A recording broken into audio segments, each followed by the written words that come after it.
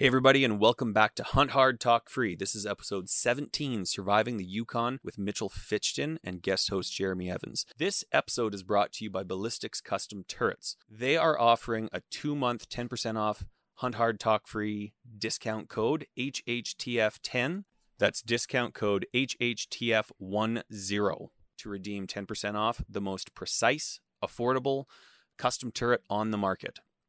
In this episode of Hunt Hard and Talk Free, Mitchell Fitchton tells us his story about surviving the Yukon wilderness for over 8 months, and his best friend did not survive the trip.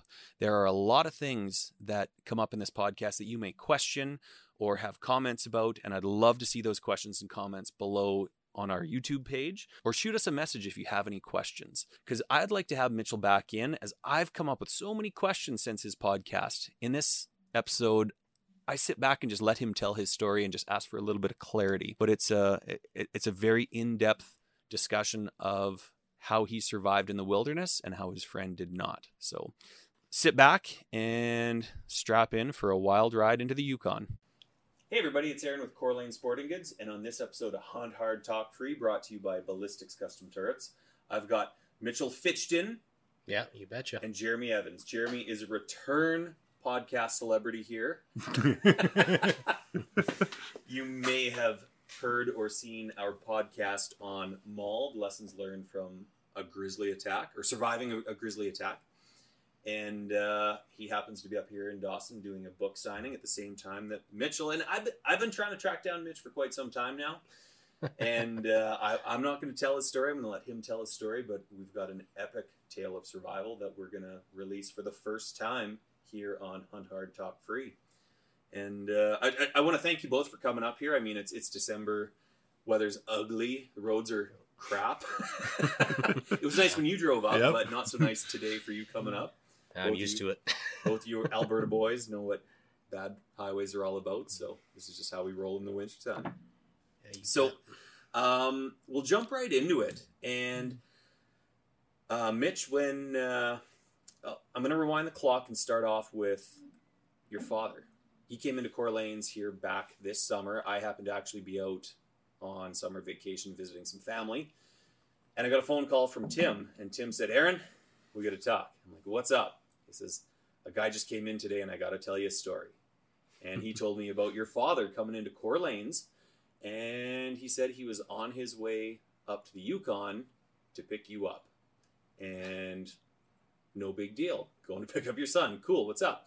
He's been in the hospital. Oh, what happened? Well, he was missing for 6 months in the Yukon wilderness. And I'm gonna stop there. And we were like, we need to hear his story. We'd love to hear it. And I'm gonna stop there, and I'm gonna let you take over.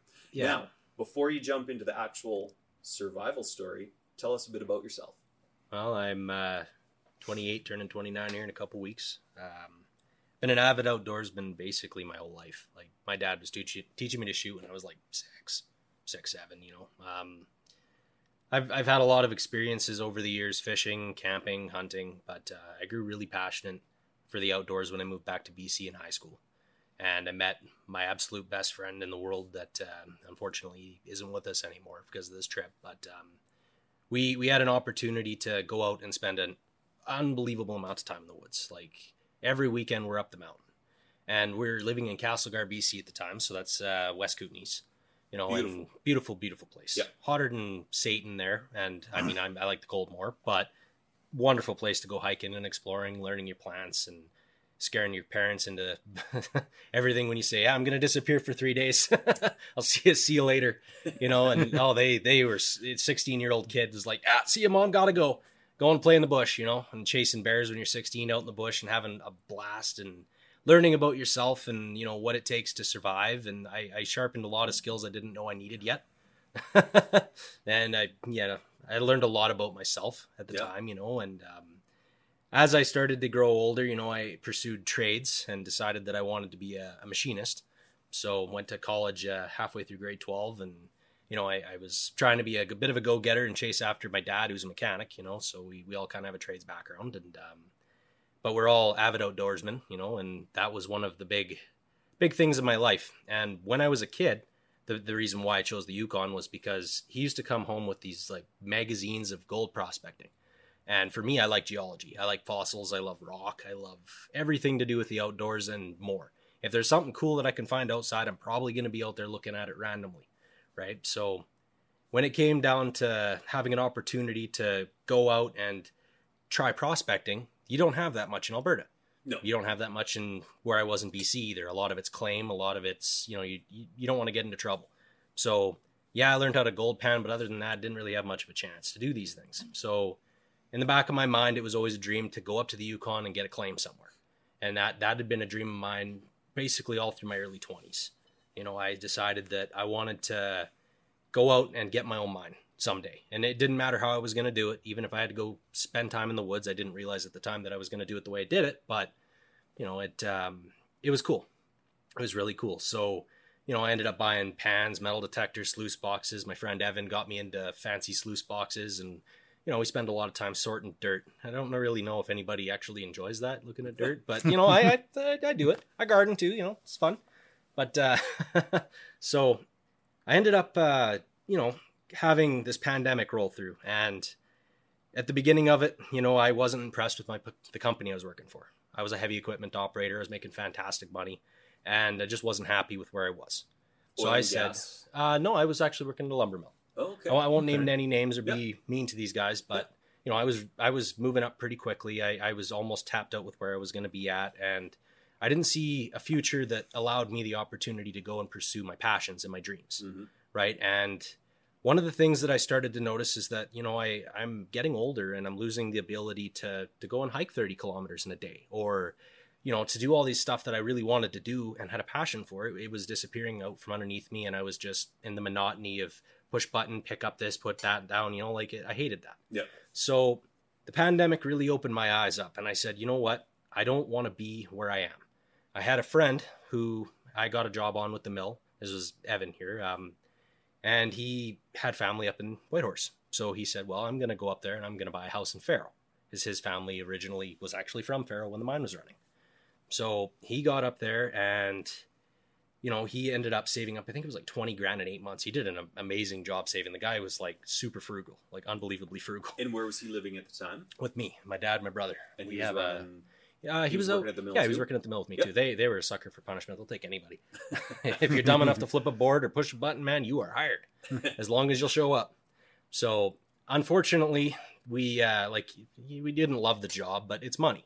Everybody, you got to get paid. You got to have money. You got to live. Yep. Right. Everybody, I don't have a wife or kids or anything like that. So for me, I was a lot more free than most people. Yep. I've always said, well, until I get to do my dreams, I'm going to kind of hold off on that, because it wouldn't be fair to somebody to say, look, I love you, but I'm going off to the Yukon now. I'm going to go play in the woods for 6 months. I don't think I'll see you for a while. Yeah. That wouldn't be right. So Evan had bought his house up in Farrell, and he ended up with a wicked duplex. The thing was like phenomenal shape, unbelievable shape. And he got it for like 20 grand. Oh, wow. And they're selling those things right now for, I think, like down near 200. Like he scored big time. I can't. The Yukon's blown up. Oh, it's unbelievable. It's become quite a destination for a lot of the people, and I bet COVID hasn't helped that, because a lot of people learned to work remotely. Yeah. And so it's kind of and not to label the people that were heading up there, it's kind of the plaid granola munching city folk that are going up that want to immerse themselves in the outdoors, is what I experienced when I was up there. Yeah. And it was kind of like for me, I went to university in Vancouver, and it was kind of like the outdoor crowd, Mount Equipment Co-op crowd from Vancouver has now moved up there to get the real outdoor experience.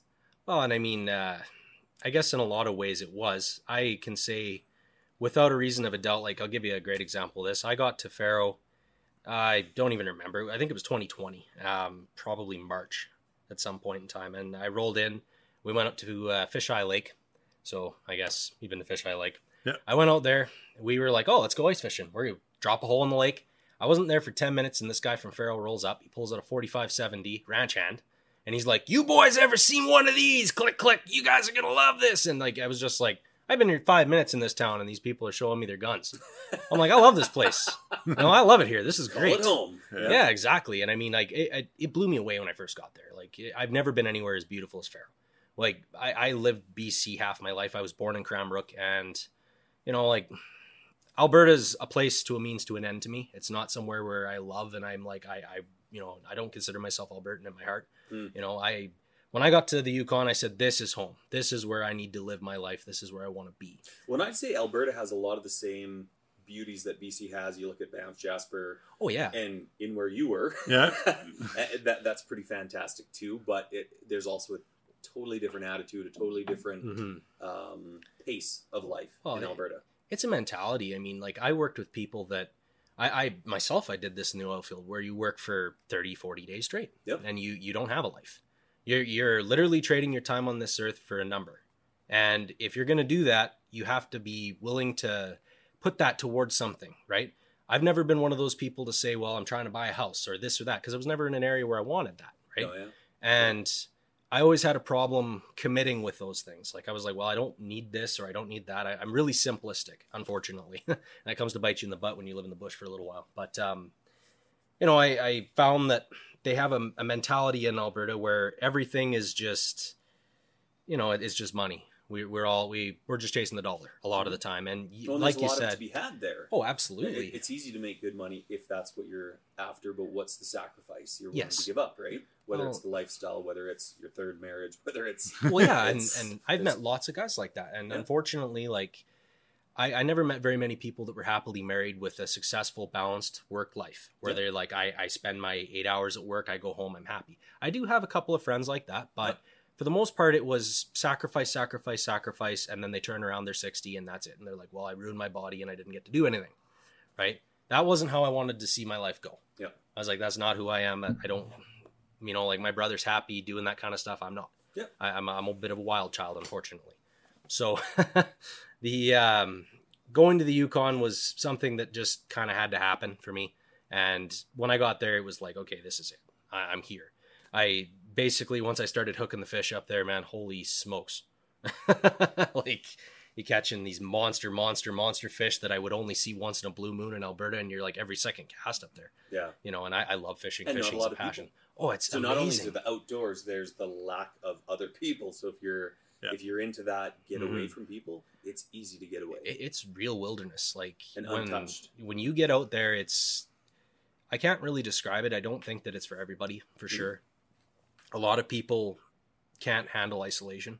I've met a lot of people throughout the years that if they were put in a situation where they couldn't talk to somebody for more than a week, or if they had a phone that wouldn't get into signal, for instance, you know, like they would start to go a little crazy. They'll stir crazy.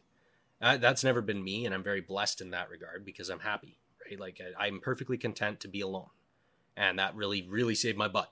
Yeah. But, you know, like getting up to the Yukon and getting to enjoy these things, seeing the people there, like that's another thing I got to say, that shout out to the people in Faro, because those guys are amazing people. I've never been to a community that is so grounded. They're all really nice people. I never met anybody there that I was like, that guy needs to be punched in the face. Where in Alberta, you're like, no, you meet a lot of people that you're like, that guy needs to be punched in the face. We're all not that bad. Come on now. Well, no, but I spent over half my life there. I'm probably one of those people that needs to be punched in the face.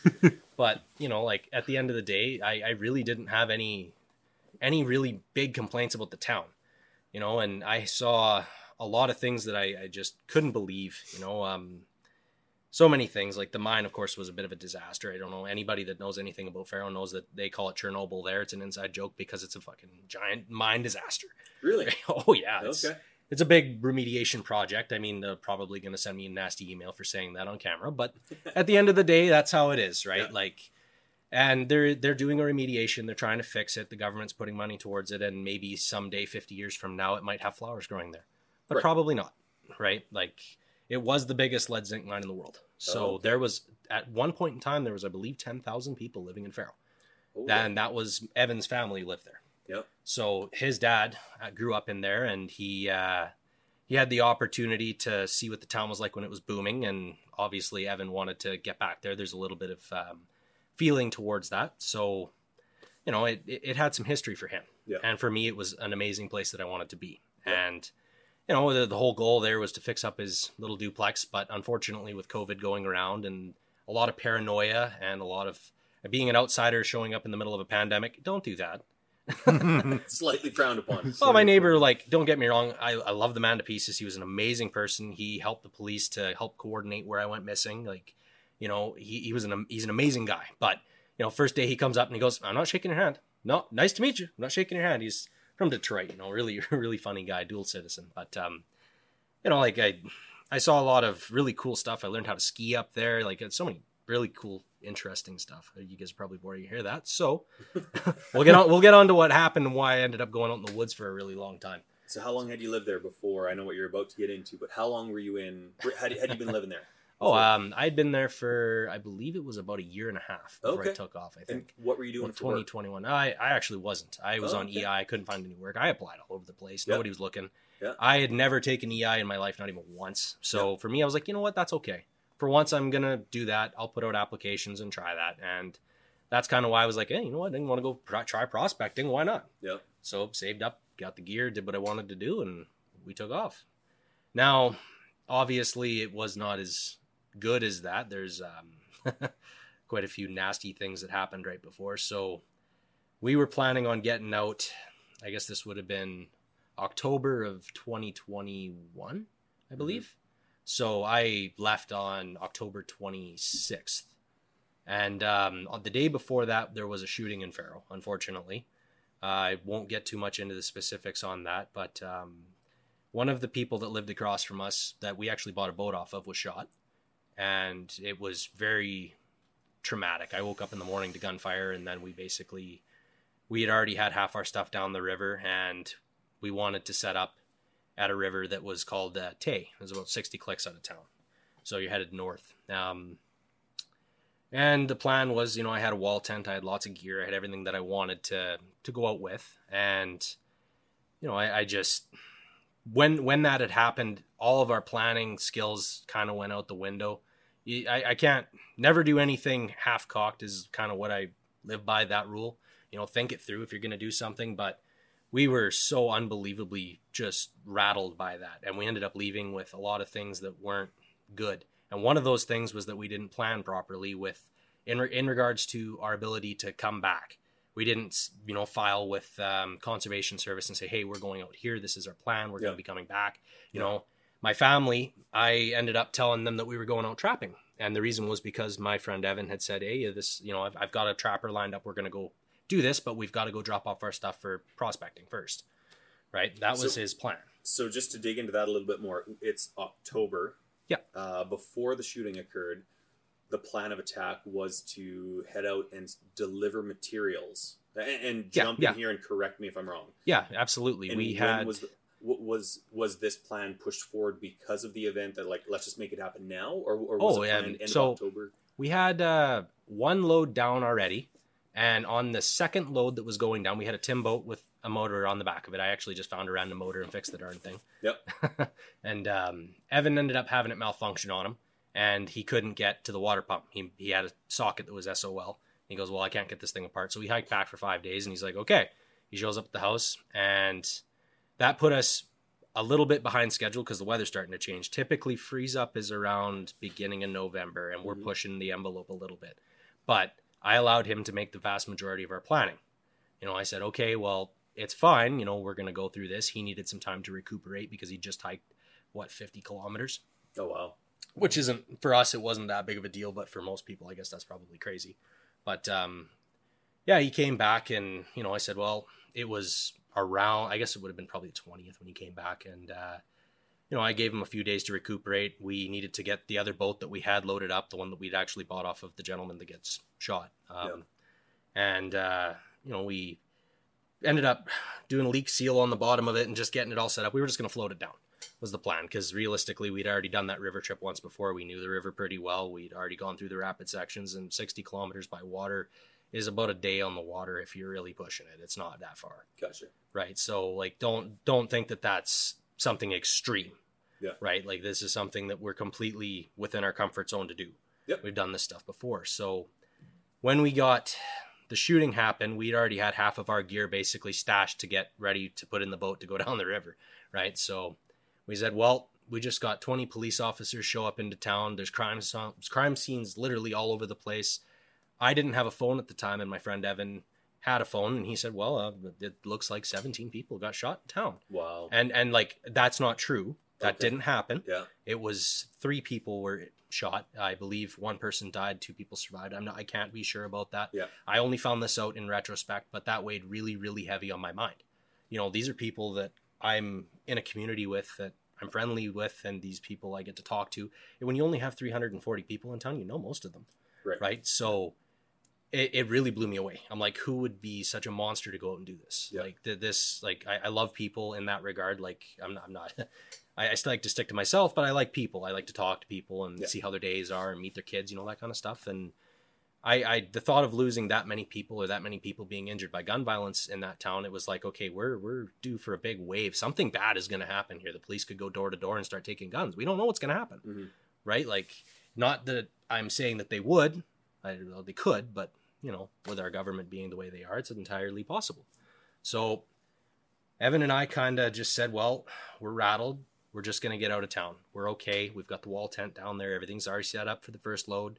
We just need to float down one more load each, which we're both just going to get in our boats and go. And we got everything all loaded up in the morning, and we left on the morning of the 26th of October.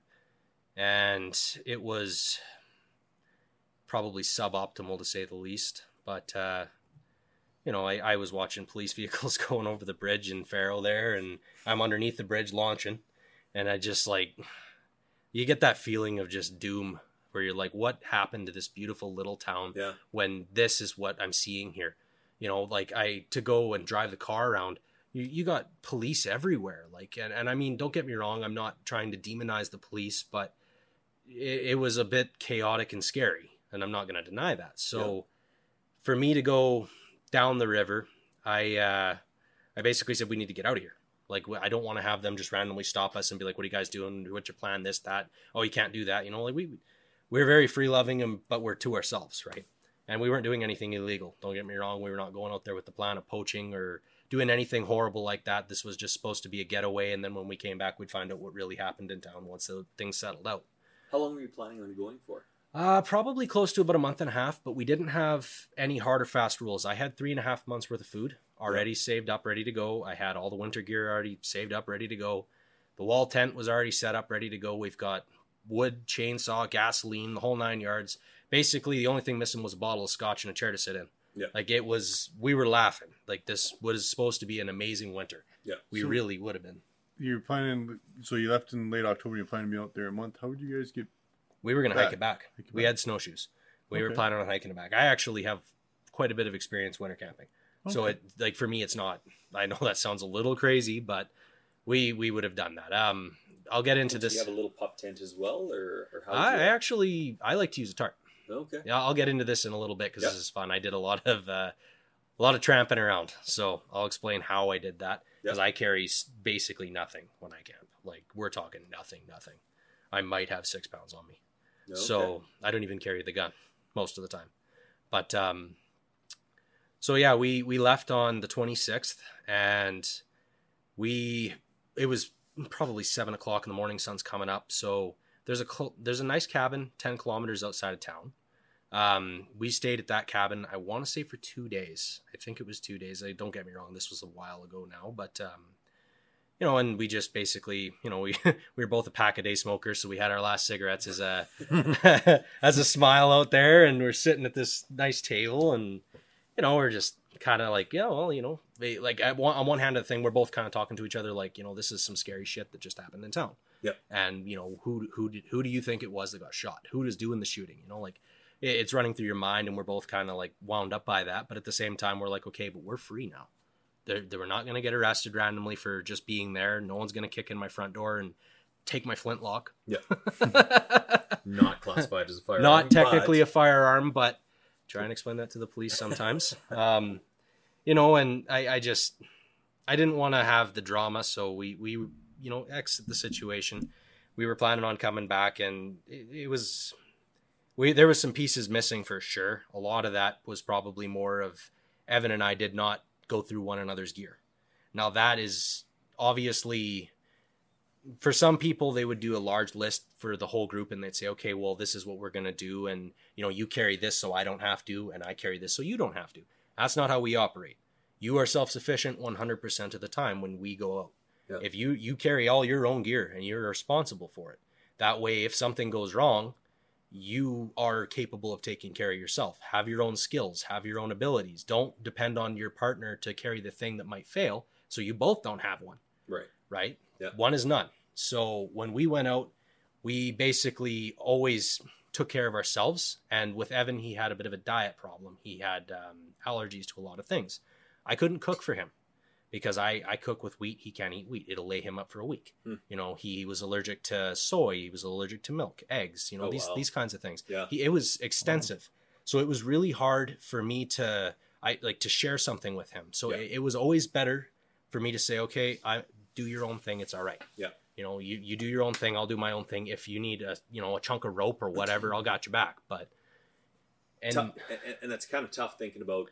Anytime I've been in the bush with somebody else, it's easier if one person cooks. Yeah. Usually. So the fact that you each have to cook your own meals is kind of crazy.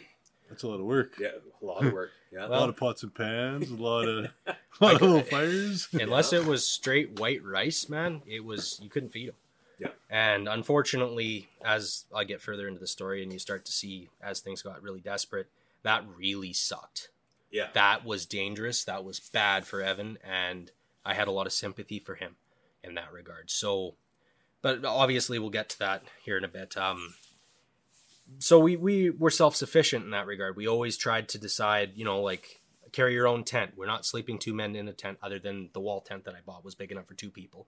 That was the only exception to that. Yeah. But, so why was that? Well, that's because I bought the darn thing. No, he didn't want it. Staying in your own tent. Staying in your own. Oh, that's sharing warmth in a 2-man kind of thing. He didn't want to do that. He liked his little pup tent. I liked my bigger tent. I always believed in carrying extra. My family, as we grew up, my dad always said, basically, bring extra. Have more than you need. Yeah. Evan was I won't say that he grew up super poor or anything like that. I won't demonize his family or anything like that. But he had this very frugal mentality. He's the kind of guy that can save up 20 grand in 8 months. The kind of guy that can buy a house in the Yukon and make it work. He's very articulate with his abilities. But he also made a lot of really dumbass errors, like bringing one pair of snow boots. Oh, yeah. Well, I mean, you plan for a certain situation, right? And if that doesn't go towards, like, say it doesn't go right, you have to have a secondary plan. You have to have a backup, right? I always thought that's how I plan my gears. That's how I plan my trip. Yep. And the only time that's an exception is usually my rifle and gear that doesn't break, like what I got in front of me. This stuff I carried with me the whole time, and it never screwed up. It never broke. Yeah. You can always depend on this stuff, right? Like that. And for the most part, a lot of my gear, I found out, and I found out a lot about gear on this trip. Like sleeping bags are a great one. Mm-hmm. I hate those new synthetic bags. They're terrible. Nothing like sleeping in a shopping bag full of feathers when you're standing near a fire. That sucks. That stuff melts. You'll be tuck tape. Yeah. You are tuck tape. That sucks. Yeah. Makes sense. So gear, like I always have had better luck with gear that don't break. And I like to research stuff that's, what did the old timers like? What did our forefathers like to have? Because this gear was resilient, strong, didn't break. You could use it over and over and over and over, right? Methods of starting fires that the old timers used to use, stuff like that, because that stuff doesn't change. When you're out in the woods, that woods is the same woods that they were standing in, you know? So the methods that they were using, you can use, and it still works. A lot of people rely on this new gear. I personally, I don't like that, but that's not the point. We're getting on a tangent. Not debating gear. Yeah. well, you'll see why here. Like it got pretty brutal. Like, so Evan and I had differences in gear, and I didn't go through his stuff and he didn't go through mine. I made a few big mistakes. I messed up and didn't bring my cooking pot. I usually carried a big coffee carafe to boil water in, because in the beginning half of winter, when you don't have snow, you're going to be boiling whatever water source you've got. Yep. I don't like water tablets. I don't trust them. If something goes wrong, you get sick. That's it. You're laid up. Yep. You don't want that. I don't carry a spot. Probably should get a spot. I've basically been told if I don't get a spot, I'm getting burned. But get a spot. So having this gear, it was kind of a pain in the butt, but I didn't know what Evan brought, and a lot of that really screwed up with his food. So I didn't realize that we had such a disparity in the amounts that we brought. That was the big whoops. And he split some of his gear up and brought it to the wall tent. I didn't. He had, I want to say it was like 25 or 30 pounds worth of stuff that he put to the wall tent that he needed upstream. We got, so I guess I should probably continue on with the story because this isn't helping you guys any. I went down from the cabin the next day, spent my next day up on a bank. We were probably about 35 kilometers out of town. I didn't check the GPS. It was cold. It was miserable.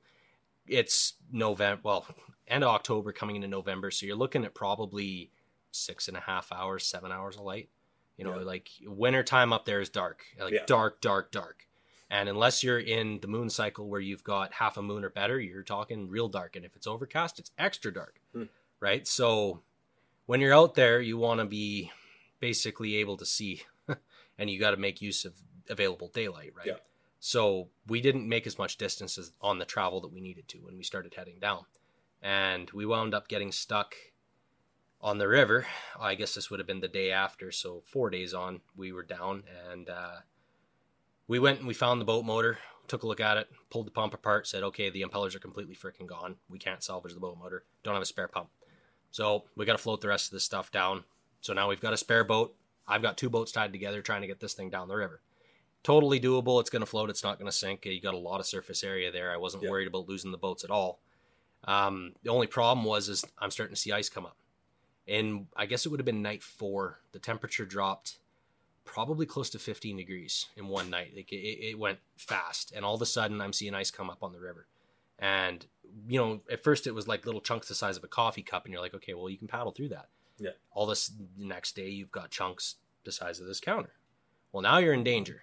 You can't maneuver your boats through that at all, right? And when I got past Anvil Creek, so this is where I ended up creating a supply cache because we pulled out. We couldn't go any further. We were around the corner was our first set of rapids. There's a big tabletop rapid that's about a 3.5 foot drop, and I didn't have the confidence that I could maneuver 2 boats past that without having something bad happen with that. You've got moving water, you've got rapids, you've got big chunks of ice, and you're in a boat that's made out of fiberglass.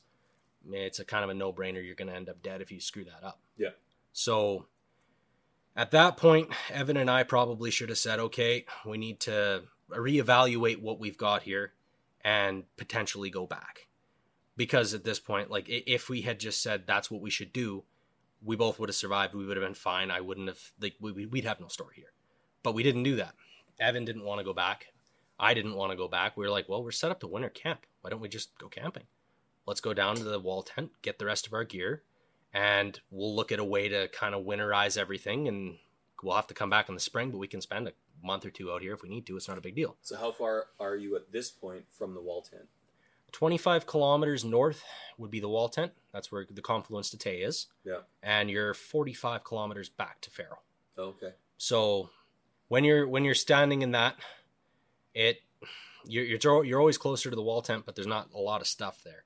So, you know, most of our gear was there, with the exception being all the important winter gear, like my sleeping bag that's, you know, heavily winter rated, my winter boots, my ski pants, you know, like I think my 22 is down there and a couple other things, you know, and I'm like, well, kind of would have liked to have that stuff with me, especially the wall tent, but there's no way I can get from where I am. My food supply was 25 kilometers from where I needed to go. Yep. Right. And we're stuck there. So now it's a matter of, well, what do we do? Right. For some people, that's going to become the moment of survival situation where you're like, okay, it's getting cold. I don't have my winter sleeping bag. I don't have my winter boots. It's snowing. You know, I don't have the gear that I need anymore. And my plan is done. I now have to fly by the seat of my pants from now on, or I'm dead kind of deal. Obviously, with correct bushcraft, if you know what you're doing, you can kind of weather the storm a little bit. But if you get a good minus 40 snap, you're screwed, dead. Yeah. Right? There's no way around this. So what we wound up doing was we tried to wait it out on the river for about 3-4 days to see if it was going to warm up any. If it warmed up any, we were hoping we could just keep pushing through and it would be fine. And, you know, we're sitting... So Anvil Creek comes out, and we're about a click down from that. There's a nice island there and a big open area. You know, we're kind of just sitting there. We've got a fire going. We're drinking coffee and sitting around and just waiting for the river and see what's going to happen. If it freezes anymore, it's going to freeze anyway, so there's nothing you can do about it.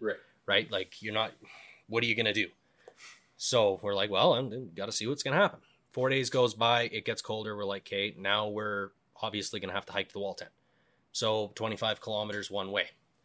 It's not really a big thing. What I packed with me, I had my 65 liter pack, Carried that K-bar, that super tool. What else? Basically a tarp. Actually 2 tarps. 2 6x8 tarps, a blanket, and a sleeping bag. So what I do with the blanket, lay it hot dog style. You fold it open, put your sleeping bag inside of that. Use the blanket as an ability to keep the snow and crap off the top of your head. You also want to be breathing rewarmed air. You don't want to, when it starts to get cold, it's dangerous to breathe the air, right? Minus 30, minus 40, it gets bad. Yep. And of course, I'll get into what we ended up having to do mid-December when it actually was minus 50 and it was dangerous, really dangerous. But so we needed to go down. Evan, this is a good one. Evan tells me, he goes, so it's 2 days one way, 2 days the other, 2 days back. I'm like, I think about it, and I'm like, 25K, he's probably wrong. I'm like, he's probably closer to 6 days is what I'm thinking. It ended up taking us closer to 9 days of hiking. So 4 days down, that wasn't too bad. Other than I made a pretty dumbass move. I had a pair of snow boots that were ankle cut Baffins. They're nothing fancy, but that's not the problem. The problem was that they were fatigued and they were falling apart. After the first day of walking, my boots are coming apart. They're delaminating. Now, I always carry duct tape. Even if it's just a little bit of duct tape, it could save your butt. Yep. And I'm like, well, my shoes are now 20% duct tape. Day 1, 20% duct tape. And I'm like, all right, we made it past the first set of rapids. We go up a bank and we're sleeping up on top of the bank. Basically all I did is you run your ridge line, you run your tarp to keep your cover above your head.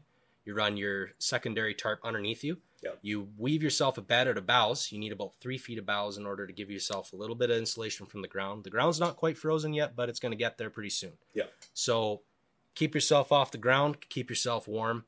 And with that method of keeping the blanket over top of your head, you're going to keep a lot more insulation inside your sleeping bag and you'll stay warm. Because my bag was only rated for minus 13 and the one I was after was minus 27. Well, and had you been set up on the ice cold ground, it'll suck the heat out of you. Absolutely. Right? Because that frozen ground pulls the heat. Well, that's not the worst part of that. The worst part of that is it'll get you wet. Yeah. You'll actually condensate. That'll freaking kill you. And I'll talk all about that in a little bit because that sucked. Try having 7, 8 blank. Yeah, I just had everything in the kitchen sink to try and stay warm at minus 50, man. And yeah, that blew. But anyway, so I'm going down. It's now, the night of the first night of 1. I remember the only reason I really remember this is because it was the most beautiful northern lights I've ever seen in my whole life. Yep. Electric blue. It's low. Sometimes especially in November, you get those really great, vibrant colors for the lights. And it was just so low. And I remember not sleeping a wink that night because it was just laying there and just watching it dance and come down. And, you're just I'm not worried about bears. I'm not worried about cougars obviously there's not really any mountain lion up there that I've ever seen, but I'm not really worried about the animals. I didn't bring my gun or anything. I'm just this is great. You're not seeing anything. I'm not seeing chickens. I'm not seeing... Jeremy might disagree with you. Well, on the man, I don't know. Well, but honestly, at that point, I used to avidly carry bear mace with me, all the time. This particular trip, it was frozen. You're not going to be carrying around a can of frozen bear mace. No. I have no freaking idea if it even works. I think it's powderized. It might work. I don't know. It does spray at minus 42. I've had some, and it does spray. It does. It does spray, yeah. Okay. It doesn't ice. What did you have to mace at minus 42, though? I just, since the attack, I carry around bear spray with me, and you try it at all different temperatures, I got lots of expired stuff. Oh, yeah. Me too. I've got That's right, polar bears. That's a great point, actually. That's a great point. Yeah. Well, no, but I've never... It does work. I've tested and sprayed, play with it, so... Absolutely. I've got a couple cans of expired stuff because I've never even tested the damn stuff. I figure that when the time comes, I'll either get it out and work it or I won't. I really hope that I do. But we'll get to my bear encounter at the end of this because that was nuts. But anyway, so... the first night of 1, I remember that I brought food-wise, I had chili peanuts, lime and chili peanuts. I had a bag of kettle cooked, and a bag of pepperoni. Had beans. I had a can of mussels. Obviously, anybody that spent any time out in the woods is going, mussels? Are you nuts? That stinks like hell. You're gonna get freaking eaten by a bear. I did it because I love that stuff in the beans. You mix it in with the beans. Oh, that's the way to go, man. That's good stuff. High calories. It's freaking protein. Lots of energy. You need that. Yeah. You need that. And I brought a sandwich bag of rice because everybody loves rice. And I'm at the point now where I can pretty much cook anything over the fire if I need to. So I'm happy with that. Yep. So night of number 1 was done on the way down to the wall tent. I get to number 2. We basically walked. I think we might have covered 7 clicks that day. It wasn't very far. Ended up camped out on a nice area where it used to be a water drainage. I remember that quite well because Evan and I built basically we slept in an L figure configuration. We ran the tarps up so that the two of us each had our own sleeping area, but and then I built a long fire between the two of us and just had a big roaring fire there because it was starting to snow and it was getting pretty nasty, right? So of course the one of the big tricks is make sure that when you set up your shelter, set it up in a way that the snow's falling on the back of you, not on the front. Don't set the open up to the wind. Of course the wind usually changes around 6 o'clock at night anyway, and then you're like, right? So really blows because like you have to decide where you're going to set up, and when you're out there flying by the seat of your pants, you don't really know where you're going to choose, right? Because you just pick the best place and make sure there's enough light to get everything going. Yep. Right. I can confidently say that at no point in that time did I ever not get a fire going.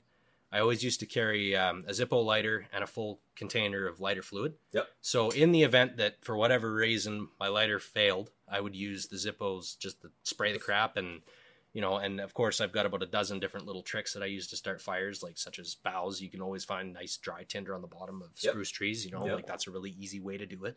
I use that trick all the time. And that doesn't work. You make napalm out of weird random things. You can do all kinds of fun and inventive things to stay alive and stay warm, right? But the big thing is staying dry out there, right? So day 2, I'm getting wet. And it's hard to dry out your clothes when it's snowing. Not going to deny that. When it's, anywhere from 1 degree to -2, you're in that little danger zone where you're getting wet and you're going to have a hard time drying out. Yep. You're not in an area where you're ever going to get warm. I hate to say this, but if you're wet and the temperature drops, it's not necessarily that you're going to die, but you'll have to find a way to get dry and you'll have to do it right. Yep. And you're not going to be carrying lots of extra clothes with you because you're trekking. Yep. When I trek, it's get up in the morning, pack everything up as fast as I can, and get those 6 hours of light as much distance as I can possibly get. Oh, and day 2, I was about 50-50 on the duct tape for my shoes. So back to the apparel, though. What did you bring for apparel? I was wearing I have a waxed hat that I usually wear when I'm out in the woods. Full brim waxed hat. No, it's actually just like a boon hat. Oh yeah. I just wax the ever living crap out of that thing because in the summertime I find that the weather's very unpredictable in the Yukon, and a lot of the time you might be like, you get up, it's nice and sunny and it's great, and then 10 minutes later, you've got all great guns coming down and weather's pouring on your head. So good to have a hat that'll keep your head dry. Yep. It also works really great as a scoop for water. You can use your hat to dump water into a canteen, or, you want multi-purpose things. For sure. Right. So I was wearing what the hell was it? It was like a Mountain Tech or whatever the hell it was coat that it was some kind of nylon. I don't really remember what they call the darn stuff. It was waterproof up to a point until you put holes in it. Okay. Lots of fun. Rips and trips and everything else. Bear in mind that I'm going through scrub brush, so you're not always able to walk on the bank of the river as I'm traveling. Sometimes you have to get up and into the scrub brush. Sometimes you have to hike over the tops of ridge lines. Sometimes you have to scale up giant banks. Mm-hmm. Sometimes, because the river's obviously running right beside me in the middle and I've got ice on the outsides, you're in a hazard, right? And there's lots of areas where you can't do anything other than climb up a giant bank. Or backtrack, and then you lose that time. Yeah. Now, the problem is Evan seriously believed that we were going to make it in 2 days there. So he's out of food by day 2, right? And that's getting him ornery. So I'm like, okay, well, you know what? If you believe you can go. We don't need to be together. I'm not going to get mauled by a bear. You're not going to get mauled by a bear, hopefully. And go, right? Like, do what you got to do. So he took off, and I basically just tracked him. It was snowing enough. I was like, hey, well, I have 2 choices: make my own way or track him in case something happens to him. So what was the reason behind sending him off on his own? Was it that he wanted to go? I wasn't going to hold. Or yes and no. I pace myself. One of the basic rules of trekking that I've learned over the years is I don't care how fast the person in front of me is. Mm-hmm. I need to maintain my speed to have energy at the end of the day. Okay. I'm not going to break my body to keep up with the guy in front of me. Evan was 6 feet tall. I'm 5'8". Yeah. I'm a short little guy. So every stride he's an inch farther than me. Every time he's moving, it's further. He's longer legged than I am. He's, in better shape. So, well, I'd like to say that. I don't know. We had different stuff. I was stronger in the upper body. He was definitely stronger in his legs. But so he's at this point where he wants to get to the tent. I said, go ahead. I'm going to track you, because if you fall down and get impaled or trip over something or get mauled or whatever, I'll find you eventually. Yeah. I can't guarantee that. So day 3, he said to me, well, I'm going to the tent. If you make it today, great. If you don't make it today at camp, you know what to do. And I said, okay, sayonara, follow your dreams. So he took off. At that point, my boots are 70% duct tape, and I'm running out of duct tape. I brought one roll with me, so I was like, shit. Yeah, here we go. If you've never hiked on duct tape boots, I got some really good advice for you.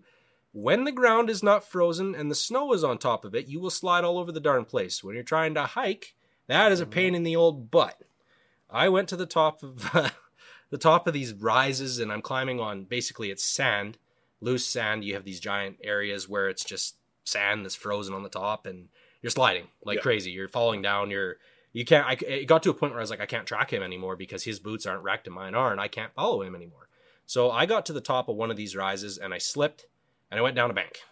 Now, this whole time, we're trying to run the ridge lines because the water below it's just a pain in the butt. We don't have enough bank on the bottom. There's no snow covering any of the round river rocks, so you're constantly doing this with your ankle all day. Yeah. You're better off to be up on a ridge line where you have less foliage and you can move faster, right? We're looking for the fastest way to get through the wilderness. So we're taking the ridge lines. I make a stupid rookie mistake and I slide. I'm only probably about 3 clicks from Tay, but it's getting dark. And I end up just doing a figure 4 like you're doing baseball slide and just down this giant bank because I got no choice. I'm like, I can't stop. I caught my foot on a tree. Didn't sprain my ankle, thankfully, or break a leg, which definitely could have happened. But I get down to the bottom of this bank and I'm like, oh, cool. I'll just walk along the river and I'll go to the confluence of Tay. And when I got 3/4 of the way down the bank, I realized that I'm cliffed up. And, I've got a giant cliff on one side. I'm not going to be able to, that cliff meets the water. There's nowhere to walk down there. I'm like, great. I got to climb up this freaking thing with duct tape shoes now. What goes down must come back up eventually somehow. So basically that night I was soaked. And I mean, I remember that being the most soaked I've been in a long, long, long time because I rolled down that hill like crazy. All of the snow's going up my coat, in my pants. I'm spitting dirt out and I'm just like blah, blah, blah, and falling down this darn thing. And it sucked. So I get to the bottom. I'm drying out in the dark. Get a roaring fire going and I'm just running my ridge line. Same setup I've always used. And, I've basically just did everything I could not to freeze that night. It was probably about -7 at that point. So the snow was only wet because it was hitting me and I was having it on my body. Right. So I get, that day is done. I'm like, okay, I can see the confluence, the river's there. I just got to go across this thing. So I managed to scamper up this hill. It takes me like way longer than it should because every single step I'm 2 steps up, 3 steps back kind of deal because it was a sliding. Yeah. But I managed to get there. Got to go up this big bank, skirt the ridge line, back down, and then get to the confluence where the Tay River meets the Pelly River. So I'm now on day 4. I see Evan sitting out on the other side of the river. So at this point, the river is probably frozen, I'd say about 8 feet on both sides, and then open water in the middle, right? And I'm looking at this and I'm going, well, that's going to suck. I got to go across that. And there ain't no bridge. I got to just walk through that. So I grab the backpack over your head and go sploosh into this thing. It was up to my nipples and I'm walking across frozen water, doing the polar bear plunge. Lots of fun. Wow. Not so bad going in, really sucks getting out. So why did you have to cross the river? My wall tent's on the other side. Oh, okay. Wall tent's on the wrong side of the river. Yeah. Evan set it up. I just smiled and nodded. But it wouldn't have been so bad if you were in a boat, right? Oh, yeah. Not a problem. But that's how it worked out. So I get across and I notice Evan's wearing my snow boots and his shit's all freaking wet and hung up in the wall tent and he doesn't even have the fire going in there. And I'm like, Ev! And I'm like freezing. I'm like, get the fire going. Use the gasoline, damn it. Anything. Go. Yeah. So we spent 2 days there. Basically took an assessment of what we had, what we could carry back at that point. The reason I packed so light on the way there and had almost nothing was because I need to bring gear back with me, so I'm going to be packing shit heavier back, right? So what I needed to bring with me, I needed my snowshoes, I needed my ski pants, I needed my parka coat. I had a fancy duck wash, freaking, what do they call it? Duck lined? I guess I don't know. Feathers. Doesn't matter. They're feathers. Down. Yeah, down. Let's call it down. Brain's not working today. So, I had a big bunch of crap that had to go back. I've got this, my bag is just stuffed right to the balls. I've got an axe in my left hand, and I'm like, okay, we spent 2 days at the tent there. We're like, we got to hike it back. We're running, like, we had grub at the tent there, but we didn't want to use it all, obviously, because it's, food is better to be left there in case we have to come back for some reason. You'll have something to eat if you had to come back there, right? At that point, we're basically just doing what it took to stay alive, right? Like, you needed this gear. I needed my heavy sleeping bag. I needed my boots because it was getting bad, right? So, and then this is a funny freaking thing. So I had to go back across that same frozen river. But the difference is this time I can't get wet because I don't want my ski pants. I don't want all that stuff wet. Yeah. So I stripped right down, buck-ass naked. Yeah. Grabbed my backpack, up and over my head. I told Ev, I said, well, where do you think's the most shallow spot? And he looks and he goes, right there. And of course, you've got, so right before the river is going to freeze over solid, you've got this, it looks like a massive slush on the bottom of the river, right? You probably seen that before where it slushes up on the bottom of the river. Yeah. So I had to get across that slush and I had to go to the other side of this thing. And of course, I've got no boots on, no socks on, no shoes on, no pants on, no underwear on. And I'm like, yeehaw. I don't think I saw my balls for 2 days. I'm not kidding. Like, that was brutal. I let out a sound that hit soprano when I hit that water, boy. Holy smokes. And I'm not going to start a fire on the other side because when I get to the other side, I'm standing in a rock bank. So I'm not going to walk around trying to gather stuff. It's a waste of time, right? Yeah. Get your gear on, get out of that situation. Yeah. So, why did you have to go back across? So the food, all of my food was at the cache at Anvil Creek. Like, that was the big problem. I had to get my winter gear, but I didn't have food at that tent. I couldn't carry enough food with me to that tent to use that tent as a shelter. That tent became useless to me when I didn't get the food there. I couldn't get that stuff. I had 3.5 months worth of food sitting in the bush under a tarp. I'm like at a point where I need a shelter. That's upstream. I have no way of facilitating that. I don't have a skid. The river's not frozen. I can't go down, right? So, so the food cache was dropped before or after? Like, was that in the first go around, or was that went down with us? Okay, that went down with us. And how come you didn't bring it all the way to the camp? We couldn't get down there. We got frozen on the river. Oh, okay, right. Gotcha. So I know that this is gonna, like, trust me. And I'm not trying to pick apart the story in any way. I'm just trying to get a full understanding. Well, for clarity, right? Yeah, absolutely. Yeah. Well, don't feel bad. I had detectives, I had police, I had conservation. I told this story. I honestly, in the ICU, when I was trying to tell this story, it was like I almost needed a freaking whiteboard, and I asked for one. I really did ask for one. I was like, "Okay, there's only 3 spots, man." But like at the end of the day, I get it. So I needed to go back. We're now on day 1. I've got 1 sandwich bag of rice. I'm out of pepperoni. I'm out of the fancy peanuts, which really sucks because those go so great together. But I have to go back, and all my food's upstream. I figure, looking at what we did, I was like, well, it's probably going to be 4 days back. It took me 4 days down. It's going to be 4 days back. This is an 8-day trip. I packed for 4 days worth of food. Mm-hmm. So we're kind of going to have to go hungry for a few days here, unless I shoot something or do something about this situation, right? So Evan took my 22 out. He blasted a couple of squirrels with it.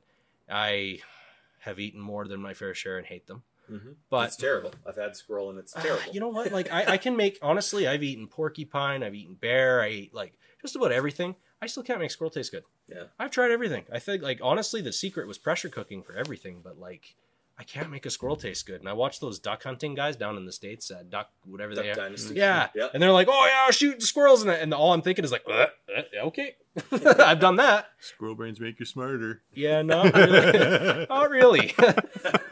Yeah. But so anyway, like I get across this thing, and what I noticed right off the bat is that I cut the crap out of my legs. The ice is just cutting me up, like gnarly. I'm bleeding all over the place. And my legs are tingling because it took longer to get out.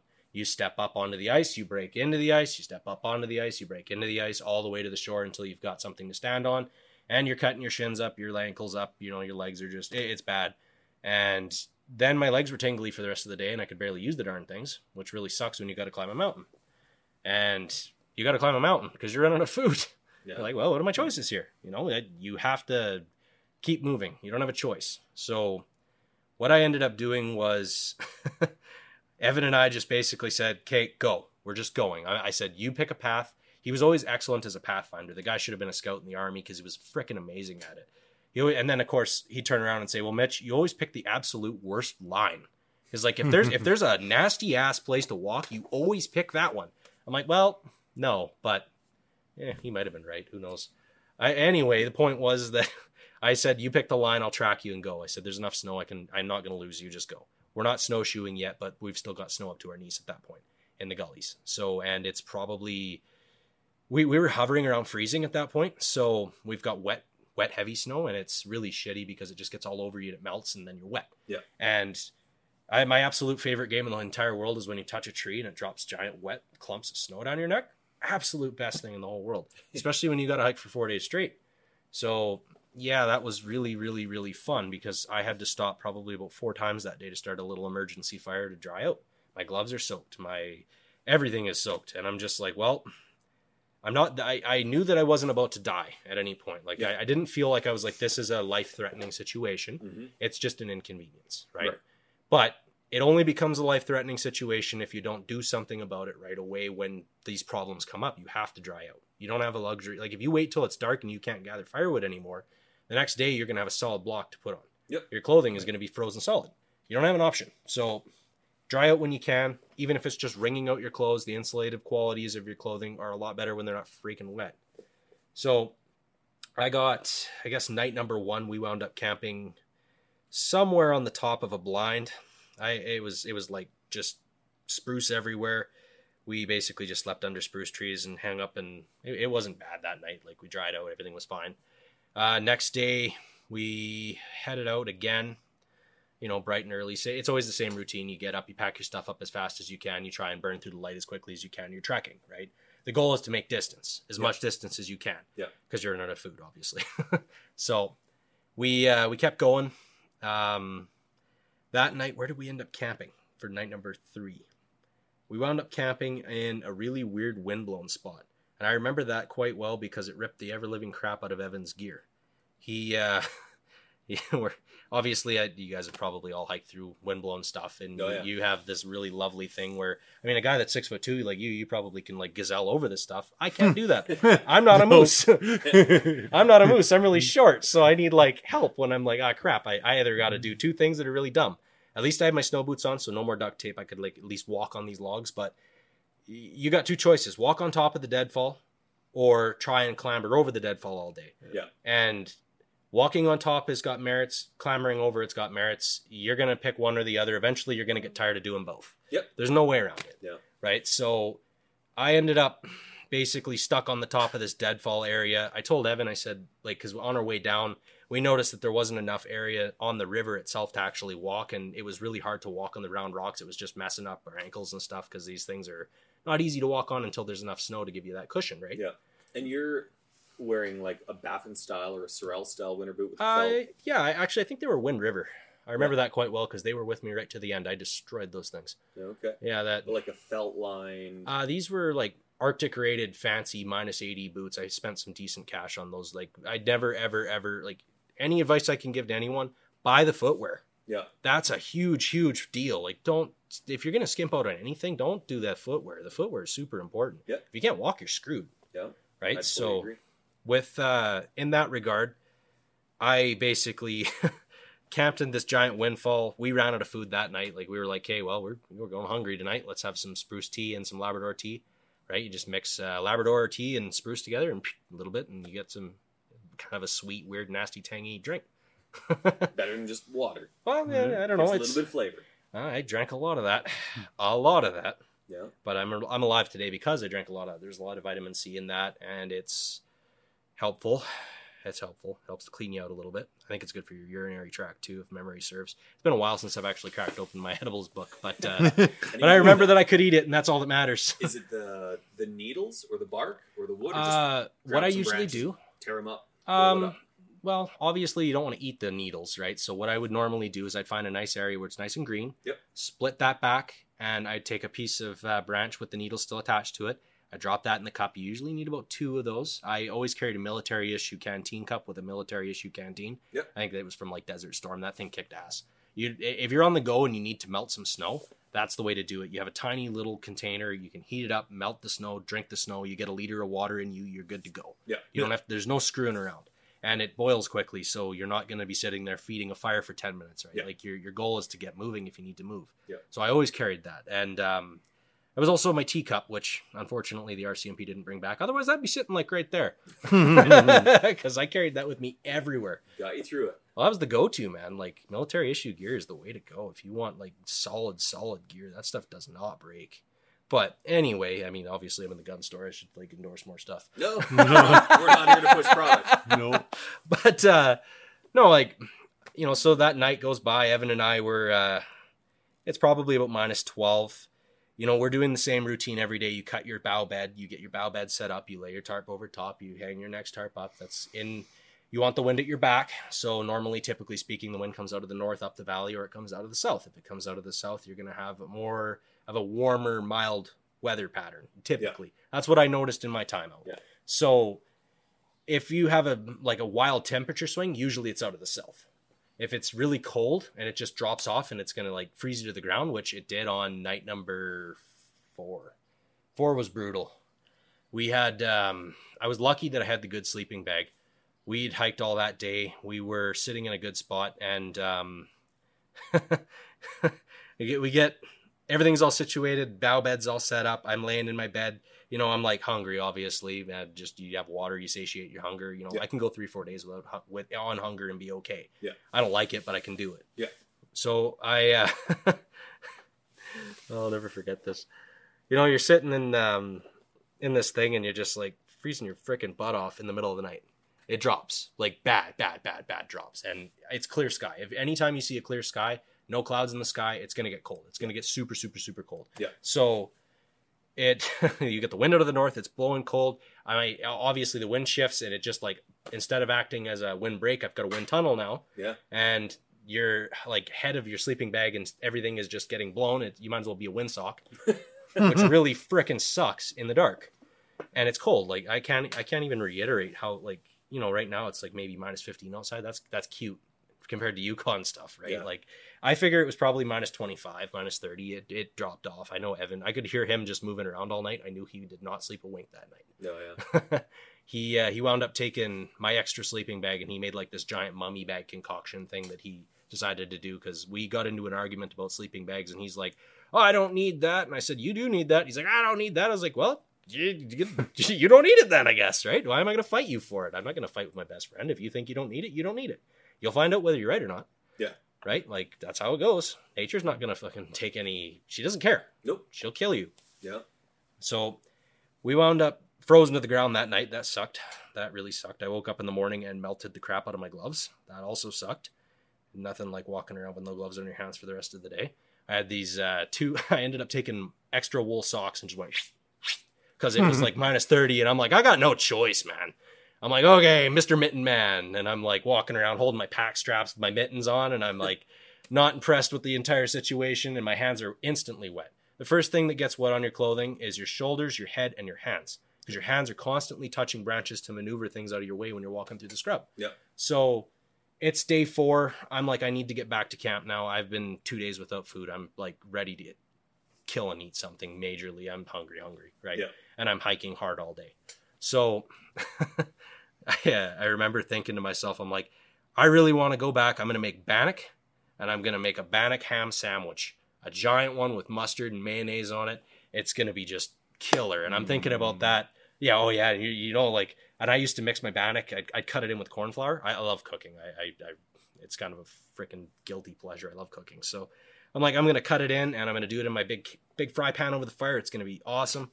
And, you know, that kept me going during the day. And I see Evan like lagging behind. So normally he's in front of me, but he's got like way too much crap on him this time. And I managed to pass him, and I felt good about that. I mean, like, obviously he's not going to die. We're taking care of one another, but it felt good to get ahead of the guy that's always ahead of you once in a while. How far apart were you guys hiking? typically speaking, we're not more than like a kilometer. Oh, okay. Maybe. Yep. We're not, depending on the situation. That particular day, day 4, I actually tailed him for the majority of the night. And then when we got about 1.5 kilometers away from camp, it was already like pitch black. We had to walk around this big, long, spiraling S-bend, and we're on the top of this big bank, right? And it's dark, but we've got probably about a quarter moon, so that would mean that it's November 11th-ish, going by the moon. So I'm like, okay, we've got to figure out kind of what we're going to do. I'm just like, I don't want to leave him behind, but at the same time, he's not going to die. I'm going to go and start a fire. I'm going to get ahead of him, go start a fire, and get us a big-ass thing of coffee going because we need some Joe in our lives. Yeah. So I get there, and, minus 15. I always carried a flashlight in my pocket. During that one, I used to carry this, like, badass rechargeable LED flashlight. Thing worked great for the first half of winter until it froze solid. That was wonderful. But I get into camp, and I'm sitting down. I drag out the bow saw, get out the axe, start cutting, get a decent fire going. And, Evan's probably about a half an hour behind me. He's not that far, maybe 500 meters to 1 kilometer, if that, right? Yep. But I'm sitting there, and all of a sudden I just hear, oh, oh. I'm like, oh, for fuck's sakes, there's a cow. We're still like tail end of the rut. I'm like, oh no, this is bad. This is bad. So I obviously I'm not going to shoot her. I didn't buy tags. I wasn't planning on shooting her. I have food. I just want her away from me because moose kill more people in the Yukon than bears do. Yeah. They're dangerous. They're dangerous animals. They're huge. Right? So Evan comes in and we're sitting there and he's just like kind of sitting there and I wanted to see if he'd notice, and he just all of a sudden you just hears rah, rah, and he turns around and the cow is probably 200 feet from us. She's just down a bank, and I'm like, well, we'll leave her alone. Normally they can smell you, but the problem is she's all horned up. If you make a noise up there in the dark, I don't know why it is, but they end up nocturnal for some reason up there. I found a lot of times that was the most activity was during the night for the moose. Okay. So she came into camp the next morning, and I remember Evan slapping on my tent in a panic. And he's like, there's a cow moose standing right outside the tent. I'm like, so what? It's a cow moose. Yeah. Tell it to screw off. Yeah. And he's like, oh, but grab your gun. I'm like, we're not going to shoot that thing. Leave it alone. We don't shoot cows in the Yukon anyway. You shoot bulls. Yeah. He's like, no. I'm like, I'm not poaching that thing, right? And that really pissed him off. And again, like I said, I didn't realize how little of meat he'd brought, right? Okay. So I could see his argument in that. If roles were reversed and he was put in front of a CO and said, are you in a survival situation? I think he would have said yes at that point. He probably felt that he was. But he never, obviously we didn't have this conversation, but he never said to me, Mitch, look, I'm really hungry right now and I need that meat. Can you hunt that moose? If he had said that to me, I probably would have done it. Because I would have stood up. I went to the CO and I told him everything I did. And, I'm not a poacher. I don't believe in that. I believe in the conservation effort and what they stand for. Yeah. But at the same time, we were in life and death situations here. Obviously, at that point, I still had food. But like I said, he has a lot of food allergies. I didn't know what he had left. And anyway, the cow's there. I let her get away. I was like, I'm not shooting this damn cow. Go away. So I just basically took the 50 out and I just shot at the bank and I scared her off. And I saw a wolf it was around that time too. Usually every time you see moose, you see wolves somewhere around the area. They're normally indicators of one another. Mm-hmm. So that went fairly well. At that point, so now I've got my winter gear back and I have to kind of figure out what I'm going to do in terms of shelter. We're in kind of a pinch right now. It's minus 11, minus 12. The only reason I know this is because I nailed a thermometer to a tree. That was my tree thermometer. So I'd go over in the morning, I'd check the thermometer, I'd go, okay, it feels like minus 20, but it's actually minus 11. By about 4 weeks, it started to get to a point where I'd say, well, it feels like minus 4, but it's minus 15, minus 20. It switches, you get acclimatized to it, and then you start to be able to handle the cold weather better. Right, I very lucky in that regard. I was to a point where I was in the Yukon and I could wear a t-shirt and go outside at minus 15 and I was fine for a while. Yeah. Right, but so we needed the shelter, and what I ended up doing was I found a fish camp. There was an old fish camp that was up nearby, and I'm like, well, we have a giant tarp, and we have a barrel that's kicking around. We have found a giant waste bin that was made out of steel. We've got tin shears. We got a wood stove, man. All we got to do is cut her up, make it fit. So Evan basically went around and did that. So was this stuff that you guys brought? We found that. We scavenged this stuff. Okay. We had no choice in that regard. Like we had to do something to get warm. We both had been through 2 winters up in the Yukon. We knew it was coming. Yeah. The minute it starts getting minus 30, minus 40, if you don't have the ability to keep a fire going and somewhere to get out of the elements, man, like you're going to freeze. Yeah. Big time freeze. Yeah. There's worse things than dying. If you lose your fingers out there, you're screwed, and you're going to be alive for weeks with no fingers. Right. That's horrible stuff. You lose your nose, you lose your eyebrows. Like it's all on the table. We know what happens when you mess these things up. So it's important to take the time and plan these things. So when Evan and I sat down and discussed it, I said, well, this is what I found. So we went and we looked through all these old things. We found everything we needed to make a wood stove. Evan used his tin shears and he cut up a bunch of stuff, and he actually did a really good job. He was a carpenter, so he's really good at building random stuff, right? Yeah. So he really impressed me. He took his pickaxe out. He dug out this, he built a big teepee, dug out this thing, had a big wood stove in there, and, we could cook. It, like, not like literally cook, but we were cooking, like staying warm. Yeah. But that took about probably 5-6 days. I won't go like day by day because there was like 244 of them, and it's going to get really, really, really long if I do that. So like at that point, there wasn't a lot of activity either. We basically till December, it was gather firewood, kind of just winter camp, hang out. We weren't really thinking like, oh, we need to get out of here. We were considering, like, the big thing was waiting for the river to freeze. We wanted the river to freeze because we were thinking of crossing the river and going and exploring the other side. We're like, well, that'd be kind of cool, Once we had that minus 40, which really sucked in December, I'm not going to lie, around this time of year, it got, like, we had a really bad snap. Yeah. And that was hardcore. I had absolutely everything out in this shelter that Evan had built. And, you go to sleep wearing your snow gear because you got no choice. Wear your mittens when you're going to bed, because when you get up in the morning, you got about 3 minutes before you start to lose all the skin on your fingers. And that was fun. Losing all the skin on my fingers was not a good day. And you still have to somehow use your fingers to start a fire that day, and to stay warm that day, and have to cook that day, have to eat that day. You have all the daily needs that you still have to somehow facilitate. It doesn't matter that it's minus 50 out. If you don't make it happen, you're freaking dead. That's all there is. Yeah. Right? That's all she wrote, folks. So what I ended up doing that day was lots of gasoline. Gasoline's your friend when we had cans of gasoline for the motor, so we wound up just using it for fire starting in the mornings if it was that cold. That was kind of like your go-to. Grab a match, throw it in the puddle, you're laughing, and then you just start piling crap on it to burn. And we'd get a bonfire going that was so big that you could probably see it from space. Anything we could get. Yeah. Stumps, you name it. It'll all burn. And that's stuff you want. And then by that time, you basically have to ride the fire. And I mean, like, sit on the damn fire to get warm, because at minus 50, you got no chance, man. None. Your face is burning. You cannot breathe the air open like we are right now when it's that cold. Yeah. You need to cover your face at all times. You cannot sleep with your face exposed. You condensate instantly with your body heat. Your body heat's going to touch everything, and it's going to condensate into your bag. Yeah. So you have to dry out every single day. Every day you have to dry out, or you're screwed. You're going to condensate onto your blankets. You're going to condensate into your sleeping bag. You're going to condensate into your clothes. Your boots are going to be frozen solid in the morning. And what people don't like to tell you about insulation is when you have insulation, it works 2 ways. It both insulates the cold inside of the boot in your foot, which really sucks, and it also keeps your foot warm when it finally does warm up, right? But most people don't think that. They put their boot on, they go, yeah, well, give it 2 minutes, it's going to warm up, right?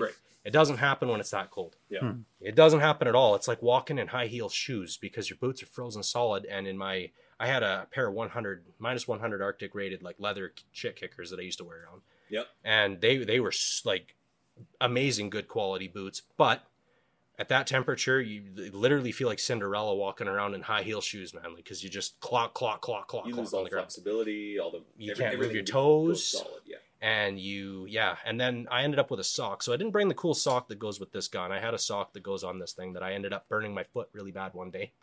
And I ended up using that to cover the lock. And I was like, well, I got a giant burn hole in it. Burnt my foot that day really nasty. So, because the other thing is you lose the feeling in your feet. Yeah. You lose the feeling in your hands. You can't gauge the heat properly. Yeah. And, the luxury of having a cup that you can, like, take a drink out of, You'll burn yourself if you touch the cup. Glass, metal, anything like that, you burn yourself instantly when you touch it. You put it on the ground, it went from being hot to being frozen in about 5 minutes. Yeah. And nothing quite like that where you're like, yeah, time to drink my coffee. You pick it up and you go, bloop, and it falls out of the cup. You're like, nice. That was freaking great. Love it. Yeah. So, yeah, it stayed about minus 50 for, I want to say about a week. It was brutal. Like, absolutely freaking brutal. Like, and anything over minus 30, you start to really get into this danger zone, right? Yeah. Like anything minus 20 and around that area, like there's things I can do, but you're not going to instantly burn. Yep. I can breathe the air. You know, I'm not in deep trouble. You know, a lot of risks I can mitigate. I can hike comfortably in minus 20 and, you know, you unzip and you can air out and dry out. Yeah. But when you start to get, you know, minus 50, minus, you know, really bad, it's dangerous. So anyway, without boring you guys too much about how much the cold sucks. we live in Northern Canada. We understand. Yeah. Well, yeah, you know, like exactly, right? But, you know, these were just daily things of my life, right? These were just a fact of life. At that point, there was no way I was just going to hike out. Yeah. When you get to anywhere below minus 30, you're a fool if you think you're going to do trekking. Yeah. It's dangerous. Like you're out of your mind, right? Everything breaks. That's the other thing. Like, so we're talking about gear, and I kind of had a little quip about how I don't like certain kinds of gear. Yeah. The first time I had my brand new fancy Mountain Tech sleeping bag, you know, it was really nice, and Evan like splurged for me. It was a gift for, I don't even remember what day, but he's like, I got you a fancy sleeping bag. It came in a box. It was like this big. Yep. And it ended up being like this triple XL giant sleeping bag that would like fit you probably super comfortable. It was like giant. And I'm like tiny. I'm like, no, I like my mummy bags tight. I don't like them giant, right? This thing got wet, really, really wet. And I hung it over the fire, and I'm like trying to like mitigate. At that point, I didn't have a line or anything set up properly. And I totally watched the bottom half of that sleeping bag right around my foot area. It like, imagine a plastic bag just crinkling away, and the feathers just poked out. I'm like, that's a $600 bag. Are you kidding me? I had some very interesting words with nature that day, and I offended her quite badly. But it sucked. That was brutal. I grabbed tuck tape, and ye old tuck tape saved the day. I was like, yeah, all right, we're laughing. I had that tuck tape right onto the end. When I got out of that thing, like everything was said and done, that sleeping bag went right in the lugger. I was like, yeah, garbage. Never again. Never buying that crap again. But it's always a sacrifice, though. Do you want the weight, or do you want the... I can get buff, man, but I can't just make that work. Like it you really can't make that come back. You can't bring that back. Where if you have the old school wool style sleeping bag, canvas and wool, it doesn't you can't kill those. Yeah, they're stupid proof, man. Like that's the best part. The only thing is, like, obviously they're harder to dry out. Yeah, right. That's the only thing. But yeah, I would rather singe it and still have it than singe it and watch a giant hole happen. And now I'm like, well, I'm screwed. Yeah. Right? Now I'm screwed. And this is like top of the line, supposed to be hydrophobic and all this stuff. And, you know, I'm just like, no, this is not good. Yeah. Like, I would never, ever tell anybody that is into serious off the grid kind of stuff. Like, don't do that. Or have a seriously good plan for drying it out. Right. If you're in like my wall tent would have been fine. I could have hung it up over the main pole beam and it would have been fine. I could have dried it out. But on the move, it was useless. I might as well have been sleeping in a shopping bag full of feathers. Yeah. So, you know, and we were probably towards the end of December. You know, at that point I had started setting snares for rabbit to get Evan an opportunity for some meat, because he finally came to me and he's like, I'm running out of meat. I brought tons, so I was feeding him like crazy. There's nothing like an absolutely frozen right to the center fish snack. Those will just get you going. So at this point, you're still not, like, you're not at your wall tent. No. This is all just living in your tarp. We don't have an option to go back to the wall tent anymore because we can't bring that food with us down there. I've still got probably close to, I'd say, a good 60 kilograms of food that would have to go down there. And so you're living at the food cache. Yeah. With tarps and the sleeping bags. Oh yeah, it was an absolute mess. It was awesome. It was just a cluster. It was bad. It was bad. Let's just be brutally honest. It was bad. So the river freezes up. I sacrificed myself to decide to go over and test the ice and go across and find the path to get over there. We sat down one night. It was probably getting close to around this time of year. Yeah. And we pulled out the map and we're like, okay, there's a big lake that's just up and over the top of this mountain here. So that would have been looking to the southwest. I'm like, all we have to do at this point is go up and over this mountain and hike for another 7 clicks, and we're probably going to find something on this on the lake. No guarantees, obviously, but we picked a day when it was warm enough that you could do it. And I got all gung-ho to go, and then I woke up one morning and Evan's already got his stuff on, and he's like across the river. He took the path that I went, and he's like, I'll see you tomorrow. But before he left, he said to me, well, if I find a cabin, hypothetically, what would you want if we found anything cool in that cabin? And anything you can use, what would you want?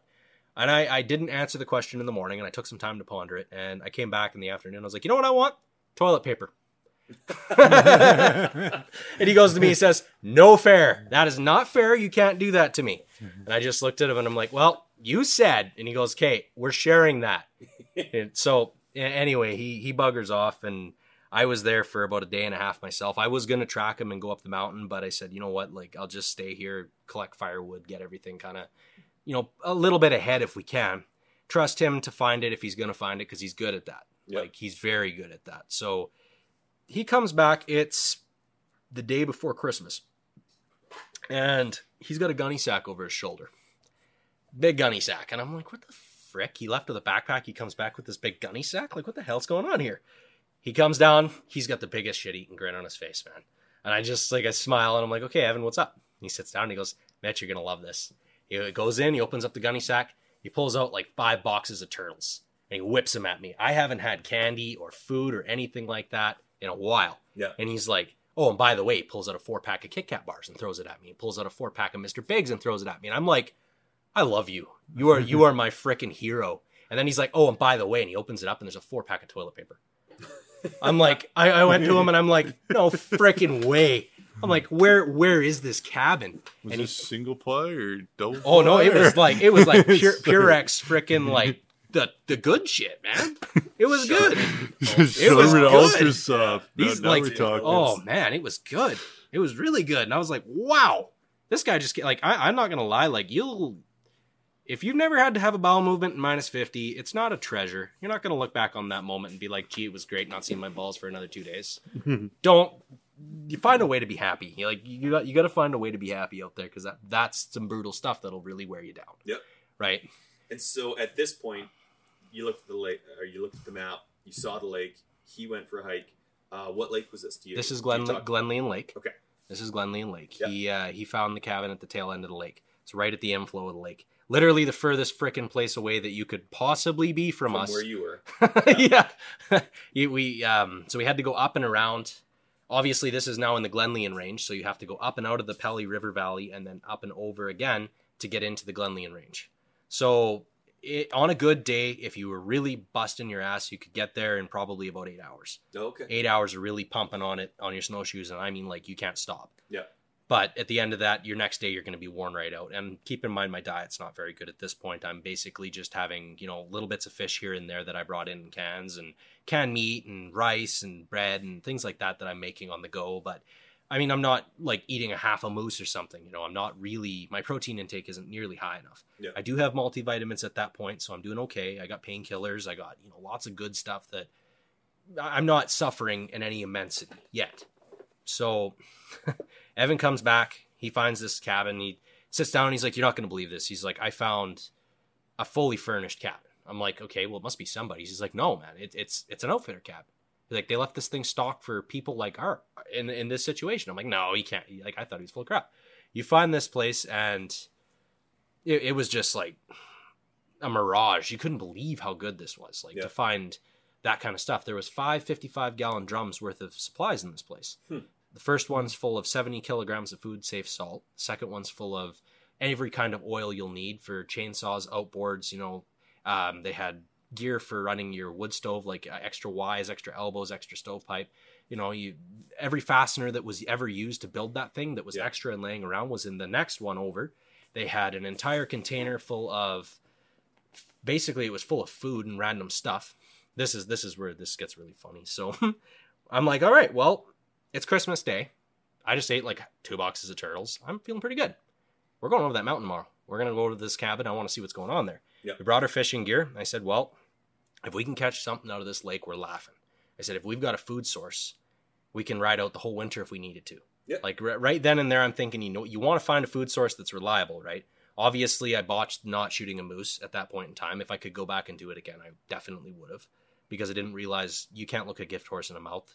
Yeah. At that point, like I had gone a really long time without food, and I didn't realize how important it was to take every opportunity that you're going to get. We'll shoot the next one. No big deal. Yeah, we'll There'll see be another next. moose. I saw 5. We're in the Yukon. There's so many moose. I saw 5 cows. Yeah. So like it really did feel like that. Yeah. The first time I pulled that gun out of its scabbard, no shit, I put my boots on, grabbed that gun, pulled it out of its scabbard. I grabbed my powder pen, put it over my neck, got a couple preloads. I went for a walk for 20 minutes and I ran into a cow and 2 calves. First time I had the gun in my hands in the Yukon. That like I'd like take it out. I was just like, I come back and Evan's like, "Are you freaking kidding me?" He's like, "You could have shot the calf or something." I'm like, "No, we'll shoot babies. Come on." Obviously, you'll see at the end of the story. I shot a baby, but but you got to do what you got to do, right? So at that point, we went over the top of the mountain. I followed Evan. Like we're both doing okay. We've got snowshoes. I brought basically same kind of loadout that I was using for trekking, except, after having talked to Evan, he said, well, there's sugar there. There's, juice mix, coffee, tea, pancake batter, pancake mix, like all kinds of stuff in this cabin. Basically, this is the kind of place that you'll fly into and these guys can take care of you for a week while you're looking for your moose. That's what they're after, right? But the place has not been when I got there, I realized that those containers had not been opened in like 15 years. Oh, it had been set out there and it had never been touched and used. So I ate a box of macaroni that when I was in grade 3, that was made. Yeah. That was good times. It was actually really good. The cheese packet, everyone's like, when I tell that story, they're like, the cheese packet had to be gross. I'm like, no, that was actually the best. When you hike like all day, because I got across the lake and, obviously the moon's rising up I'm walking in towards the moon, the sun's setting off in the west on my right-hand side. And, you just keep tromping along. The weather's decent, so I'm not hitting like water when I'm coming through. And you obviously want to pick the areas that you can make the most distance on, right? So I'm on the lake. Yeah. And that's, I figure it's about 7 clicks, because it took on a good day, it was an all day affair to get from one end of the lake to the other, right? So now granted, I'm short, but I got to the cabin and I couldn't freaking believe it, man. Like, couldn't believe it. Evan and I, the first thing he does when I get there, grabs a box of cookies. And he's like, throws me a bag, like those decadent President's Choice cookies. I was like, holy crap. He can't, keep in mind, he can't eat this. Right. So, was there much within that cabin that he could eat? Yes, there was. Tons. Okay. Now, this is where we got into the bit of this tiff, if I can say that. Because, he had peanut butter and all the canned meat and canned vegetables and, just bulk sugar he could eat, tea, coffee, anything like that. And, of course, for me, I'm eating processed crap, basically. Anything that, pancake batter. And there was actually 2 Jell-O instant food, cheesecake, the pre-made ones. You just mix them up and whip them up and throw them in some graham cracker stuff. Yeah, I had one of those on my birthday. That was cool. I had a birthday cake out in the bush. But, the only shitty thing about that was that when I got out there, I wasn't having any luck catching anything. Yeah. I had with me, obviously we had all the fishing gear at the wall tent, and we didn't realize at the time that we were going to try and go for this lake. So all of my good fishing gear is down there, all my jigs, all my, stuff that I would use for ice fishing. And keep in mind, I suck at ice fishing apparently, but, found out the hard way. Well, you go ahead and try and use a 3-inch jig and you got 2 colors. I had 4 snap swivels for the whole time I was out there. That's it. And the first time I caught a fish out there, which we'll get into this later because this is a longer thing, it was so big it literally didn't fit through the ice hole and snapped the line, and that was it. Yeah. And I was like, whoa! I scared them. I wish I had the gun. I was I didn't know what it was. I really didn't. I had never seen a lake trout like that before. Yeah. I didn't even know that they got to be 50, 60 pounds. Yeah. It wasn't until I found the reg book in the cabin that I'm like, oh, they actually can grow up to 1.5 meters. Yeah. I'm like, well, that's a big fish. Yeah. I'm used to catching, pike that are over that, but not trout. Not trout. I've never caught a lake trout like that. I caught lots of ones that are 28 inches, but nothing like that. Yeah. But anyway, so I'm at the cabin with Evan, and the 2 of us are basically just, shooting the shit like old friends, talking about prospecting, this and that. We're not worried about anything at that point. We're not like, oh, we're dying or this or that. We got a wood stove. The 2 of us are working together to keep the thing fed, and we're just basically kicking back like old friends, enjoying coffee and talking about good times. And, you know, at that point, it kind of felt like we were going to be okay. You know, we just found an amazing place for shelter. All we got to do is get some food up and over that mountain, and the two of us are going to be fine. And if we can manage to get decent ice fishing, we're laughing. Yeah. Then we can look to facilitate the ability to leave. So that's the next thing you want to do. If you can get enough food ahead that you can hike for 10 days with it, you're laughing. Lake trout's very nutritious, high in protein, easy to smoke. So if you wanted to do that, it'd be easy. Obviously, I'm not worried about the bears getting me in the middle of winter. So, you know, I probably wouldn't choose that to be my go-to in summer when you're running into a whole bunch of them all the time, but it was doable. So Evan was catching decent fish at that point in time, and I wasn't. I, for whatever reason, just couldn't make it happen. I tried every technique I could think of, bottom bouncing, trying to jig, try to go 2 feet, 5 feet, 10 feet, 20 feet. Yeah. You know, anything I've got. I've got a tiny little dock runner, ugly stick. So I'm just like, I'm trying. And of course, you're sitting out on the ice, the wind's blowing in your face, you're freezing your butt off. I mean, anybody that likes ice fishing is a bit of a masochist, in my opinion. But, you know, like, I didn't find any luck with it, and it really sucked. So, you know, we went through the food. I ended up eating oatmeal. I ended up having, what was some good examples of this stuff? We had 2 no-bake cheesecakes. There was a couple boxes of macaroni. I had some pasta. I had 2 boxes of Aunt Jemima instant pancake mix. And keep in mind, all this stuff was made in 2012. So it's pretty old. Yeah. And it tastes like oil from the barrel, which is really gross. But they sealed it really well, so at least I know it's not moldy, right? Right.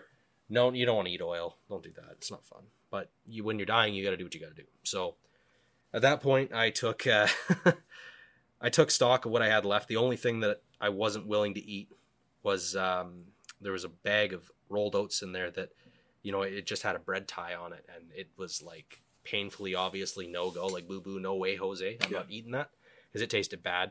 Turns out Evan could eat oats. Ask me how I found out. I felt bad for him. He's like, I was laid up for 2 days. I was like, you silly boy. I wasn't going to touch that with a 10-foot pole. He's like, I got to eat it. But I also have to touch on the fact that he had a voracious appetite.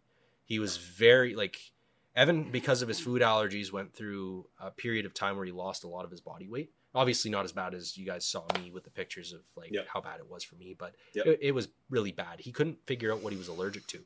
And when he tried to get medical help, they couldn't help him. They give him a bunch of tests, and they said, oh, we don't know. And he kept trying, and he would be laid up for weeks on end, losing his body weight because he couldn't figure out what he was allergic to. So in his mind, he did not want to ever end up in a situation where he's losing his body weight again. He had worked his butt off to get back to being physically fit and healthy again. So, you know, he'd told me 3 times maybe that I'm not going to lose my body weight. I got to do whatever it takes to stay on top of this. And I'm like, yeah, well, obviously our lifeline right now is our ability to get out of here. We got to be able to walk. You can't get comfortable in a position and then slowly lose your body weight and then not be able to escape. If you do that, you're screwed. There's no way around this, right? Yep. And every day it's the same monotony of cutting down firewood, gathering water. You know, most of the time at that point, I'm using snow as a liquid. So you need salt. You got to bring salt in with that or you're going to end up in trouble with your electrolyte balances. But you know, for the most part, the cabin had that stuff, but it didn't have enough high-calorie food for Ev, and Ev was burning through it fast, like so fast. He once told me that he had a philosophy that he didn't believe that you should ever just leave food lying around. He's like, if I always like to ration my things, I count the calories and I go, this is about what I need to stay alive over a certain period of time. Yep. But his philosophy was, if it's sitting in a bag, it's not in my body, it's not helping me right now. He's like, if I have to go do something, I need it in my body to stay alive. You guys also got to keep in mind that think of yourself as a furnace out there. If you're not putting anything in the fire, you're not staying warm. You cannot stay warm without eating. Throwing logs on the fire. You got to eat. Yep. You got to eat. So Evan's philosophy on calories in, calories out was pretty interesting. He always made sure that he ate everything that basically on his plate. If there was food available, he ate it.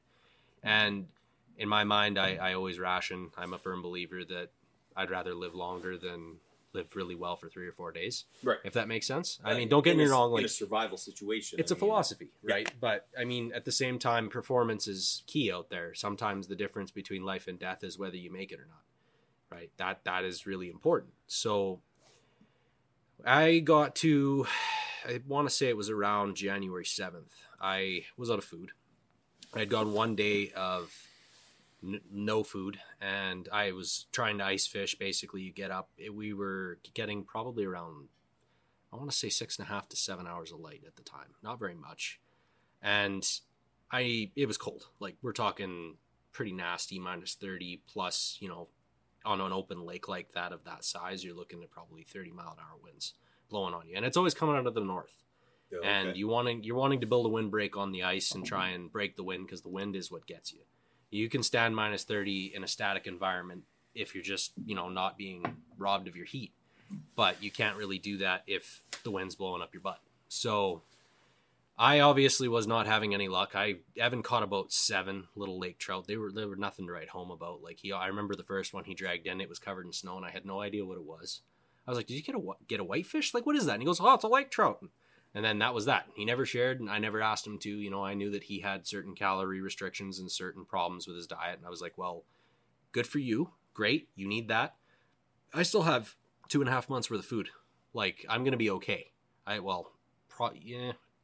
would say it's probably closer to 1.5, almost 2 months worth of food. Oh, okay. Like, at that point. But, so I've gone a day without food, and I need to go back now. I'm like, well, I want to come back to the cabin, but, you know, I brought my 50 caliber up with me to go up there. And I decided, well, I'm just going to leave it there because it's extra weight. I'm just going to be coming back anyway. There's pretty much no chance of ever seeing another human being out there ever. I didn't.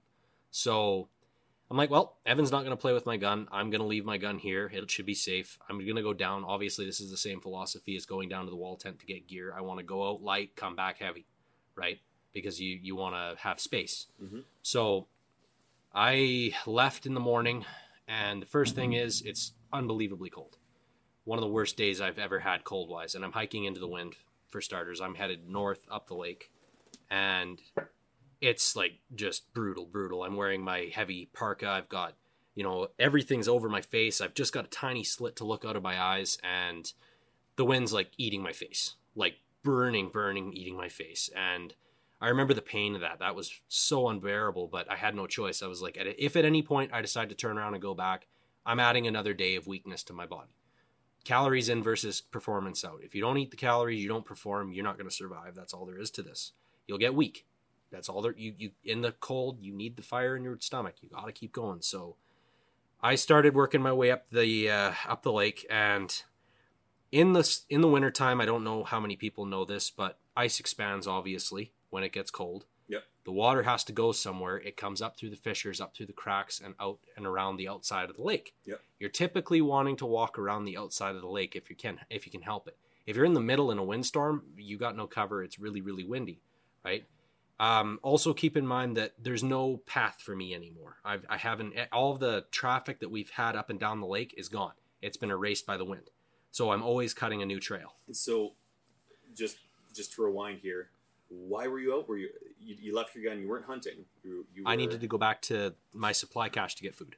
Gotcha. Okay, I have to get fed. Sorry, I haven't eaten in a day. That the food was at the cabin. No, you're hiking back to get food to bring back to the cabin. Bingo. Gotcha. Bingo. Yep. That's exactly it. And it's unbearably cold that day. But tough it out. You got to do it, right? So as long as you're moving, I didn't know at the time how cold it was, and I'll tell you at the end because it was really shitty. But I made good time because I was in pain a lot. So I'm just like, go. And you're like doing this with you're basically putting your hand in front of your face and looking away from the wind, trying to get any kind, like, to spin around. If you like, and keep in mind I'm on snowshoes the entire time. I could like pirouette and dance like a dancer on snowshoes because I've been on them for so long, right? Yeah. But you're basically just trying your best to make good time, stay on top. And then I start hitting areas where I'm hitting slush. And, not dangerous yet. Like, I'm like, okay, well, there's a couple areas where you hit slush. It's cold enough that it instantly freezes to your boots. It instantly freezes to your bindings and your snowshoes. And I'm wearing like a heavy steel-toed shank boot. They're minus 100 Arctic rated. They're really good boots. They're leather high tops. Yep. But they're not light by any stretch. I'm probably about 2 pounds each.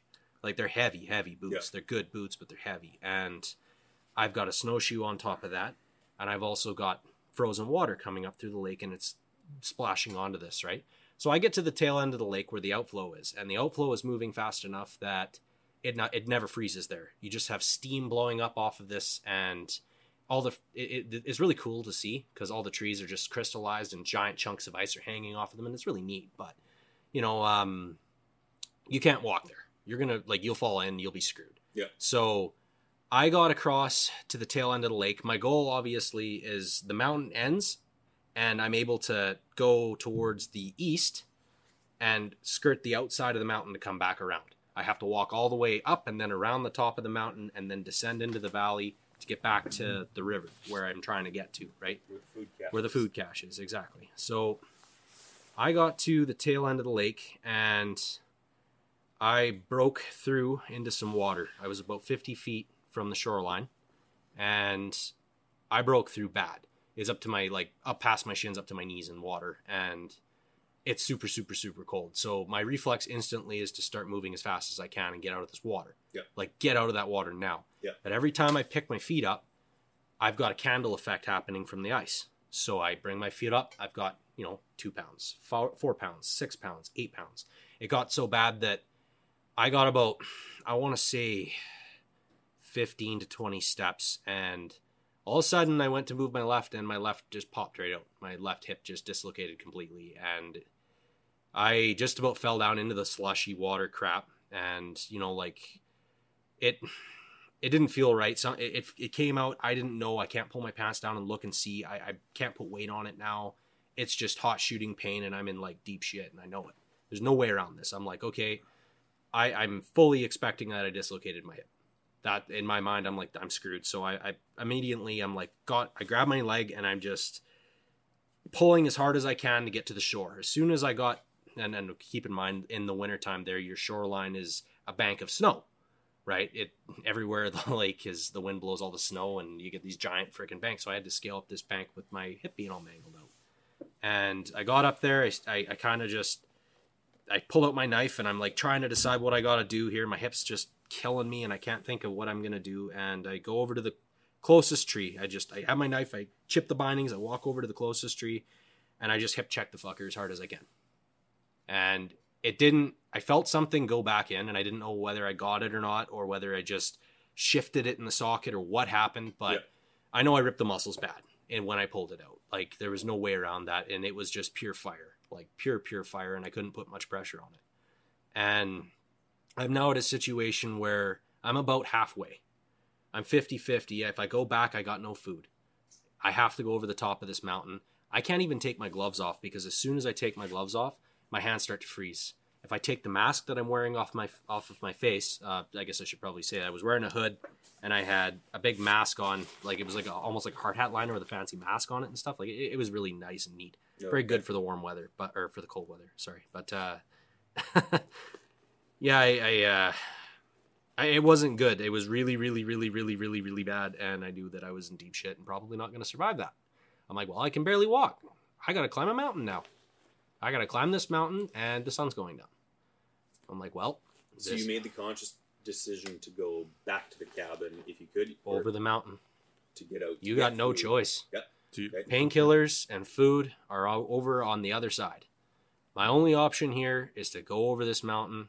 I'm dehydrated as all hell because I can't stop to melt water because it's so damn cold. Yeah. I didn't realize just how cold until I actually got to the camp.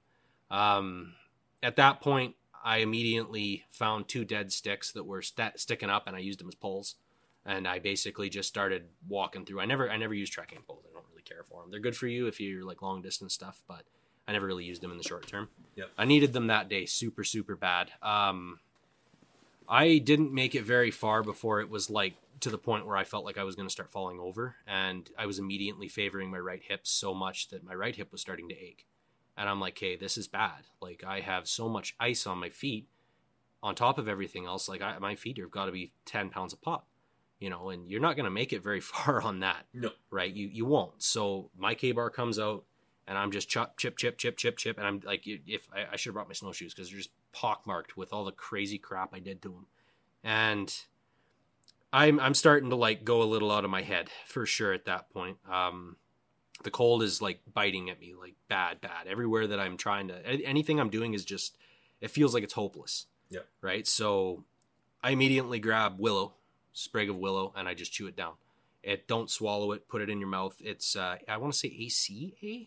It's a derivative of aspirin, original. So you basically, you chew on it. It goes into your bloodstream through your mouth and it kills the pain. Or it numbs the pain. It's an old native trick that they used to use, and it works. It tastes like absolute hell, and don't swallow it because it'll make you throw up. But it works. So I probably ate as much as a moose did that day. I just looked like, it was brutal. I was just like, pull my mask down and stuff crap in my mouth and chomp, chomp, chomp, chomp, chomp, pull it out, and then spit, and then keep going. And then, of course, the spit freezes in your beard, and my beard was just, I looked like Frosty the Snowman when I got back and didn't realize just how bad. But the beard actually really saved my face that day. Yeah, okay. Because it kept my balaclava away from my face. So that helped. That gave me a little bit of insulation, right? Yeah. I horribly frostbit my face, but I started to kind of lose it a little bit. Evan and I personally, I think it had a lot to do with our conversation the night before, because we talked about how crazy it would be to just see another person out there. I was like, well, how cool would it be? Like, and he goes, well, that'd be crazy. He said, I don't know what I'd say if we just saw another random person out here. Like, we've seen no sign of people for 2 months at that point. Yep. You know, like, how freaking weird would that be? And I think that was in the back of my mind, because when I got down to the swamp, I thought I saw a person standing across the swamp, and I'm like, out of my freaking mind. And I told my mom, I guess, when I was in the hospital, I was a little out of it. I was like, hey, you kind of look like that Elsa girl from Frozen. But what it was I had a blue background on the pond and a white birch tree that was behind it. And obviously, yeah, everybody gets those mirages where you've looked at something and you kind of lose it when you're out of it.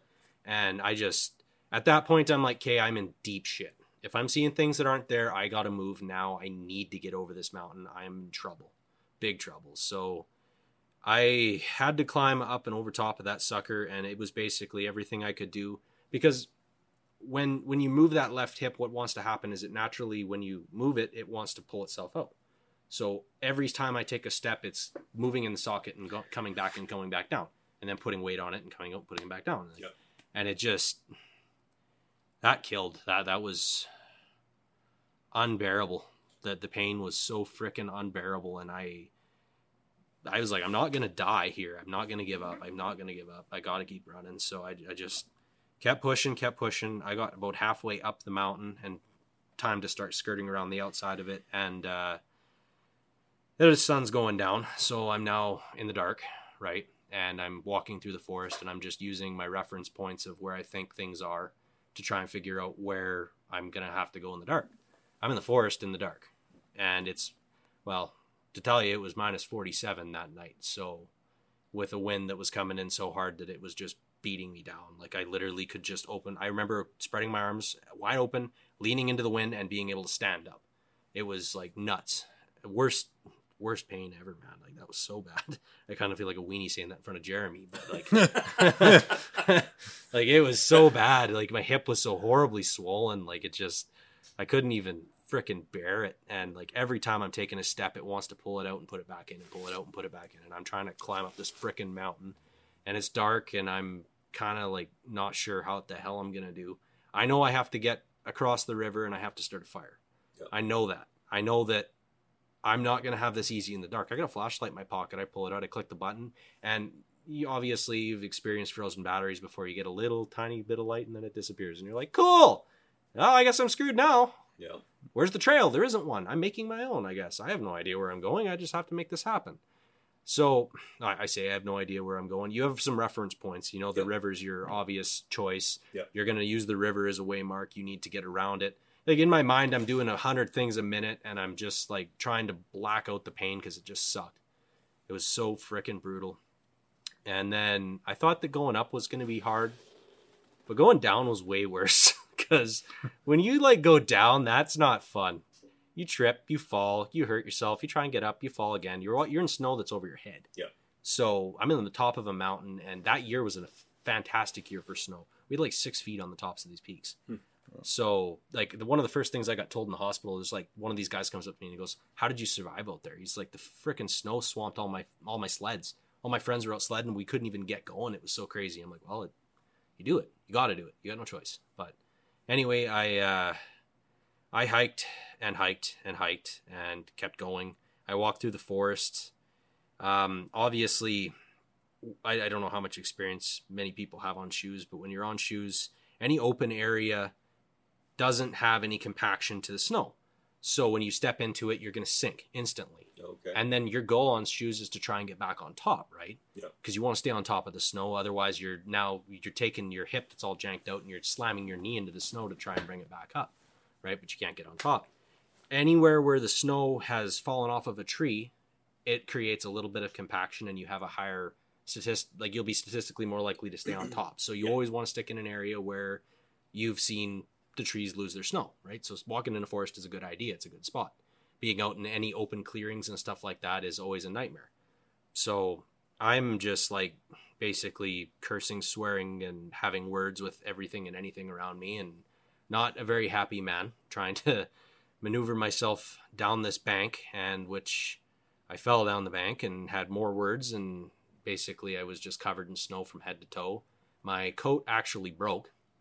It froze solid, and then the fabric just broke. It wasn't good. I managed to get across and down, like over the mountain, down, and then across the valley, across the river. And then at that point, I was lucky enough that the moon was out and I kind of could make a little bit out. In the forest, you can't see a freaking thing, but when you're in any clear area or, on the river, you can at least see.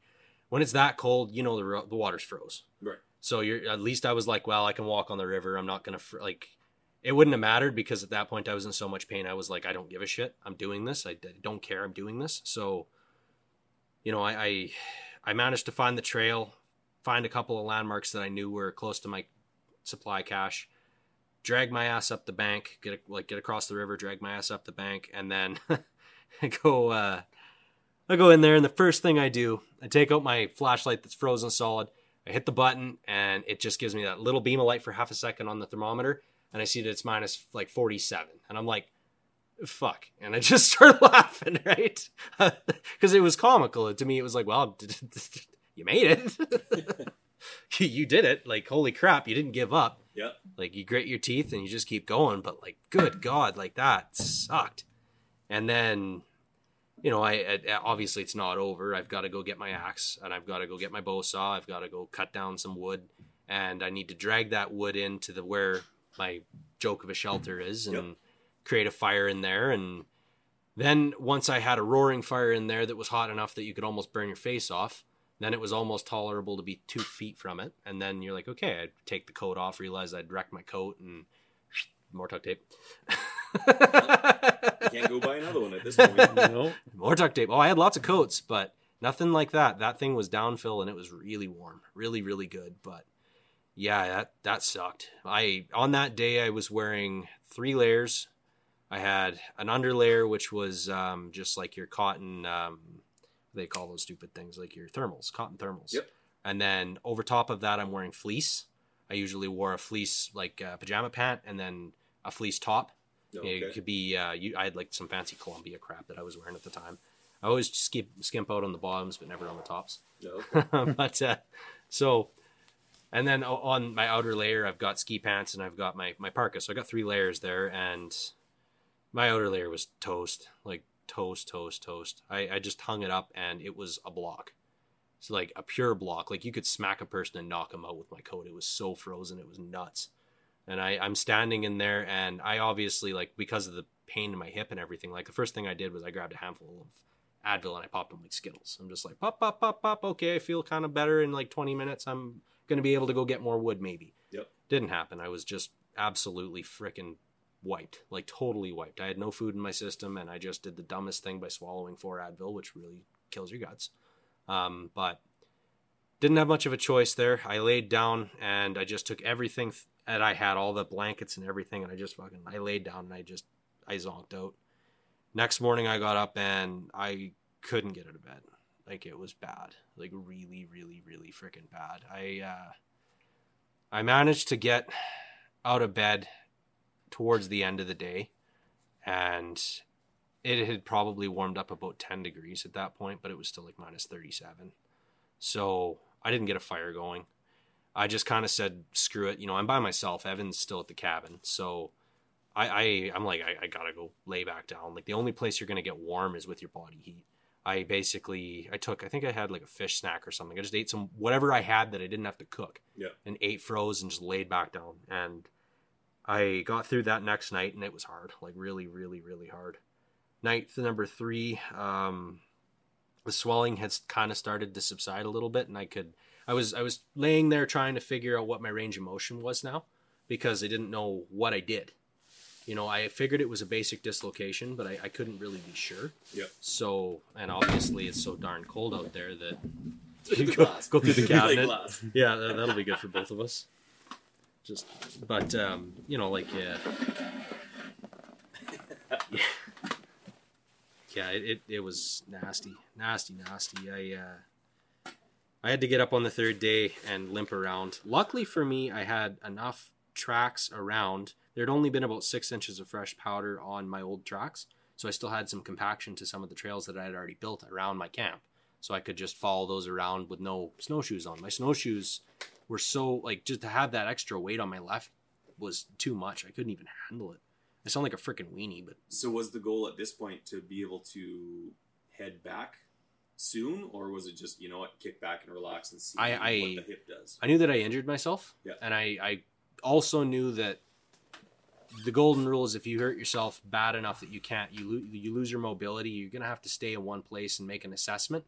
And I didn't know how bad. Evan had medical training and I had like basic first aid, right? So I knew that I'd done some damage, but I couldn't really tell whether it was going to be like, okay, is this something that I might need surgery for, or am I just being a weenie and it's going to be wearing off in a couple of weeks, or you know, whatever. So I basically, I had the food there. I wasn't in any danger of starving anymore. You know, I'm basically, the hardest part of that was getting firewood. Yep. Because it's still cold. I'm still having to move around every day. You like I said at the beginning, you have to have this basic pyramid of needs. You have your water, your food, your shelter, your heat, you know, drying your clothes out every night. Really hard to dry your bedding out when you've got so much of it, you know, and every night when you can't have that, you can't breathe the cold air in the cabin, or in the, I guess it wasn't really a cabin. It was a teepee, a wigwam, whatever you want to call it. Yeah. Little tarp shelter. You can't breathe that air. So you're going to wind up with your blankets just soaked. There's nothing around this, right? You're using your sleeping bag as your main way to stay warm, and then everything else is just basically fluff. Yep. But there wasn't much else I could really do. Day 4, I basically just sat around. It wasn't till day 7 that Evan showed up. And, you know, so we're now, I guess, January 17th or 16th when Evan rolled in. And he rolls in and it got unbelievably warm. We had, when weather came in from the south and everything melted. We hit like 1 degree above. We went from minus 47 to 1 degree above. When you get a temperature swing like that out there, the weather goes psycho. Like, I saw trees snap and go flying. I saw the wind came by so freaking hard. It was just unreal, right? Because you have such a differential and pressure change, right? Yeah. So it was like batten down the hatches and stay away from anything that's going to fall on your head. I had a really bad close call when I was out with my banged up hip.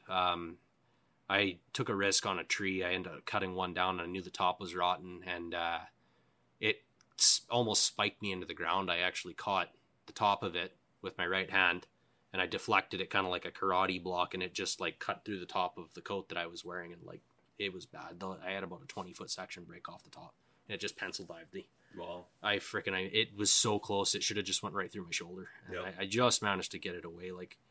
So, you know, I was doing absolutely everything I could to just try and mitigate the pain. And then when Evan showed up on day 7, you know, I had told him what had happened and what it was. And he goes, well, you're going to be about probably at least 6 weeks before this is going to be fully healed and you can walk again properly without pain. You know, it was his guess. I mean, he's not a doctor, but he was about right, actually, believe it or not. So we at that point, you know, we had a big problem on our hands. I'm injured now. Yeah. And I can't hike. There's no way I can make it to the wall tent. And trying to get back over that mountain to get to the cabin is going to be like a 3 or 4 day affair now. It's not going to be an 8-hour day. It's going to be a lot more. And I'm looking at my food supply and I'm going, well, I have 6 weeks of food. That's it. I might be able to get to a point where I can hike out of there, but what am I going to do? Right. And keep in mind, when I say I have 6 weeks worth of food, at that point, I've already eaten all the good shit. Everything's the Twinkies are gone. Well, like, but you know what? Like you crave those high calorie foods right off the hop. Yeah. You know, you crave the sugar. You want that sugar in your tea. You want, you know, like Swedish berries. Well, yeah, Swedish berries. Like, oh man, like the turtles were gone. They were freaking gone. Mr. Biggs, those were gone. I managed to hide a Kit Kat bar for myself. I was like, I'm gonna put this somewhere and forget about it. Yeah, that lasted until I like freaking came back. I was like, goodbye. Nope. Right down my gullet. No way around it. You could not. Oh, you think you can hide anything from yourself when you're in those situations? No, not a chance. But what do you do, right? Like at that point, I really didn't know what that would have been the moment if I had a spot that I would have pushed the button.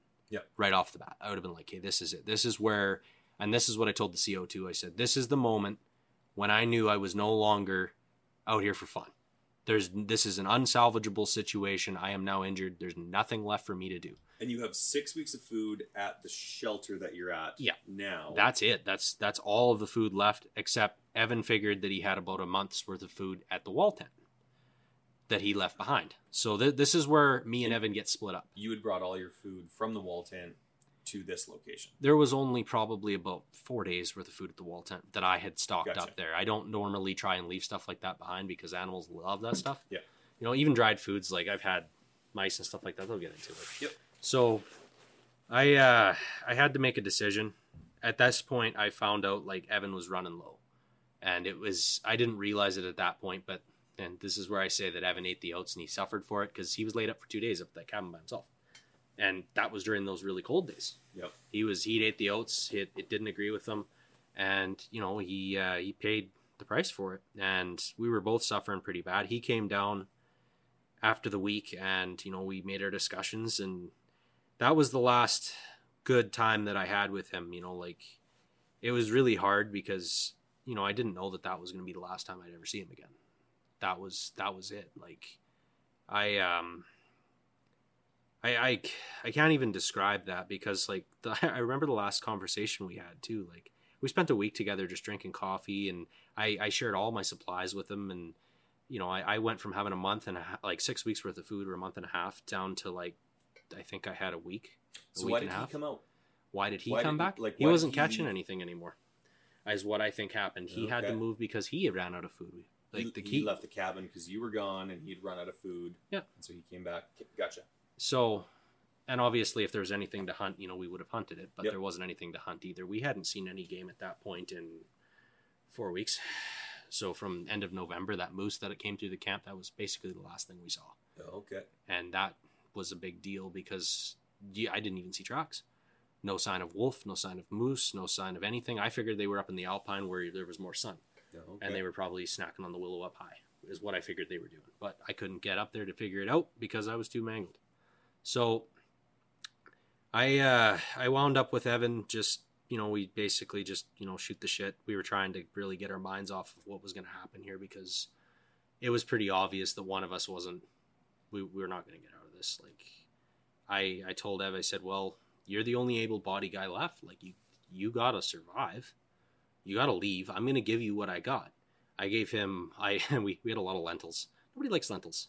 We had a lot of lentils, but they're high in calories. They're like 320 calories per like quarter cup. Okay. They're stupidly good for food-wise. Yeah. You know, a cup of lentil soup will keep you like full for a couple hours, right? So I gave Evan basically all of the lentils, anything that he could eat of my supplies I shared and gave to him because he was just out and he didn't bother to tell me what was going on at that point up to this. Like we failed to communicate somehow. I don't know why he just waited until that moment.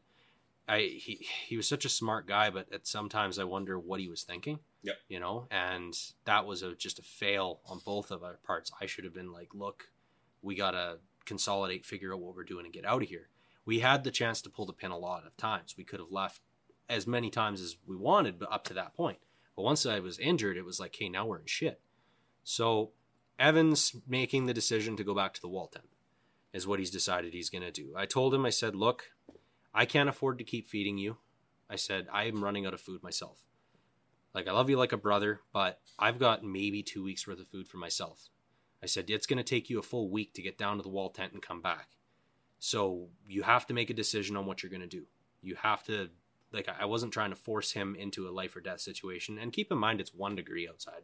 You know, it felt like a bunch of weenies talking about it, but he had to do something, right? So Ev had said, well, I got a plan. I'm going to go down to the wall tent. I got a month worth of food there. And he said, I'll see you in a week. He didn't say anything above and beyond that. I didn't know what his plan was. He never said. So I just had to put trust in him. You know, he's never been somebody to stab you in the neck. Throughout the years, he's always been reliable. I always trusted him to have my back if I was hurt. He's literally saved my life like 3 or 4 times.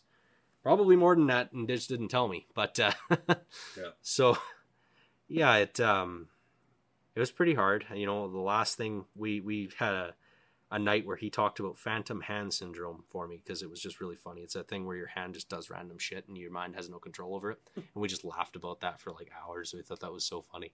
We were both way out of it.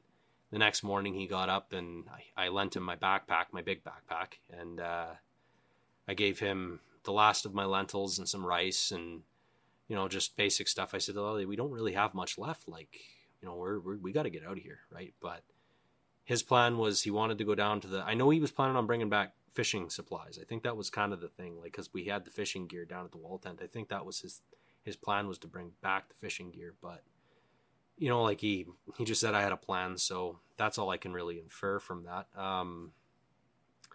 But he said, I'll be back in 7 days. So I said, all right, well, I've got, you know, about 2 weeks. If I ration, maybe I can get 2.5 weeks left out of what I got left here. So I'm counting on you. Good luck. Go. Like, do what you got to do. Yeah. You know, I had no doubt that he was going to make it. Like, none. If you had asked me at that point if I thought he could make it, I would have been like 100%. I'm betting everything I got on this guy. Yeah. Because he's very talented and good at long distance trekking. But, you know, day 1, I'm just basically, you know, maintaining, just laying around, trying to keep the weight off my hip. I get firewood, lay around, just try to keep the weight off and don't think about what's going on, because shit's really fucked up. And then day 2, day 3, day 4, day 5, day 6, it's all the same stuff. Day 7, we get a cold snap, -40. It's bad. So Evan left with not enough clothing. When he left, he was dressed for like +1. He wasn't wearing his parka. He wasn't like I knew he brought his parka, but he didn't have extra gear with him to facilitate the weather. And like that, just, it's a testament to how fast things can change out there. Yeah. The conditions can be 20 above and beautiful, and the next second it can be snowing. You don't know what's going to happen up there. In the mountains, it happens fast and it changes fast, right? The higher up you go, the faster the weather changes. Yeah. So with Ev, you know, I got to day 7 and I'm sweating a little bit now. I'm like, hey, well, I figured there was one of 3 things that happened. Number 1, Ev got to the wall tent, but he was injured and he had to stay there, and maybe he was going to be there for up to a month. That meant that he was going to overshadow me by 2 weeks of food supply, and I would have to go to the cabin and try and fend for myself up there. That was the only thing I could do. Or option 2, he made it to the food supply, decided that he couldn't bring me with him to come back because I was too injured. Yep. But he didn't have, you know, he didn't want to tell me that and get into the fight and have this big, you know, tantrum about it. So he just figured that he was going to go, you know, for help. Or option 3, he isn't alive anymore. Right. Those are the 3 things that really happened. But I really did bet on option 2. I thought that he left me back, that he had left and just saved himself to try and get help. Yep. That's what I thought he was going to do. Yep. I said, well, if it was me, if roles were reversed, I don't know that I could tell my best friend, look, I got to leave you here and you don't have any food, and I don't have the ability to tell you that. Like, you know, that's a really, that's hard to talk about, but, yeah, no kidding. Yeah.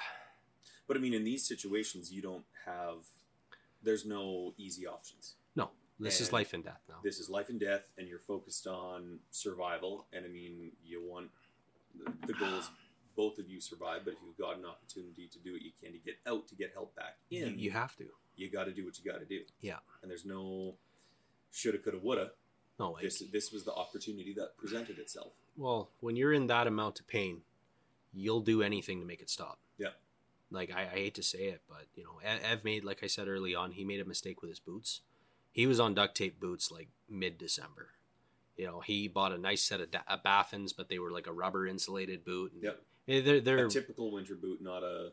They were not a extreme yes, well, like survival boot. Like your red boot versus... Yeah. Well, and the thing is, like, I hate to say this, but if you pull up the tag in a boot that says made in Taiwan, made in Chile, made in China, you're not getting a piece of quality gear. Yeah. If you paid $50 for your boots, you're going to pay for it. Again, with your body. So, like... What you saved in money, you're going to pay for in comfort. I had an old friend that once said, when the mind is weak, the body will suffer. And it was flat out true every time. Yeah. Without a fail. And unfortunately, in this case, you know, Ev disappeared on me, and I figured, okay, well, I hope that he made it out. So maybe there's a chance for me too. Yeah. Right? Like, I have to hope that he did. He'll be coming back with help. Maybe. And that was what I hoped. And then, of course, I said, well, if it's option one and he got stuck there for a month, he said he had a month worth of food. Yeah. I also knew he couldn't ration with the shit, but gone in 15 days. Yeah. Well, he calorie wise, he had easily 30 days worth of food. I could have made it last 30 days. Yeah. He said he had 10 pounds, or I guess 10 keys, so that'd be 20 pounds of lentils. That's not a good diet, but food wise, I'm not gonna lie, if you have nothing left, if you only could pick a grain to survive on, it'd be lentils, man. They're really nutritious. Obviously there's like somebody's gonna come out and email me and be like, that's wrong, but you know what, I don't care, I did it. So anyway, it became day 8, day 9, day 10, and on day 10 I'm like, hey, I'm down to 3 days worth of food left. I have 5 pounds of potatoes that have been frozen and are not very good for anything. Yeah. I have, what did I have? A sandwich bag worth of rice, which was not really worth anything. I had lots of tea, though. Tons of tea. Really good to drink caffeine when you're in that situation, because that just makes you hungry and keeps your heart rate up. Okay. Yeah, I'm kidding. Don't do that. But you want the tea. You want warm beverages, because warm beverages, like, this is where the benefits outweigh things, right? Like, yeah. And keep in mind your spirit is important too. Oh, so, for sure. You know, I'm trying to figure out what I'm gonna do. It's day 10, and I'm like, he dragged out and he left out a pack of jig heads with jig skirts on it. Yep. And there was 3 snap swivels, and he left that on top of his gear. And I turned around and I looked at that. That was part of the reason why I thought, well, maybe Evan did leave me back behind, and he just expects me to go back to the cabin because I got nothing else to do. I don't even know if I can make it. Yeah.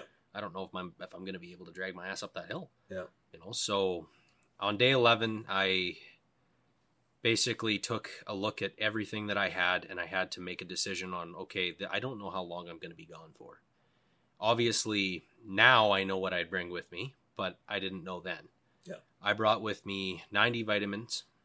I had multivitamins. I brought 90 of those with me. I brought a box of Redbird matches from Strike Anywheres. Yep. I brought with me, I left my compass behind. I left my machete behind, but I brought a hatchet, just a stainless steel hatchet. Obviously, my K-bar, I had a basic gun bag of tricks that I always carried around for this thing, just to make it run and clean it and take it apart and do all the fun stuff. Yep. Obviously, Evan ran off with my big and decent backpack, so now I've got to carry a duffel bag, which is not really all that much fun when you got to go over a mountain, because you're wearing a backpack and then you have a duffel bag that you have to strap over top of that to try and carry everything, right? Yep. Not fun.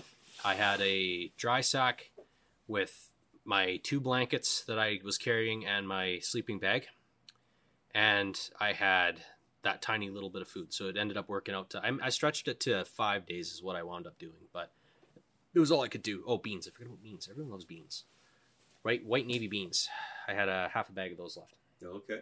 So basically, it was a spit in the face for food. I had nothing. I was like, well, I'm screwed. So I hauled ass to get back up that thing. And when I say hauled ass, I mean literally I had to grab my ass and pull it because it hurt, and it was not fun. I had to go up the side of this mountain, and you know, it's like, as I remember this, I tried to make it fun, because like you're really, your spirits are fucking crushed. Pardon my French, but that's all this is. Like, I didn't know if I'd ever see my friend again. I'm alone now, and there's no end in sight at all. Nobody's coming for me. I'm probably not going to walk out of this. And as far as I know, there's no food left at that cabin. I'm walking up there with the hope that I can maybe catch a fish, but I'm going to lose all my body weight before I even have that as an option. Like, I pretty much at that point, I could see the light at the end of the tunnel, and I knew it wasn't going to be nice. It was going to be a train. Yeah.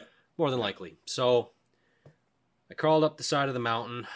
I decided that I wasn't going to go around the mountain this time, but rather I would go right over straight up over the top. I was like, straightest point is, like, if you're trying to go anywhere, the straightest point is a line. Yeah. Just one straight line. Don't make a bunch of zigzags. I got to climb a mountain anyway. I might as well just go right over the frickin' top. So that's what I did. I picked a straight line southwest, and I just walked right up and over top of this thing. And a lot of this is like damn near 80 degrees. Like, what you do on snowshoes is you zigzag and you start cutting and you start cutting and you zigzag your way up to the top. And I did absolutely everything I could to just, I'd get 3 steps, stop, have to take a breather, 3 steps, stop, have to take a breather. And it was just pain, more pain, more pain. And I'm eating Advil like Skittles, man. And I didn't bring nearly enough of that, which was really dumb of my part. But, I brought what I thought I could carry, and I had basically a max load for my little stuff that I had. Yep. So I get to the top of the mountain, and sun's going down.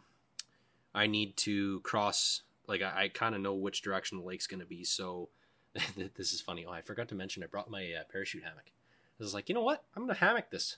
This is going to be good. Well, I hate to say it, but like a parachute hammock's actually not bad for winter camping. You have a problem with the compression under your back. You're going to compress all of your insulation, and obviously shopping bag full of feathers. Lots of fun when you compress your insulation. Yep. I think it was only -20, right? But I say that and most people are like, you're insane. You're insane. But so I set up the hammock.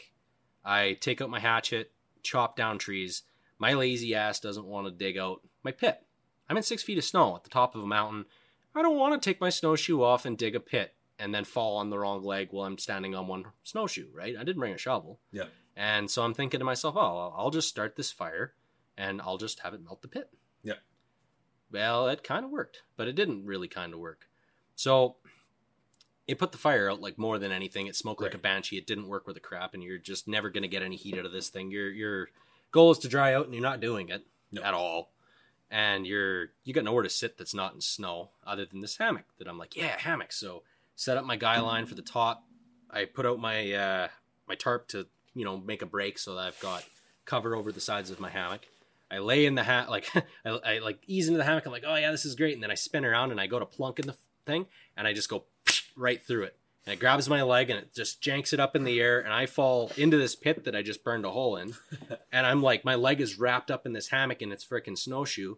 And I'm letting out every curse that I know pretty much to the world. And I'm like not impressed with the fact that I just wrecked my hammock and I'm going to have to come up with a new way. Cause like, honestly, at that point I had been struggling to start a fire and struggling to get my camp set up. And I was like this close to being able to just lay down and get some freaking rest. Because I knew I was going to have a rough day the next day. Yep. I'm like, well, I got to get some rest. So this is really good. So I grab my, I pull the guy line down. I lower the guy line on the same trees. So it's now I've got the tent kind of set up. It's not really a tent. It's more like a same idea that I was using before, where you're just running. Basically, it's an A-frame without the A, a half A-frame, if you will. And I set it up everything's all good. I'm on the cusp of this giant burned out snow section, right? And I'm thinking, oh, this will be fine. I'm kind of like the light from the fire's warm. Like I can see everything. I'm getting warm over here. We're going to be fine. I lay down in that thing. I roll up. I get all set up and I'm like, oh, this is good. I take out one big deep breath. The fucking snow gives out underneath me and I roll right into the fire. And I'm like, fucking run. I'm like, sound like freaking Daffy Duck getting lit on fire, and I'm pissed off as all hell. So that was lots of fun. I fell in the fire after that. Then had to take my snowshoe. I just grabbed my tarp, rolled up in it, fucking flopped as far away from the giant pit that I made as I could. Burnt my socks. It was a rough night. And of course my leg's not working for the crap. So next day gets bad because I've aggravated the injury that I have, and now I have to hike again, and I have the hard part because I'm going to have to go across the lake, and the lake is tedious. It's like the worst. That day I Sorry, this is like really, really, really brutal. So I spent about 4 hours in the bush, and when I finally got to the beginning of the lake, like I had to cross a couple little ponds, and I'm basically taking 3 steps, take a break, taking 3 steps, take a break, and like I'm just like trying not to make this any worse than I have to, because I don't want this injury to be even worse than it already is. Yep. I'm not even worried about starving to death right now. I'm trying to figure out how I'm gonna walk. Right. So I get like right to where I had my hip get pulled out, right? Except I skirt that section and I come in on a new spot, and I got onto the ice and I didn't have any water, and that was okay. But I have to go all the way up this lake now, and it's dark again. Like the sun's gone down again, and I'm now walking into the sunset and the moon's coming up, and it's really beautiful. Like this was probably the most beautiful night I've ever seen in my whole life. Like it was so gorgeous. And kind of macabre that it was like so painful and so beautiful. Yeah. So I could only like I remember that I walked 100 feet, and then I had to sit down and take a rest on my bag, and like I was just in so much pain. And obviously, when you favor one side, the other side starts to ache too. Yep. Right. So I'm just like done. Like I'm so done, and I'm not even 3 kilometers into this. Like I've got another fucking probably 5 to go, and I can see there's a big island on this lake, and I'm standing next to the island, which means that I'm like basically a third of the way. And when you're walking towards something in the distance in the dark, it seems like it takes absolutely forever for you to reach it, because you can't really gauge the distance anymore. Right. So I've got the moon coming in, and it's like I've got clouds coming over my head, the moon's poking through, and it's lighting up the snow around me, and I'm seeing like big nice blue patches and shit dancing around. And I'm basically like just in screaming pain and agony, and I'm just walk, stop, walk, stop. Sit down on the bag. And the trick for me was count to 150, stop, count to 100, stop, count to 50, stop, take a break, count to 150, stop, count to 100, stop.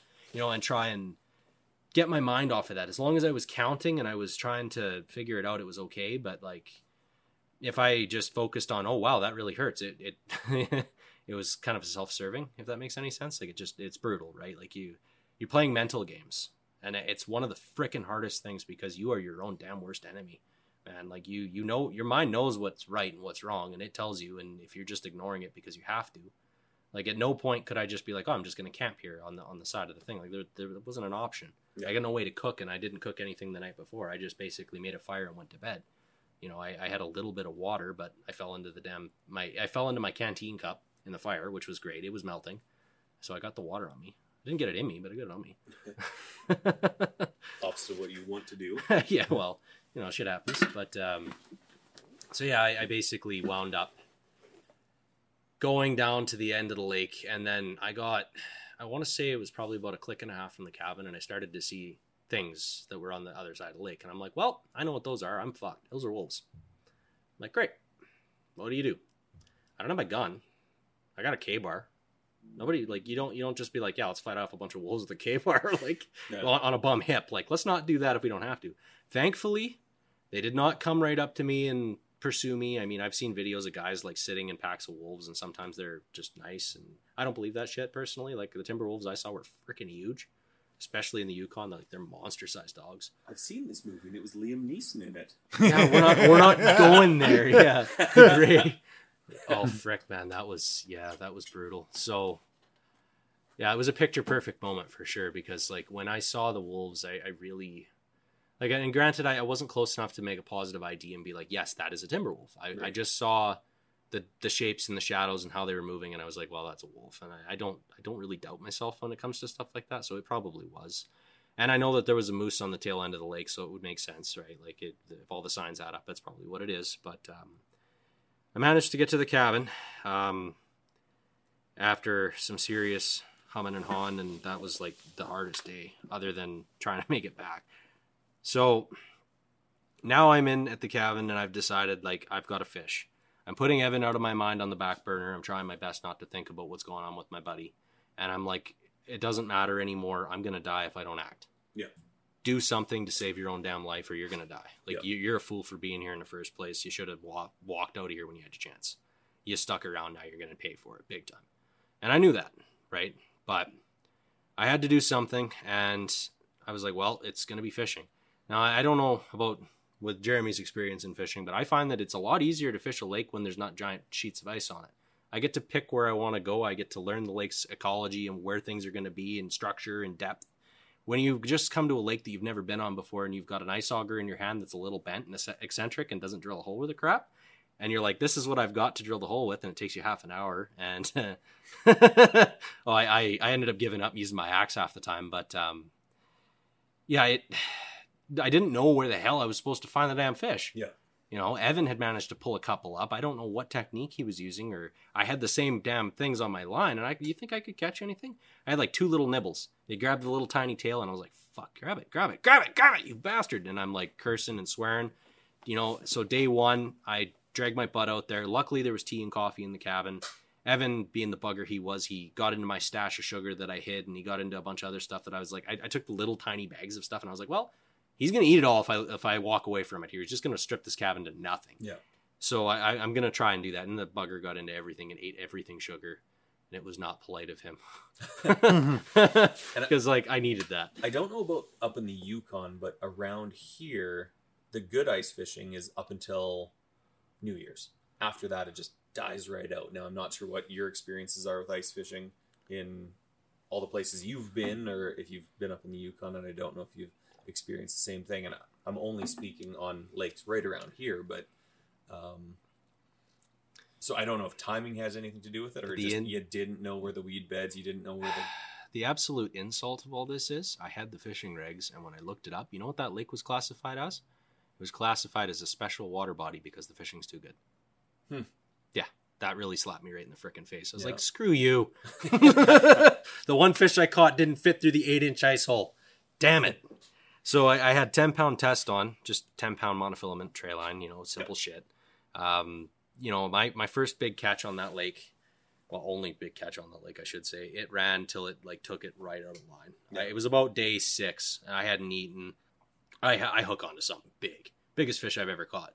It took me a solid 20 minutes to land it.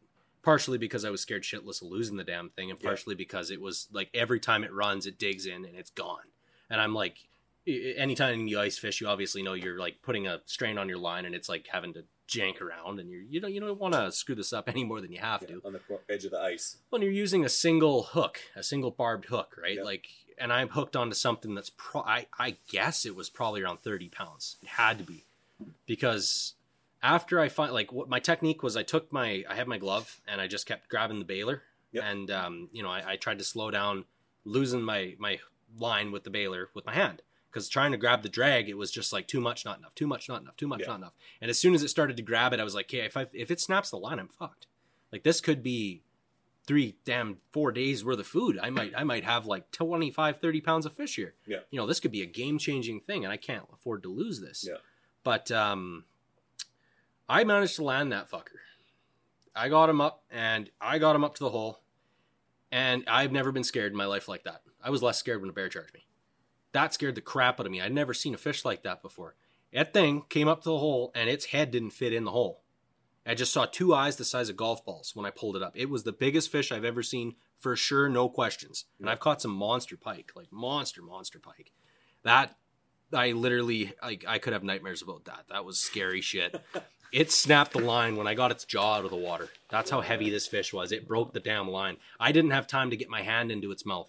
I couldn't even get its head out of the water enough to catch it.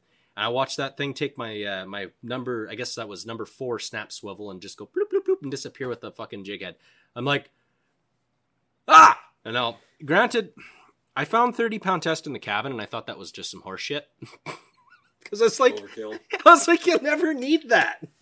Right? Who needs that? You guess who went into the cabin and went and restrung his line right after that? And I don't know. I think that probably had a lot to do with why I couldn't catch any fish either. Because 30-pound line has a lot of memory. So it makes it an absolute nightmare to fish with, right? I never use heavy gauge line if I don't have to. Yeah. But holy crap, that was a fail. Big time. I was super excited because I was like, yeah, I caught this giant fish. And no one's ever going to see it or believe my giant fishing story. Everyone has to have a giant fishing story, right? I didn't think I was going to live long enough to tell it to anybody. Yeah. But holy crap, man, that was nuts. So... Yeah, that was day 6, and I mean, obviously, after timeline, where are we now? We're probably February actually. We're coming into beginning of February. Okay. Evan's obviously been gone since the beginning of January, middle of January, but he was missing for the weekend there. So if you add it all up, it ends up being that I was alone for 6 months. Yep. I was out there for 8.5.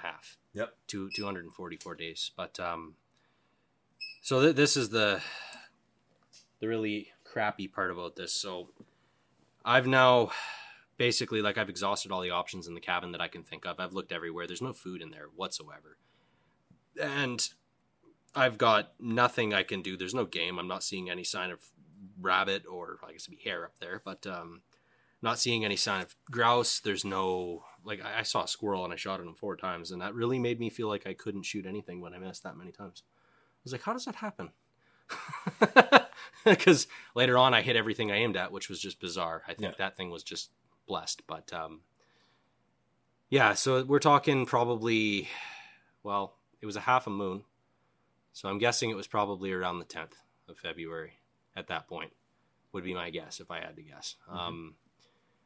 I come up on day 6, and I mean, honestly, at this point, if you've never gone a week without food before, it's a grunt. It's a grunt. You're in some deep pain. Like I read an old saying that said that old timers used to say that you could feel your stomach sitting on your spine when you're laying down, and that's actually freaking true, which sucks. The hardest part about all of that is actually getting to sleep at night, because when your guts are that empty, you're just, that's, and the desperation that you'll feel. Yeah. Of, like, you feel like a failure. Every opportunity that you didn't capitalize on will be crossing your mind for the next little while because you screwed this up. Day 6 is getting bad. Day 7, I'm like in deep crap. Day 8, and the same routine. I get up, I make a fire, I make some coffee or tea because I had that in the cabin, and then I go out onto the ice and I do my best to try and stay out there as long as I can until I'm starting to get frostbite, and then I come back in. I have to stoke the fire again, warm up, go back out, and till the light's gone. Yeah. Right? Or until I get so cold that I can't do it anymore, right? Yeah. And that's all I've got for options at that point. And I'm thinking to myself, like, I'm in deep shit. And I need to figure out what's going on around. Maybe there's something I'm missing here. That's the other thing I'm thinking. Well, have I really looked everywhere? Is there anything I have overlooked that I might be able to utilize that I'm not utilizing? So there was three 55-gallon drums in the back of the cabin. One of them had an old rusted out pump in it.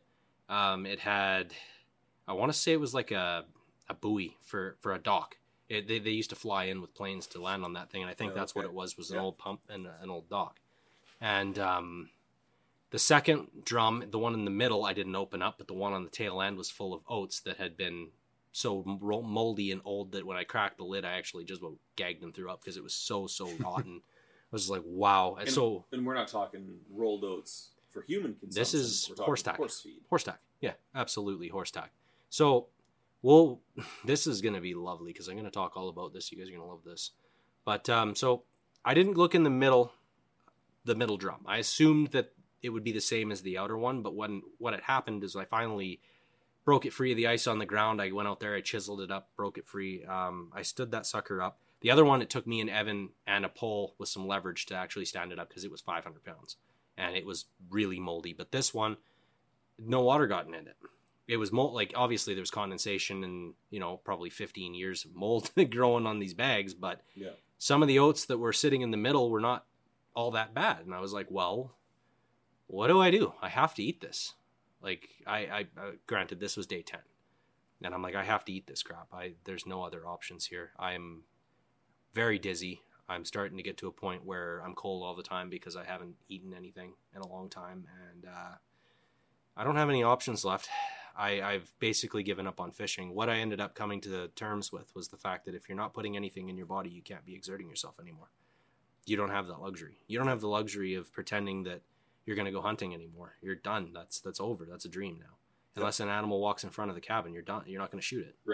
Right. You're not going hiking for the day. And my hip is still freaking mangled and not healed. Yeah. So day 10, I decide I'm going to roll this third drum, which is sitting in the middle of the back of the cabin here. I don't know if I really told you much about the cabin. The cabin's probably about 20 feet long by about 16 feet wide. Like, it's a really big cabin.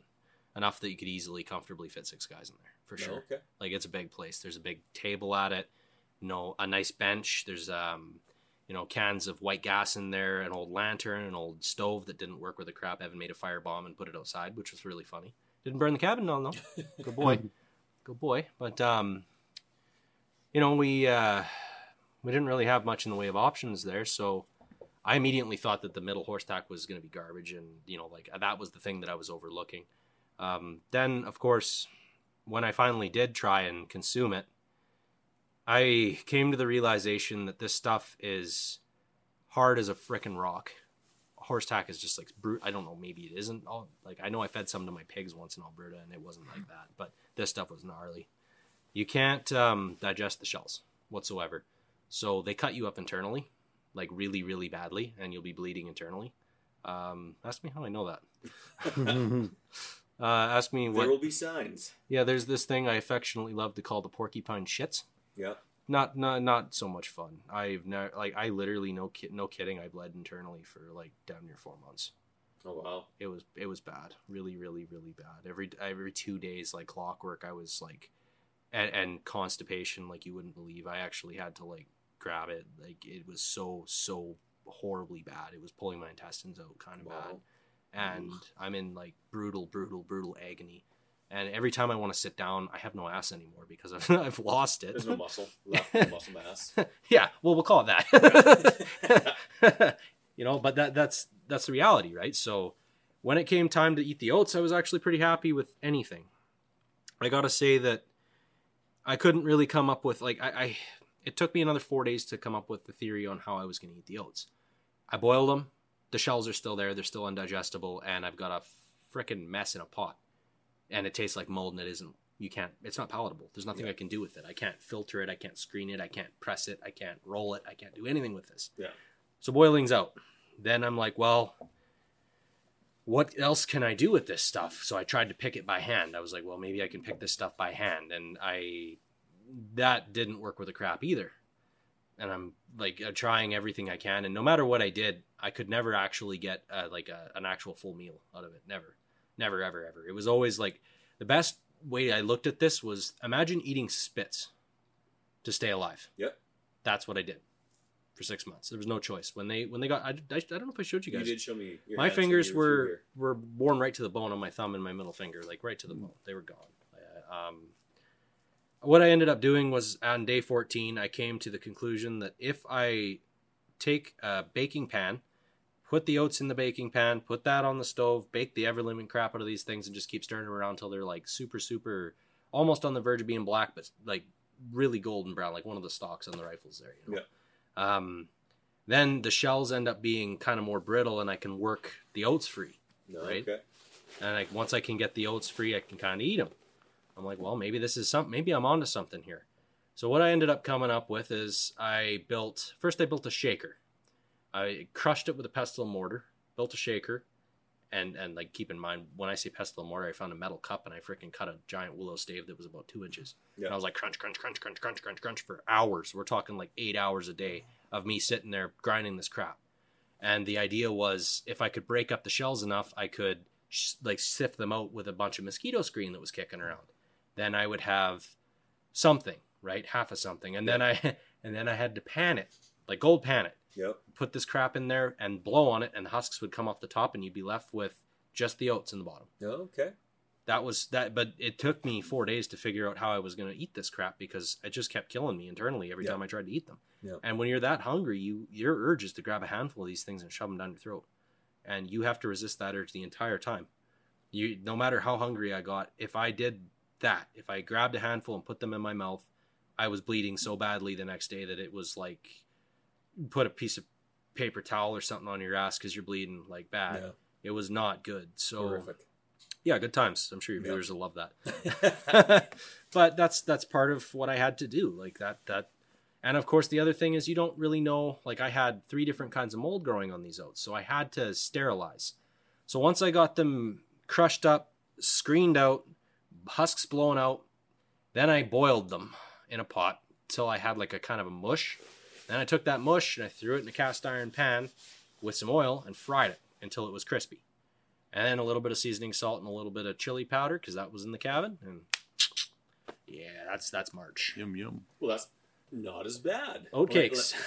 Oatcakes, buddy. Better than just gruel. Well, it was fucking horrible. But I tell you, you want those oatcakes. Yeah. You want them. Yeah. And you needed to find a way to eat them. And it took me a long time to get there. But by that point, I had lost 14 days worth of food. So I'm on a backlog. Yeah. And there's absolutely no way I'm going to catch up. Yeah. Now, at that point, my mind is going, Mitch, you need to figure out a way to make like 100 oatcakes, put them in a backpack, and get the hell out of Dodge. That's what you need to do. No matter how hard I worked, no matter what I came up with, whether it was using an axe, using the ball that was in the cabin, trying to build like a fancy pestle and mortar machine, stomping on the things, nothing I could think of. Could I actually physically, mechanically separate these oats from their shells with enough volume that I could get more than 3 oatcakes for myself in a day. And that was working 8 hours solid. I'm talking like most of the time I'm burning the midnight oil, and I mean that quite literally with the lantern. Yeah. And it's dark all the time. I'm just basically doing everything I can to digest these damn oats. Yeah.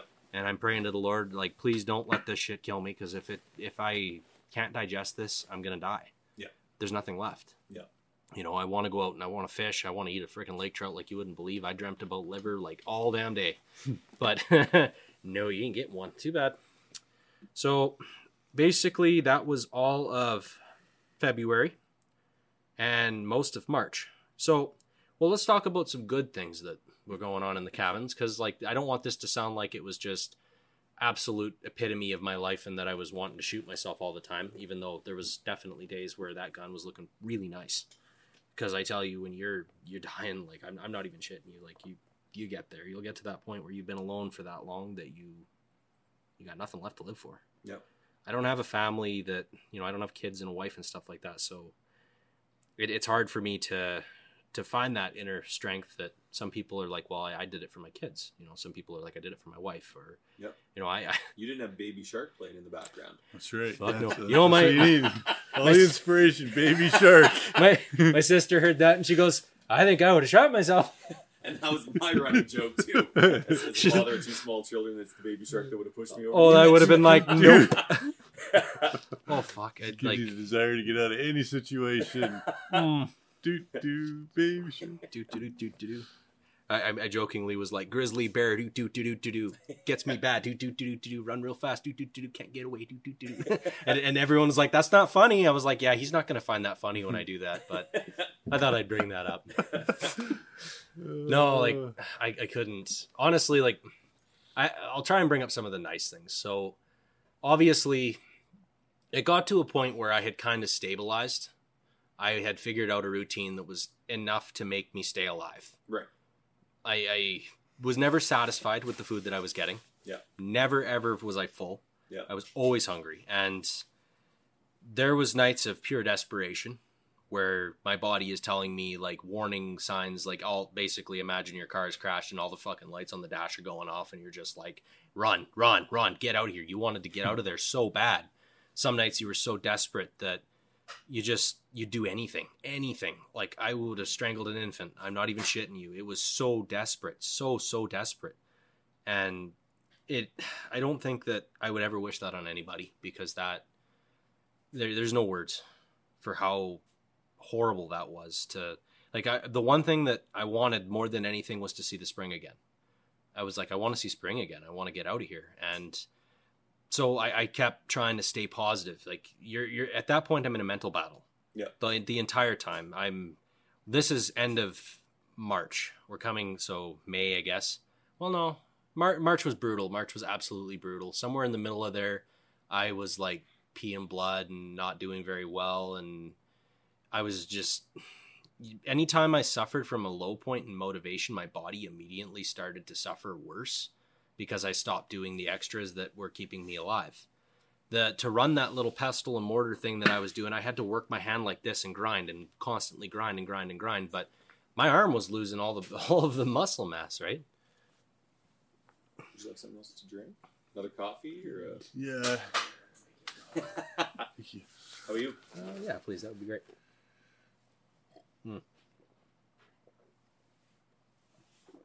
I'm talking about being hungry. Sorry.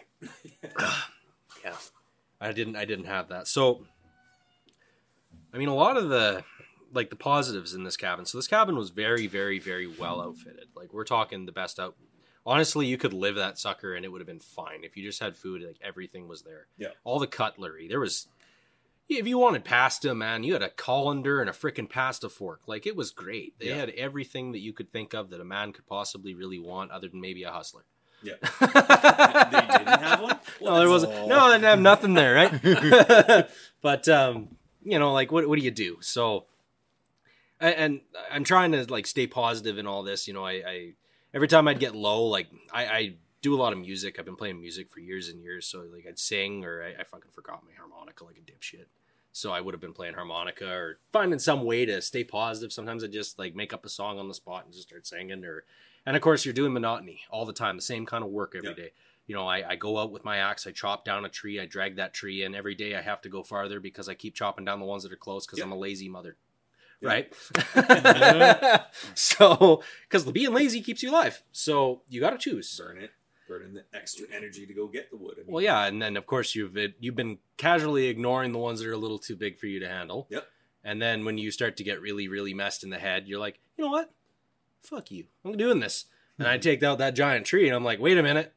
That was a dumbass mistake. Now I'm carrying logs that are like this big. Yeah. Which, there's two kinds of things. You get longer burn time off of a longer log, but you got to saw for 10 minutes to get it to cut. So it's make your choice, right? Yep. Make your battles. Obviously, some days I did not do as good as others, and there was a lot of really, really, really cold days. March was pretty brutal. I had set up myself a bed in there that was really nice. First time I'd actually slept on a nice bed in like months. There was an old foamy that was sitting in there. Yep. I had brought up my, I had a sleeping mat that I usually carried with me on like cases like that. So I ended up making like this really fluffy bed. And it was, I had the foamy all folded up and everything, and I had a pillow out of a chunk of foamy, and I was laying in that thing, and I was thinking to myself a lot, like, this is really good. I'm comfortable here. I've finally found a way to stop thinking about the bad all the time and to find a way to be comfortable being alone and being in the dark. And I can't say enough about how many times, like, it was just so horribly dark. I had a tree come down one time in a windstorm and hit the cabin so hard it shook it. It scared the crap right out of me. There were so many things out there. Like, you never saw any animals, but you always heard birds. You always heard little things here and there. Like, and it was always the same too. I don't know if I told you guys about Freddy, the squirrel. Freddy's a dick. I wanted to kill him very badly. I came up with multiple methods and mean, horrible ways. I took an old fish net and I made one of those little, like, catch loops out of a snare wire. And he was hanging out behind at the back of the cabin, and that little snare wire come up, and I just got it almost over his head, and then the fricker moved. That was the closest I got to killing Freddy, and he didn't like that. Well, and Freddy was, because I don't think we discussed now, that was discussed over supper. I guess I should talk about Freddy. Freddy is the squirrel that I actually made the stupid mistake of praying to the Lord to come and wake me up during the daytime, because I'm run down by the end of March. Like, we're talking, my body is bad. I'm seeing my hip bones. I'm seeing all of my ribs. My pelvis is horribly sunk in. My face is sunk in. I don't have a mirror that's really working all that well. The police officer, when he found me, said, well, don't you know that the Disney princesses just stared in the water? I was like, you frickin', all right, fine. Didn't think of that. But, like, I just knew that from my point of view how bad my body was getting. My legs were like, and you felt it every time you swung an axe or picked up a chunk of wood or run your saw or have to walk and get water. I really saw it in getting water, because every time I had to get water, I started out with snow, and then when the lake started to open up, I started carrying, they had one of those 20-liter cans, and I used to fill the can up, but I could never, like, when I started, I could fill it up, and then I started having to put 15 liters and then 10 liters and then like 8 liters, and then eventually it was just too much for me to even pick it up anymore, right? That was when my heart was really starting to go. I could probably talk about March all day. Oh, I guess I should bring up the books. So there was some books in the cabin for me to read. Really, really awesome, actually. So the first one was, what was it called? Golden Spurs by Anne Corteur. And I used that one for Firestarter because it was dog poop.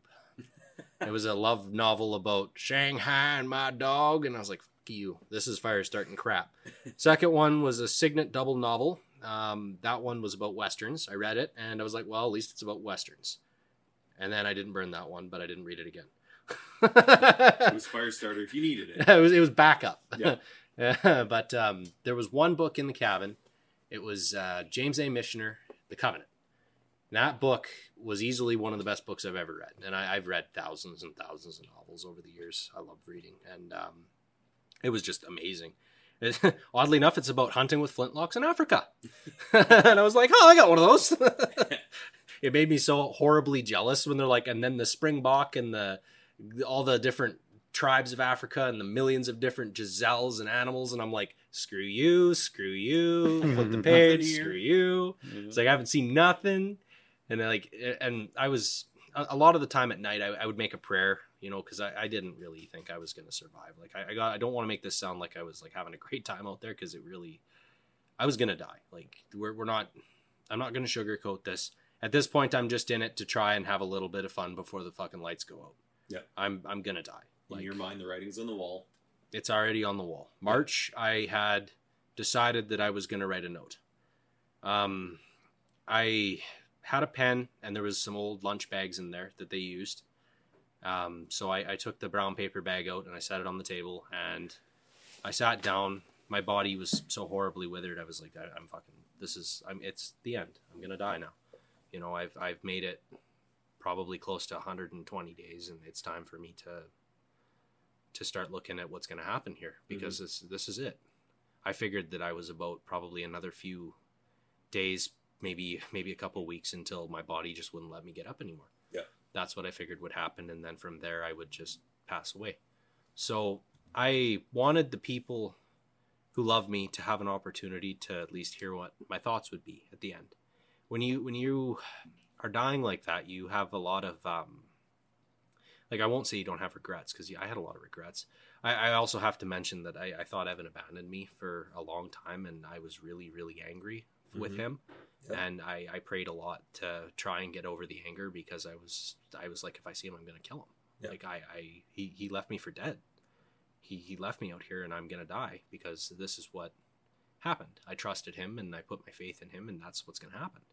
And I really had to try and sum up what had happened, because I also knew that there was a possibility that Evan didn't make it. Yeah. And I mean, I didn't believe that, but I thought, well, maybe he didn't make it, and it's time for me to put my thoughts down before something happens. You don't know when you're alone for that long if your mind's going to break. Yeah. You don't know. Like, I can't begin to describe to you. Like, if shit started talking to me, I probably would have been worried. But like, it's funny to laugh about this, but this was not laughable. Like, I was in so much pain all the time, and it was just such an agony and a drag, especially March. And like, I just remember April being really hard too. Like, March, April, May was a good month. We're gonna get onto that, but we're not quite done talking about the woe is me shit, because that was a long time, like a really long time. Imagine about 50 days of dying the worst way you can. Mm-hmm. Starvation is a joke. Like, if you I didn't understand starvation, and then when I lived through it, I now see what people in third world countries go through. Yep. I cannot go to a third world country. I know what those people are looking at me like. I get that now. Yeah. Like how to have your bones stick out like that. So anyway, I came up with a list of what I thought my regrets were going to be. Yeah, I took my note. I started a fire with it. That was kind of a symbolic move for me to be like, I'm not going to die here. Right. I wound up with some pretty crazy dreams in April. I was like, it was bad, like really, really bad. And I wound up dreaming about my cousin who had passed away from heart failure, and he wouldn't speak to me.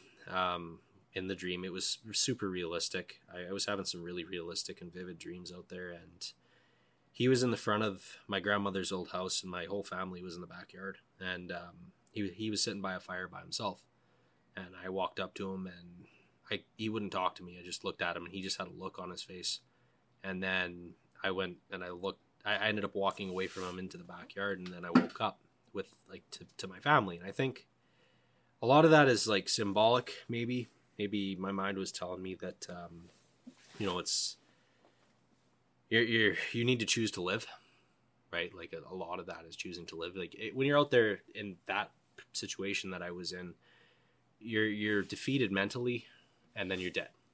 That's how it goes. If you defeat yourself mentally, if you do not stay strong in your mind, you will lose. You will give up. You will die. Every single day was a battle, no matter what. Mm-hmm. So you have to stay alive long enough to see spring. That was my goal. I mean, I get really emotional and I tear up all the time when I think about how badly I wanted spring. Spring was like, there's no emotion like that strong. How badly I wanted to see the birds come back and the plants pop up and the lake thaw out. And the symbolism is uncanny when we talk about that, because spring brings life. Yeah. Right? Across the board, spring brings life. Yeah. Well, and after facing that much pain all winter and being cold all the time, and like I was all the time I was cold. I had lost all my body weight. I couldn't regulate my body temperature with the shit anymore. The only time I was ever warm was when I had a fire going. Yep. The rest of the time I was bitterly cold. Anytime it was really cold at night, I wound up finding myself sleeping during the daytime when it was warmer. Yep. So I would be awake all night. And a trick that I was using for staying out of my own head was I was like, I'm going to write a novel in my mind. I'm just going to tell myself a freaking story. So I came up with some kung fu bullshit story about whatever, and it's just on and on and on for like 10 days straight. I told myself a story. Yeah. And that was how I kept myself away from the negativity that was chewing me alive, because it was eating me alive. Like I didn't want to die, and I have a rifle. Obviously, I can shoot myself. Like if I really want out, I can get out. But I was like, no, I'm not going to do that. I can't I could never face my family if I had done that. And I know obviously you're dead, but right. Like I could never have faced them knowing that. So I managed to get through that portion of it. I did a lot of praying, a lot of talking with the Lord, a lot of I never begged him, and that's the really messed up thing. I just thanked him every night for giving me the strength to get up in the morning, to get out, do my thing, stay alive another day. Thank you for letting my body handle the oats again.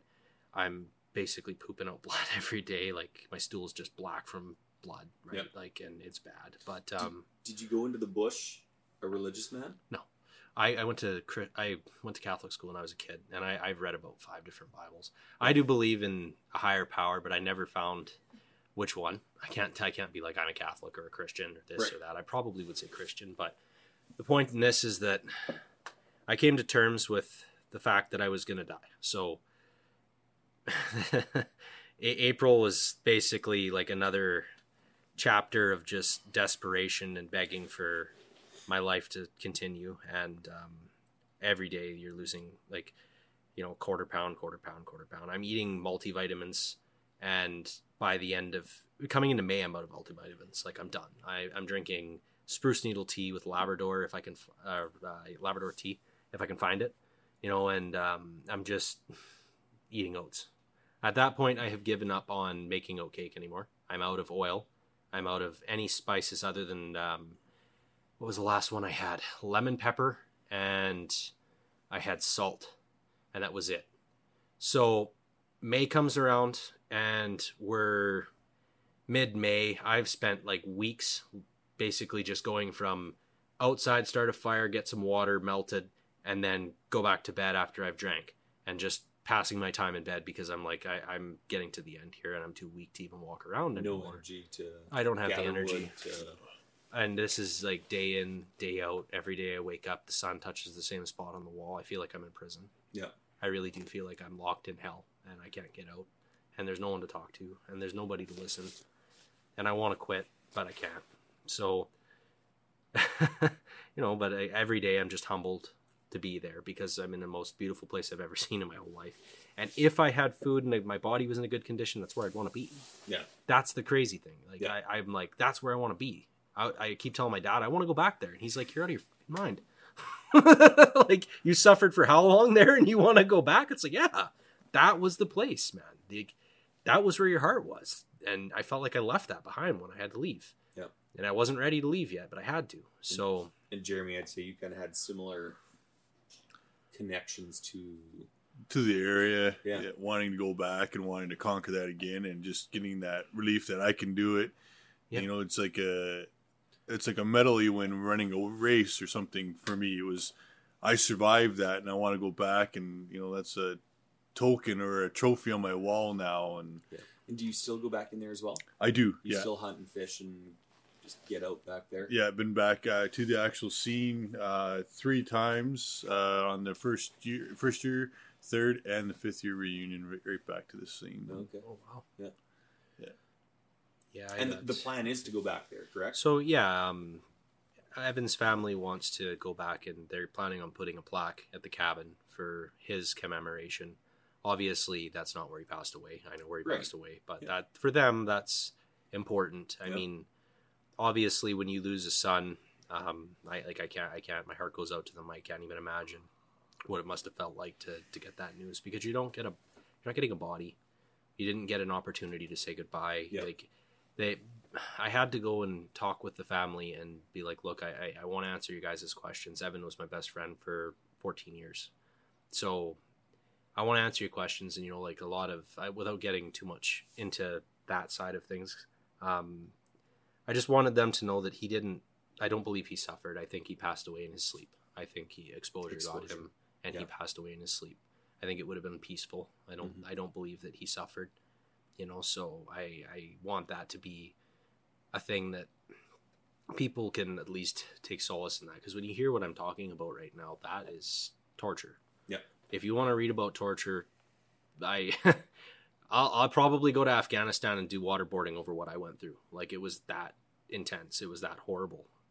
Suffering that long. But anyway, frick it. We're going. So May's a good month for Mitch. Mitch has a good month in May. The old gun. That was a good time. So, I ended up, what did I do in May? I flipped over the boat that was sitting out front. There was a 14-foot tin boat sitting out front of this thing, and my body's like wrecked. I can't even flip this thing. But leverage is your buddy, so you go get yourself a 20-foot pole. Get one of those barrels and roll it out of the cabin, wedge it into the snow, break everything free, shovel everything off, manage to flip the boat over. I've got a section of water that's flowing in front of the cabin now in May. I'm like, cool. There's open water here, and I started hearing cranes. The sheep and crane thing comes through Faro every year. They have a big festival. You have the migration of sandhill cranes every year, right? That's a big sign of life. Things are coming back. Yep. You know, that is a huge boost to my spirits. I'm like, sweet, this is what I needed. You know, this is going to be big for me. It was probably, I would hazard after mid-month of May, I had a black bear come to the front door. Right to the front door. And I had no frickin' idea what was going on. I just heard crunch, crunch, crunch, crunch, crunch. Evan had left a bunch of fish bones in a bowl in the snow out front of the cabin. I had no fucking idea. No idea. I hear crunch, crunch, crunch, crunch, crunch, crunch. And like, obviously bears don't make a lot of noise when they move. They're really quiet. But in the snow, they you hear the padding sound. Yep. And I couldn't identify it because it was the first sound I'd heard of an animal in 3.5 months. So I kind of walked up. Well, I didn't have my rifle. I just got out of bed, casually kind of just crept up to the front. There's a big plexiglass window, and I'm meeting you away from the black bear. And he looks up at me, and I look at him, and then he goes back to eating the fish bones. And I'm like, it took a solid 2 seconds for it to register. I'm like, that's a fucking black bear. Yum, yum. Yeah, oh yeah. Oh yeah. You want to see a speed loading? I loaded that gun so freaking fast. But I made a horrible mistake. So I opened the door. Should have shot through the plexi window. Yeah. Definitely should have shot through the window. But I was so out of it.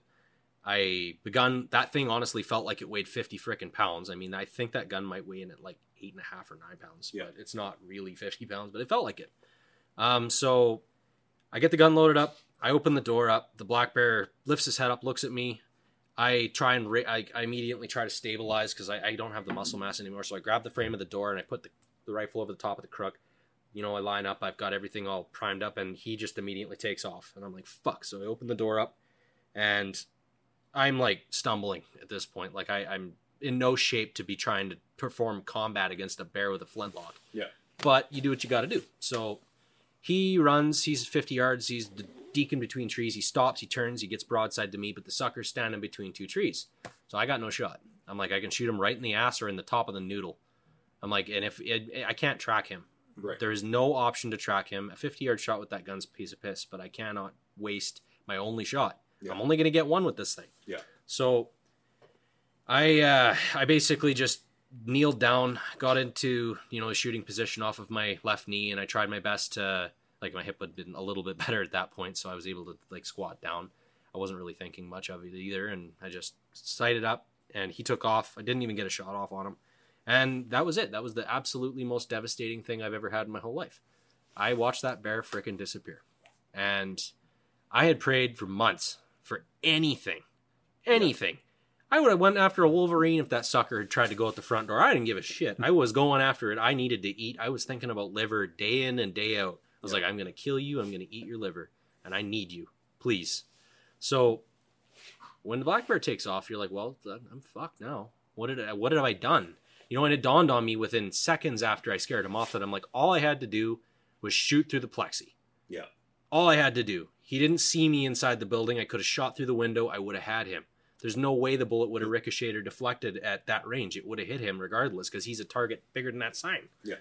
So those moments suck. Like I had one at the very end of my experience where basically I had the gate. I could walk around the gate on either side or crawl underneath, and I did the dumb thing, I guess I wouldn't call your idea dumb about not shooting through the window, but I decided, well, I'm gonna take the easy way out and crawl underneath, and it's one of those things you just just about didn't make it out because of that decision. Just because of that, right? Absolutely. And the dread that you feel after what you've done, and you feel like an idiot because you're like, I just passed up the biggest shot at meat. Yeah. That is 200 pounds of meat. I'm going to eat every freaking bit of that animal, and it's over. Yeah.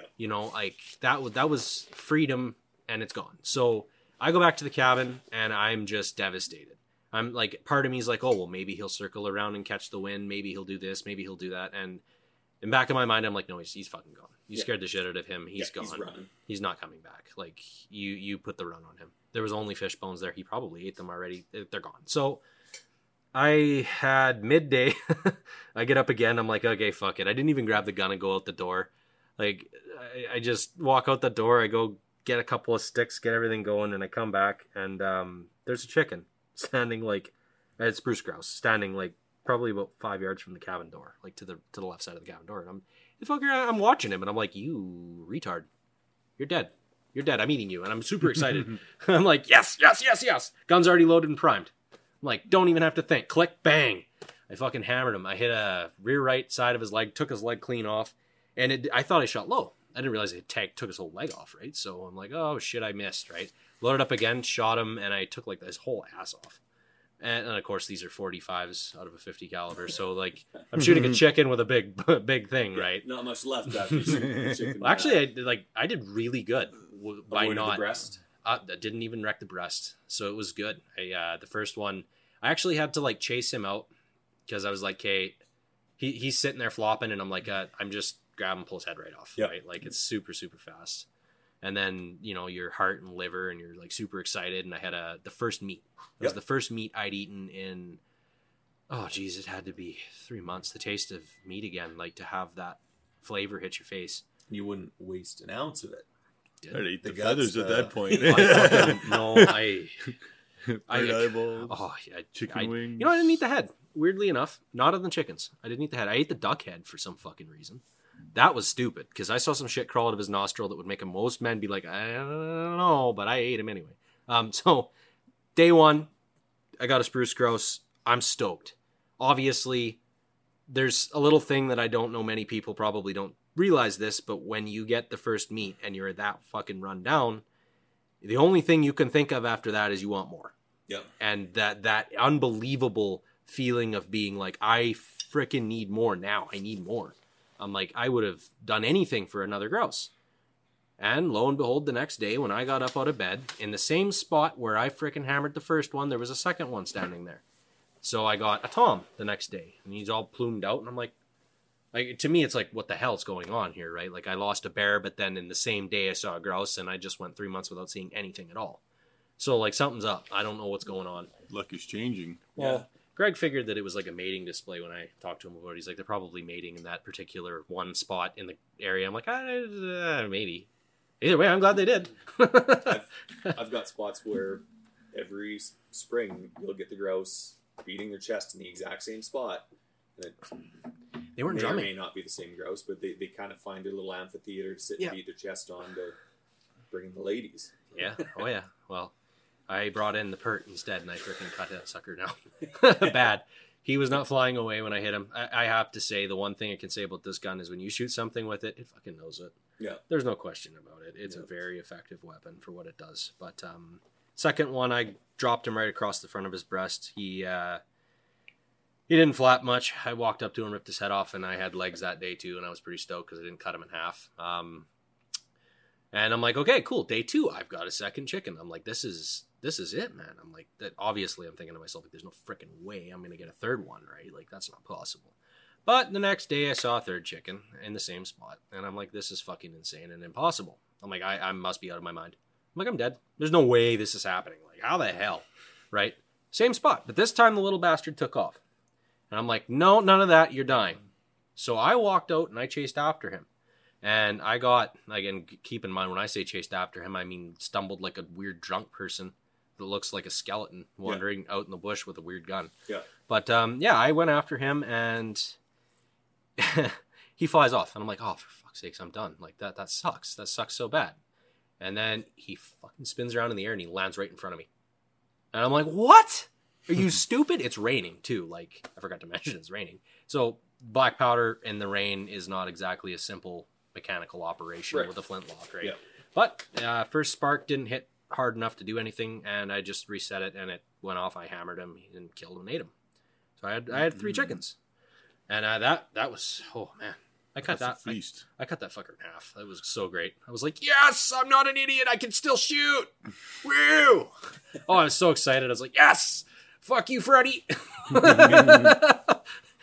and he was there. He watched. And he hung out with me, and it was pretty cool. Then I came up with a way of getting a duck after that. I was like, well, now I've got ducks in the water.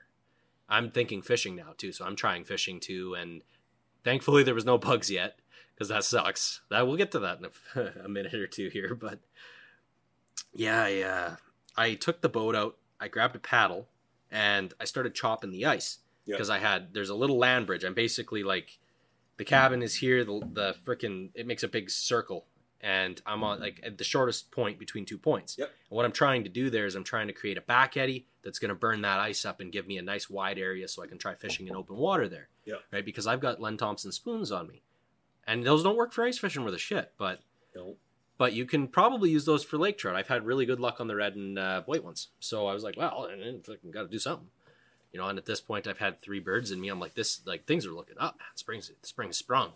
You know, I had the day of the duck. So they figured out that I cut this channel out, and they start, you know, they come down and out to where my little beach is, and then they come back out and right in front of the cabin. And I'm like trying to theorize how I'm going to ambush these little bastards and get a good clean shot on one. Yep. And I'm like, I gotta get a duck. I'm thinking to myself, like, this is going to be good. I gotta get a duck. Gotta. So. Yeah. Oh, it was freaking awesome. I plugged a mallard. I snuck up on them. They're wily little bastards too. They're very fucking intelligent birds. Not easy to sneak up on and hunt, especially not when you're not supposed to hunt them like that. But fuck it, you do what you gotta do. So at that point, it doesn't matter. I didn't care. But part of me wanted to get a twofer because they kept lining up, and I was like, I think I could get 2 in one shot, and that'd be kind of cool. So yeah, I actually had that line up, but we'll talk about that in a minute. I killed the mallard. I ate everything but the feet because they were weird. But yeah, you know, I probably could have ate the feet. Honestly, probably could have. And I didn't eat the duck guts. And the duck guts were like probably the reason I just about died from bears. Duck guts really fucking stink. Yep. Those are some horribly, horribly stinky shit. Yeah. And I thought I'd use it as fishing bait. Don't do that. I thought it would work. I mean, honestly, I was like, what do I have to lose? Yeah. What do I have to lose, right? So I had pulled the intestines out, put them in a sandwich bag, and let them kind of ferment a little bit. And I tried not to let that be anywhere near the cabin because I was like, there's probably going to... I saw one bear. There's a good chance I'm going to see another one. I'm not trying to bait them in, but... whatever happens. Yeah. At this point, I need the bait. So I I got, what did I shoot at next? I ambushed a beaver And I have no idea. Those things must be bulletproof because I swear I cranked him right in the frickin' head and he just went under the water and like was not impressed with me. I could have swore I shot it at an otter because he popped out of the ice randomly when I was in the boat trying to fish. Like I always just took the gun with me every time I went anywhere out there because it was getting to a point where I was always seeing an animal to shoot at. And I immediately realized that I was like, I don't have enough gunpowder. Like I fucked up big time. I have 30-45 caliber sabots, but I do not have enough powder to shoot 30-45 caliber sabots. I have enough to shoot probably close to 15. Oh, okay. So at that point, I'm like, well, one squeeze of that trigger will kill pretty much every animal that walks in the bush. Why am I shooting birds? Yep. I have to shoot something bigger. Yep. I have to kill something that's going to feed me for a day. Yep. Not just one little bit, but more. So, you know, I tried to hunt the beavers and I knew where they were hiding and I kept trying to ambush them with the boat and it was getting to be really challenging paddling around in this current because it's high water. We had forest fires that year and the snow melt happened super, super fast and I'm in the inflow to the lake. So I'm constantly battling a current and the wind's always coming in. I actually got like stuck out in the middle of the lake one time. The wind just carried me off and I didn't have the strength to paddle back. I spent half the day just laying on a random thing, picking fireweed and eating it. Because it's like, I got nothing left to do here. I can't go anywhere. I'm fucked. And then about 6 o'clock, the wind died down. The lake went crystal clear and I could paddle back. But good thing I didn't panic. Yeah, no kidding. Because that's not fun. So I guess what happened after that? I killed the duck. Duck guts. Let's talk about the bear that came through the wall. That was fun. For sure. So I was sitting in bed. This was end of May. I had success killing chickens and ducks. I heard a noise to the right side of the cabin. It sounded like something was raking the wall with claws. I leaned up plywood up against the wall, and I heard the plywood hit the dirt, and then I heard raking. There's a hole in the wall down there, and I didn't board it up yet. I was like just basically not worried about it, and I could hear this black bear like working on the fucking wall. And he obviously smelled me inside. Like I've come to terms with the fact that I was actually being predated on. He was trying to kill me. So I didn't have time to really think about it. I grabbed the gun. I loaded the gun. I walked right outside with my rifle, and I ended up like he stopped as soon as he heard my feet hit the floor. I exited the door. The door swings out towards the right side of the cabin. So he came out at the same time as me, and we were like me to you away. And I shot him offhand. So I killed my first bear offhand without aiming. Oh, yeah. I just went like this and just fucking went bang and shot him. I didn't even think because I was like, he's going to fucking jump me. I got no chance. So I hammered him. I got a quartering away shot. Both of his lungs were fucking toast, and I broke his arm. So, but I didn't know that. It was dark. It was like, fucking, well, it was end of May, so we're talking probably like almost equinox conditions, I think. So we're almost equal amounts of day and night. Okay. But night, when I say night up there, obviously, you know that it's twilight, right? Yep. For the most part. So it wasn't like pitch black, but it was dark enough that I wasn't able to really see far enough. Yep. And I'm like, I didn't feel comfortable pursuing this bear in the dark. I was like, I'm not strong enough to fight a bear. Yeah. I can't do that. So I've heard that's a thing. Not being strong enough to fight a bear. Well, I know that, right? Like even with my gun in my hand, like it doesn't mean anything, and that thing could just not go off and fucking leave me dead. Yep, that can happen. So I went back inside, threw another 50 grains of 2F down the bore with another 45 caliber sabot on top, reprimed, walked outside. And he had spun around and was basically staring right at me, but he was about 25 yards from me. And I shot him again. I'm just like, fucking... But this time I took my time, I aimed, I got a really good shot on him. Yep. And he was dead probably like 5 seconds after that. He just literally went for 20 feet and curled up in... Of course, they always die in the worst fucking spots. Oh, for sure. They never die anywhere convenient. Bear always does that. Nastiest bush ever, a swamp, a slough. Yeah. Oh, in this case, it was like deadfall. He crawled over and into this pile of deadfall where I had 3 trees and a big triangle. And I'm like, oh, great, I've just got to climb over this giant tree, and it's a good thing my legs don't work. And, I forgot to mention, my heart's failing at this point. So I'm suffering from pulmonary edema. Yeah. My legs were swollen, and my scrotum was like this big. Yeah. I'm not shitting you. Like, it was bad. So I had huge balls when I did this. Like, massive grapefruit balls. balls. You need big balls to take on a bear, that's for sure.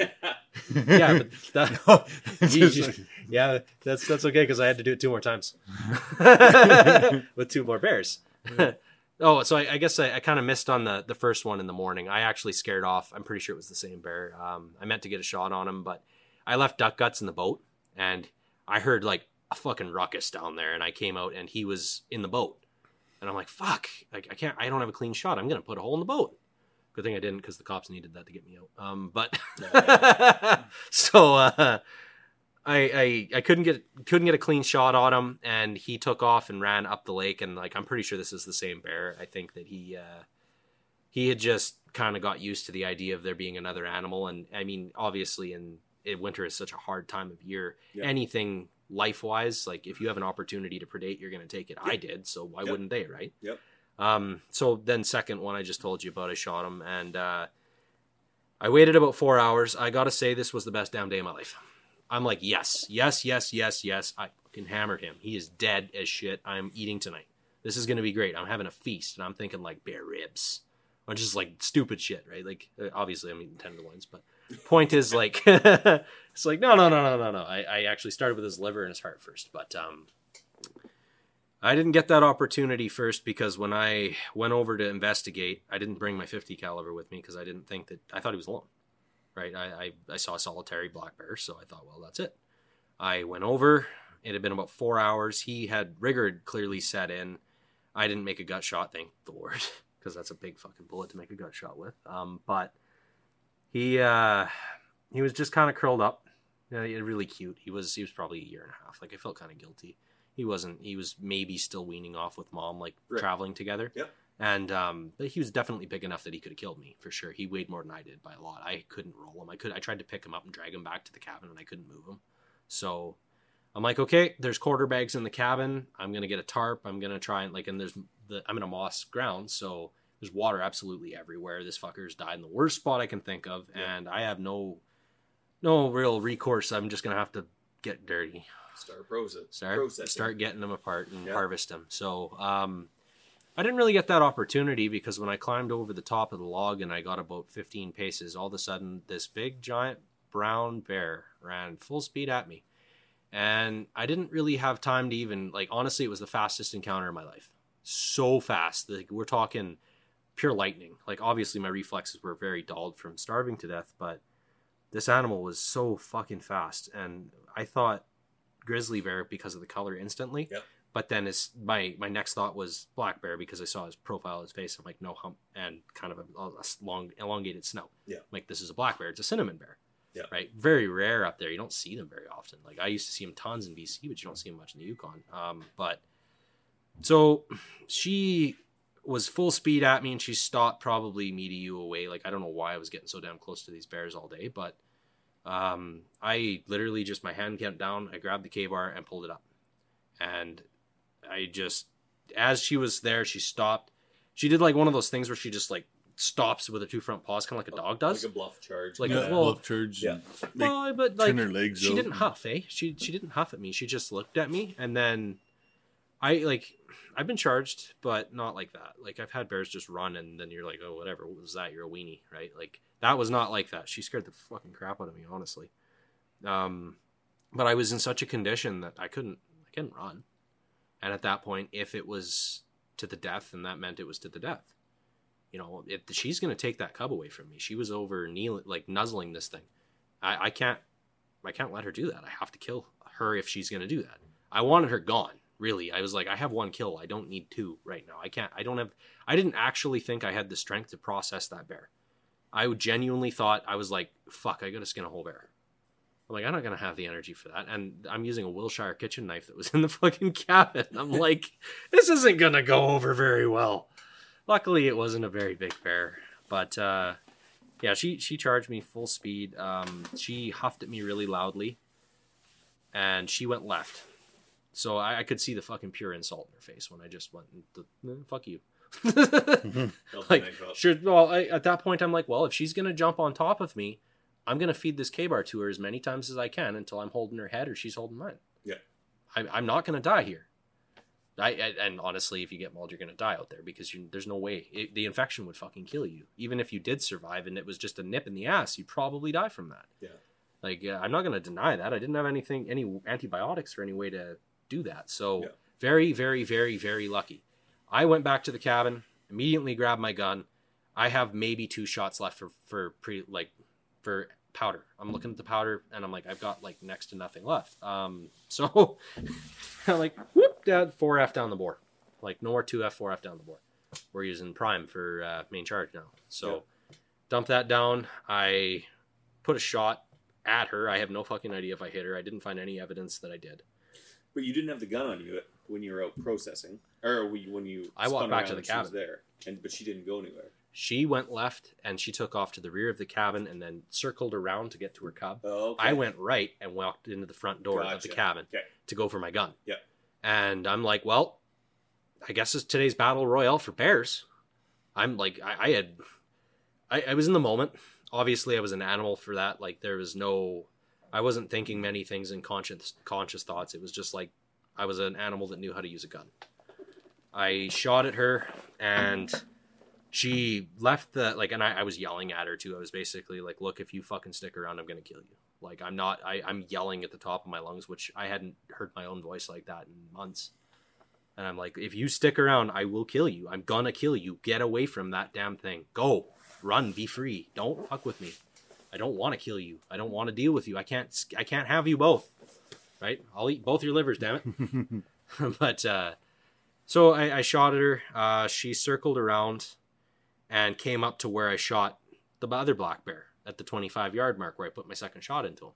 And she stared right at me. And I'm like, oh, fuck. I went in the cabin and I'm thinking, she's coming to the wall. Like, I'm not even going to have a chance to fight this thing off. I got to reload my gun again. This is the 4th time. That thing's loud when you don't hear a gunshot in a really long time. I'm like, fuck. And I'm just like, blast a little bit of gunpowder down the bore. And all I've got left is a little bit of prime left in my powder pen. I'm completely out of gunpowder now. I think I might have put 20 grains of charge down the bore. So we're talking like I probably could have thrown the bullet harder. Yeah. Really. But it sounded so weak when I aimed center mass and just squeezed the trigger. She was like facing me like the book was right there, just like that. And I just fucking squeezed it around right under her chin. I was like, aim for the guts. Fuck it. Like, what are you going to do? Right? Her heart's right about there. Pull the trigger. What are you going to do? And it sounded so weak. She took off to the rear of the cabin and she stopped and she nuzzled down and picked something up and chewed on it and then like sauntered off like nothing happened. And I'm thinking like, I didn't hit her? That's my first thought. Like, nothing reacts like that when you get shot. Like, most things are like, okay, cool. I'm going to, you know what I mean? Like, it obviously. So I didn't really know how I was going to handle that. I was like, fuck, she's probably wounded now for sure. But I didn't find any evidence of hair, any evidence of blood. Like, I looked absolutely everywhere. For whatever reason, I could somehow manage to make a perfect quartering away shot in the dark, but I couldn't hit that freaking bear in the daylight. Well, I that's why it's like, what the hell happened? I don't understand. Right? Like, I don't blame the gun. Odds are it was me because I could barely hold it up. Yeah.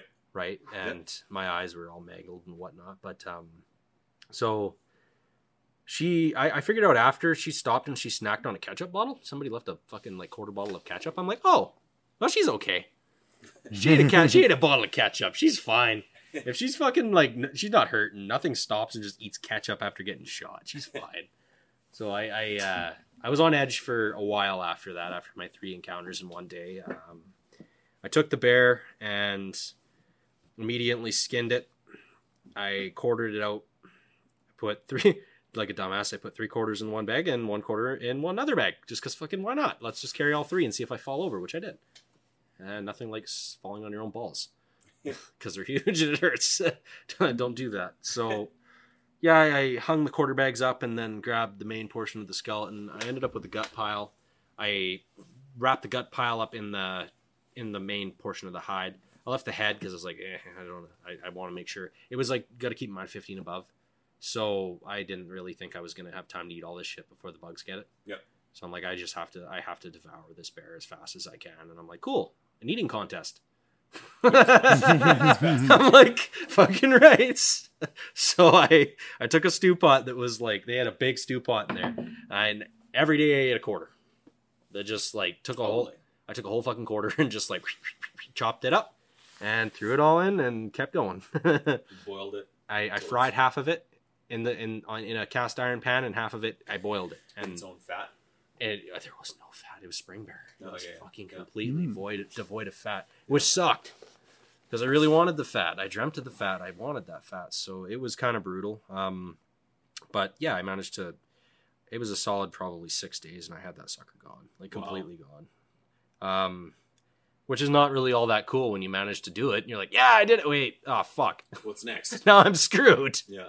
What do I do? So that was when I was like, well, I guess I better start wandering around, and maybe I wounded that bear, and I'm like, let's go chase a wounded bear that might have got away 6 days ago. Like, your mind is just so messed up after that. How did your guts do with that much food after starvation for so long? So I was a projectile poop machine. Okay. That was not fun. Yeah. Not fun. I got to admit, like, I was bleeding internally for so long. It was just like it was bad. At this point in time, did you still have any of that 4 rolls of Charmin Ultra left? Or? Oh, actually, there was like 6 or 8 rolls left. They had a whole container, like a Rubbermaid tub of toilet paper. Oh, I was like, yes. Oh, projectile. You'd think so, but like when you're wiping mostly blood, it's not that much fun. That's not so much fun. No, like honestly, and the really bad thing that I did, I made a really horrible mistake, and we'll talk about spices now. I had 70 pounds of food grade salt. What makes anything taste better? Salt. You generally put salt on shit. So I was putting way too much salt on everything.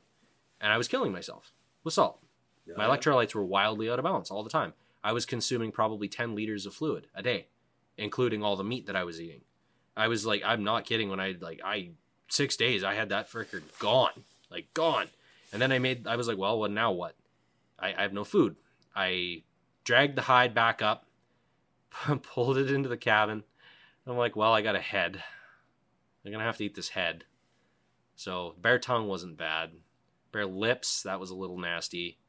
I didn't eat the nose because I just couldn't get over the fact that it looked like my dog's nose. I was like, I can't do that. Yeah. That's just a little weird. But I mean, like, it must have been nice because I ate the bear in 6 days, so I felt like I could be a little picky. Yeah.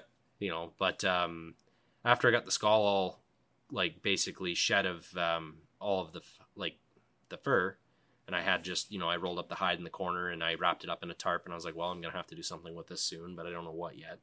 I wound up taking my bear skull, boiling the crap out of it. The 2 cuts that are right above the top of the jaw are fucking like to die for. I would totally like take those cuts again off of any animal I shoot because they're really good. Yeah, they're like steak. They were really good. There's like, because there's all muscle, right? Yeah. But then the eyes were a little nasty. I won't deny that. What else did I eat that was really messed up? Well, let's talk about the brains. We're finally there. We're finally there. The bear brain. I ate the bear brain. Okay. I ate a bear brain, and I used a spoon. It was really messed up. I pulled the last vertebrae off, pulled the head out, grabbed this thing, and just started like scooping the brain out in the morning. And figured you use like a straw. It might work a little bit better, eh? We didn't have one. We didn't have one, or I would have. Okay. But I tell you, in the morning, there's nothing better than brains. That was real good. It'll make you smarter. No, it didn't. So yeah, I devoured that. The worst thing was definitely a bear hide. Eating the hide was fucking unbearably hard. That was so fucking gross. That was like, it just put me back into perspective of what situation I was in again, which was really bad. Because like, honestly, have you ever eaten a baseball glove? Like, I know that sounds like a really stupid question, but like, come on, like, once or twice I tried it. I boiled it, seasoned it, threw it in the fucking oven. Yeah, why not? That was about the size of it. No, like, no shit. Scrape the hair off after it's been burnt in the cabin, and just, yeah, let's not talk about that. So. Anyway, boiled after. No, I didn't. Because I do want to talk about that. So, like with the hide, how did you? How did I process it? Well, yeah, how did you cook it? So you could eat it. Took my Leatherman knife out. I took the serrated section. I cut it into long strips. Yep. I rolled those strips up and whipped them in the fire. Okay. And then I took that and I just started taking a stick and moving it around in the fire and getting rid of the hair. Okay. And as long as I had the dampener open, I was shooting all that shit out the fucking door, and it was gold. Yeah. But if I opened the door up and any of the smoke came back in my eye, burning your eyes, burning your mouth, nothing like I burned a porcupine, and that was pretty gross. But the bear was like, wow, that was nasty. So, Don't do that. Anybody listening, don't eat the bear hide. They're furry and cute. Don't kill them and eat them like that. That's mean. But so after that, I went back to Oates for about a week and a half, 2 weeks, and we're now into June. We're at the end of June. Yep. So I'm like getting close to being rescued, and I didn't know it yet. Yep. I wound up having the heli come in low. I heard a heli. First time I've heard a helicopter in a really, really long time. And I wave, and I know they make visual contact with me, and they wave back, and I'm like, okay, I now have seen this. They're here for me probably, but I don't know. They hovered over the swamp. They dropped in. An RCMP officer and a conservation officer jumped out. They came by. They were just like, are you with Evan Russell? And I'm like, what do you mean? Did he make it back? Like, where's Evan Russell? Well, where's Evan Russell? Yeah. I immediately knew when they said that he was dead. Like, that destroyed me instantly. Yeah. I was like, he didn't make it back, and there's no way that he had the luck that I had. Yeah. So, it was really brutal in that regard. I guess the other thing was like they basically just came in. They rushed me out of the cabin as fast as they could. The conservation officer, he was a really good guy. He told my family that he figured I had another 2 weeks to live. He figured I was dead in 2 weeks. Wow. So take that with a grain of salt, because they told you in 3 weeks they're gonna give up on you. And I made it a lot farther than that. But the other thing was, they got me on the heli. They brought me over, so helied me out to Faro. And the COs basically just like, they put the headset on me, and I'm just dead calm. Like I'm gray pale. Like I have a heartbeat of like 30 beats per minute. I'm seriously dying. I'm suffering from pulmonary edema, and I've got the chemicals in my blood that say that I'm dying. Right? Yeah. And I mean, you went into the bush knocking on 200 pounds. Yeah, I was about 190. And 190, and I came out at 127. Wow. 127. When they pulled me out of the woods, keep in mind, that's after me killing and eating a bear in 6 days. Yeah. So like, imagine what they found.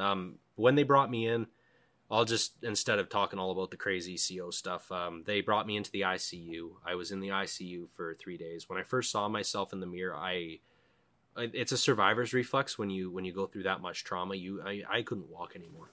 I couldn't stand anymore on my own. I had to use a walker and basically go through the steps of walking with a walker, and then I had to walk with a cane after 3 days, and then I was walking with a cane for probably close to 10 days.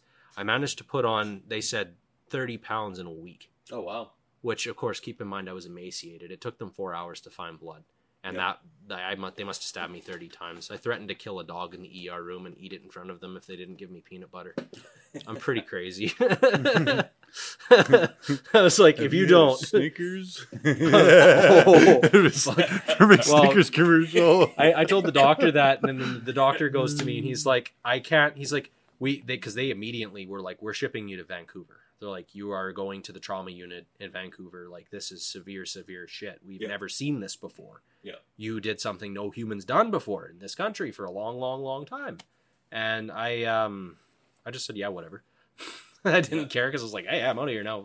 Good for me. I can watch SpongeBob on the TV in the hospital. Woohoo.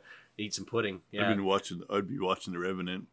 I didn't want to see any of that shit for a while, man. Yeah, that's unfrickin' believable. I mean, like, the big thing for me was the just, like telling your family how much they're worth to you. Like, I gotta like reiterate that I lucked out. I should be dead by a lot. You didn't. We discussed it earlier in the day, but not on the podcast. You didn't tell us how they found you. How they found me? Oh yeah. So there was a person that came forward in Faro. I don't know who. Before you get into that, though, I do have to rewind and say, at what point were you reported missing? Originally, I think it was in November, and then they confirmed the story that Evan had told his parents, and basically they said, okay, those guys know what they're doing. They're fine. They figured that we were out trapping. Everything was fine. Yeah. It wasn't until Evan's sister had bad feelings about this in June, and she actually reported me missing and Evan missing, and that was when I believe they had the search on for about 3 days. Okay. And then in the ICU, I was basically grilled by detectives for a little bit, and I just told them everything I could think of because I just wanted Evan to come back. I didn't, I'm not hiding anything. I didn't. So many people, like, I know this is going to sound horrible. They're like, "Did you eat him?" I'm like, "No." Well, and I mean, it's a valid point. But so many people would think that, right? Like, I would have ate the gun before I ate the person. Like, there's no way. No, he would eat me though.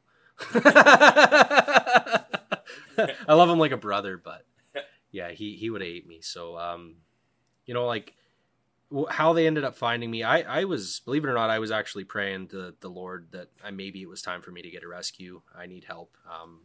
And I'd never asked through the whole winter. I never cried through the whole winter.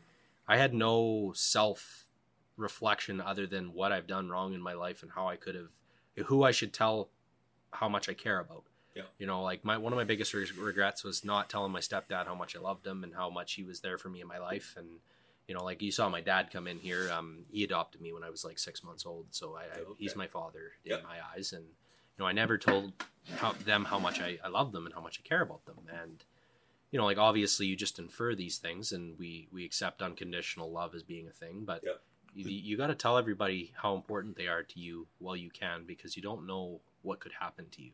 You don't realize how important they are to you when you get in that situation where you're not going to make it. You're not going to be able to tell them your last few feelings, and that's not a happy place. No, and that wears you down really hard. So, if I could ever say that, it's hug the people and tell them that you love them and make sure that they understand that you care, because if I had died out there, there's a very good chance they never would have found my body. That bear that I killed was coming to eat me and remove me from that cabin. They probably would not have found me.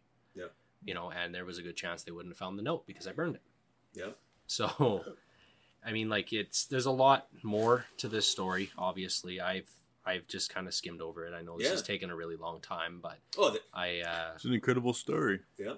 And I mean, this has been we're knocking on 4 hours, and there's a lot of things that, when we first met, it was about an hour and a half that we discussed it, and it was a hell of a story back then. And now 4 hours, it's that much more hell of a story to get into the details of it. And like you say, there's still a lot that's been left out that now that you've got it out there, now that you've talked about it, now more people will want to hear about it, and then more will come. You'll remember more things. More will come to light. The rest of the story will come out now, right? Like, this is just scratching the surface. But absolutely. There's 244 days there of craziness. Like, it's quite the story. Yeah, okay, and I said back it up but get into how you were rescued, how you were found. So, I won't get into names about who, like, because I wasn't told myself. They wanted to remain anonymous, but the Conservation Service was contacted in Faro by an anonymous person, and they said that they had a dream that Jesus told them that I was at Glenlyon Lake at the tail end of the cabin. And the conservation officer knew about the cabin, obviously, and they were using the chopper for 3 days up to that point to try and find me. So they responded to that tip, and they showed up, and it was like the first place they went that morning right after getting the tip, and I walked out the front door and waved at them. And I mean, like, I was 3 days before when I prayed to the God and said, look, I could really use a rescue, man. Like, I didn't ask at all for a rescue.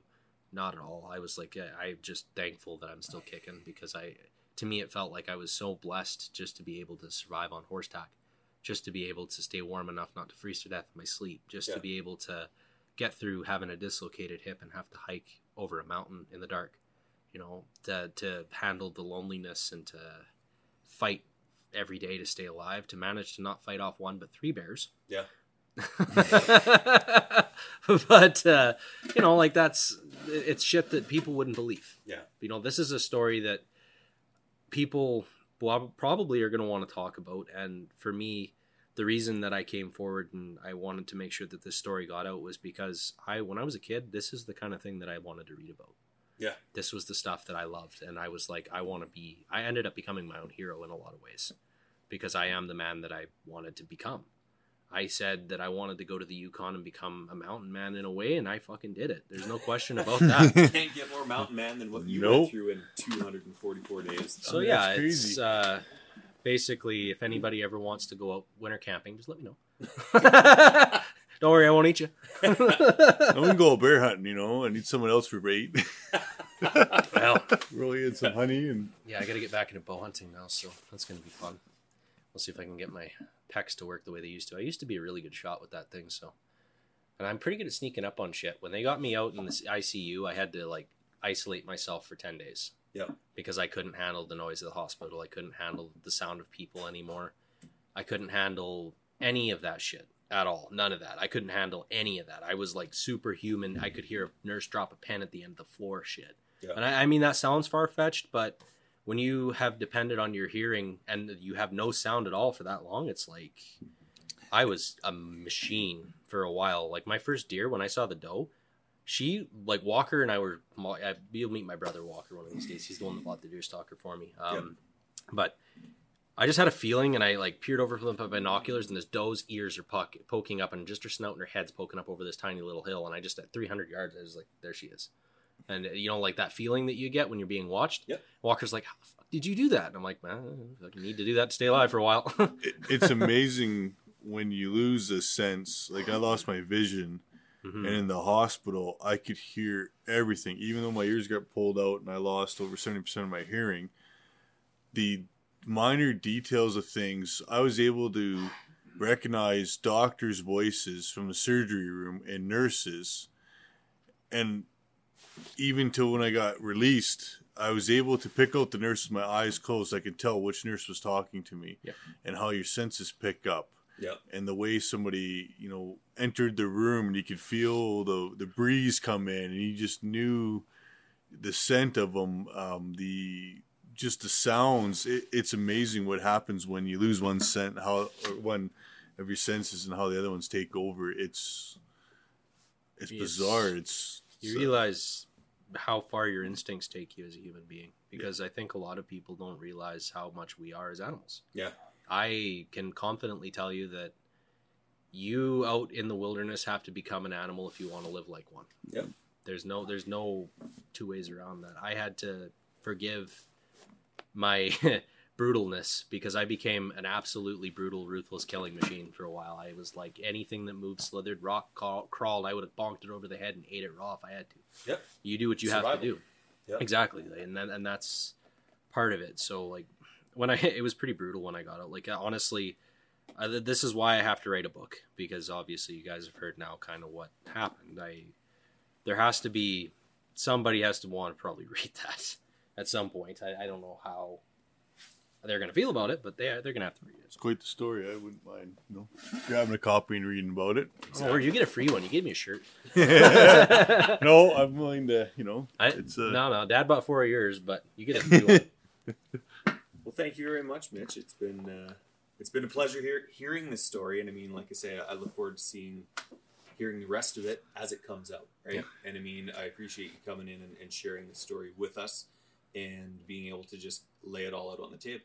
Yeah. And no matter where it goes from now, people can always come back to this podcast to hear the rest. Because I mean, as you become more comfortable talking to whether it's news agencies or whatever's next, they, for the most part, will probably be quick snippets to get people to click and hear a little bit of the story and read the one-page article that comes out. But then, I need to hear more about that. And then they can go back and they can hear your version of the whole story, unedited, without any spin put on it, as the news agencies are known to do.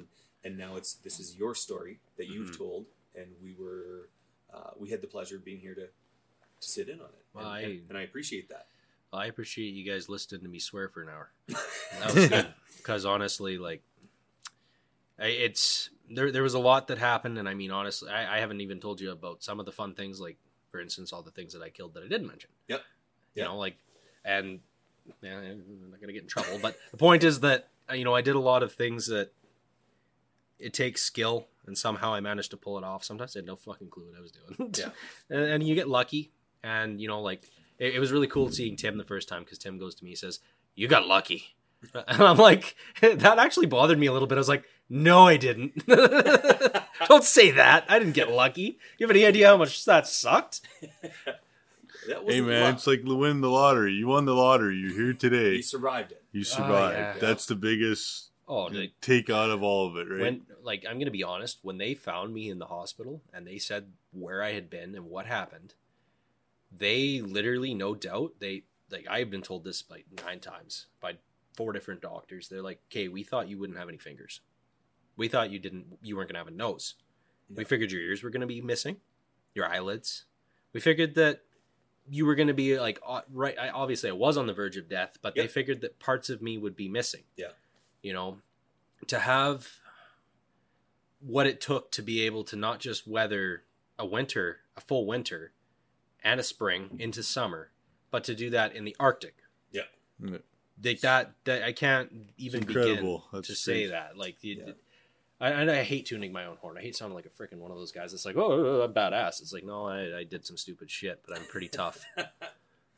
Well, thanks again, Mitch, for coming and telling the story, and thanks, Jeremy, for sitting in on this and giving your perspective and questions and stuff. And in my mind, I think it's pretty darn cool that you guys get to, moving forward, talk and help each other out, as you've both gone through very harrowing, life-changing experiences and death-defying in 2 totally different ways, but both outdoor survival stories. So to all the listeners out there, if you have a story, you know someone that would be a good guest, I highly recommend reach out to us. We'd love to have you on. We'd love to hear the story, and you heard it here first on Hunt Hard Talk Free. Thank you very much, gentlemen. Really appreciate it. Yeah, you bet. Awesome. Thanks.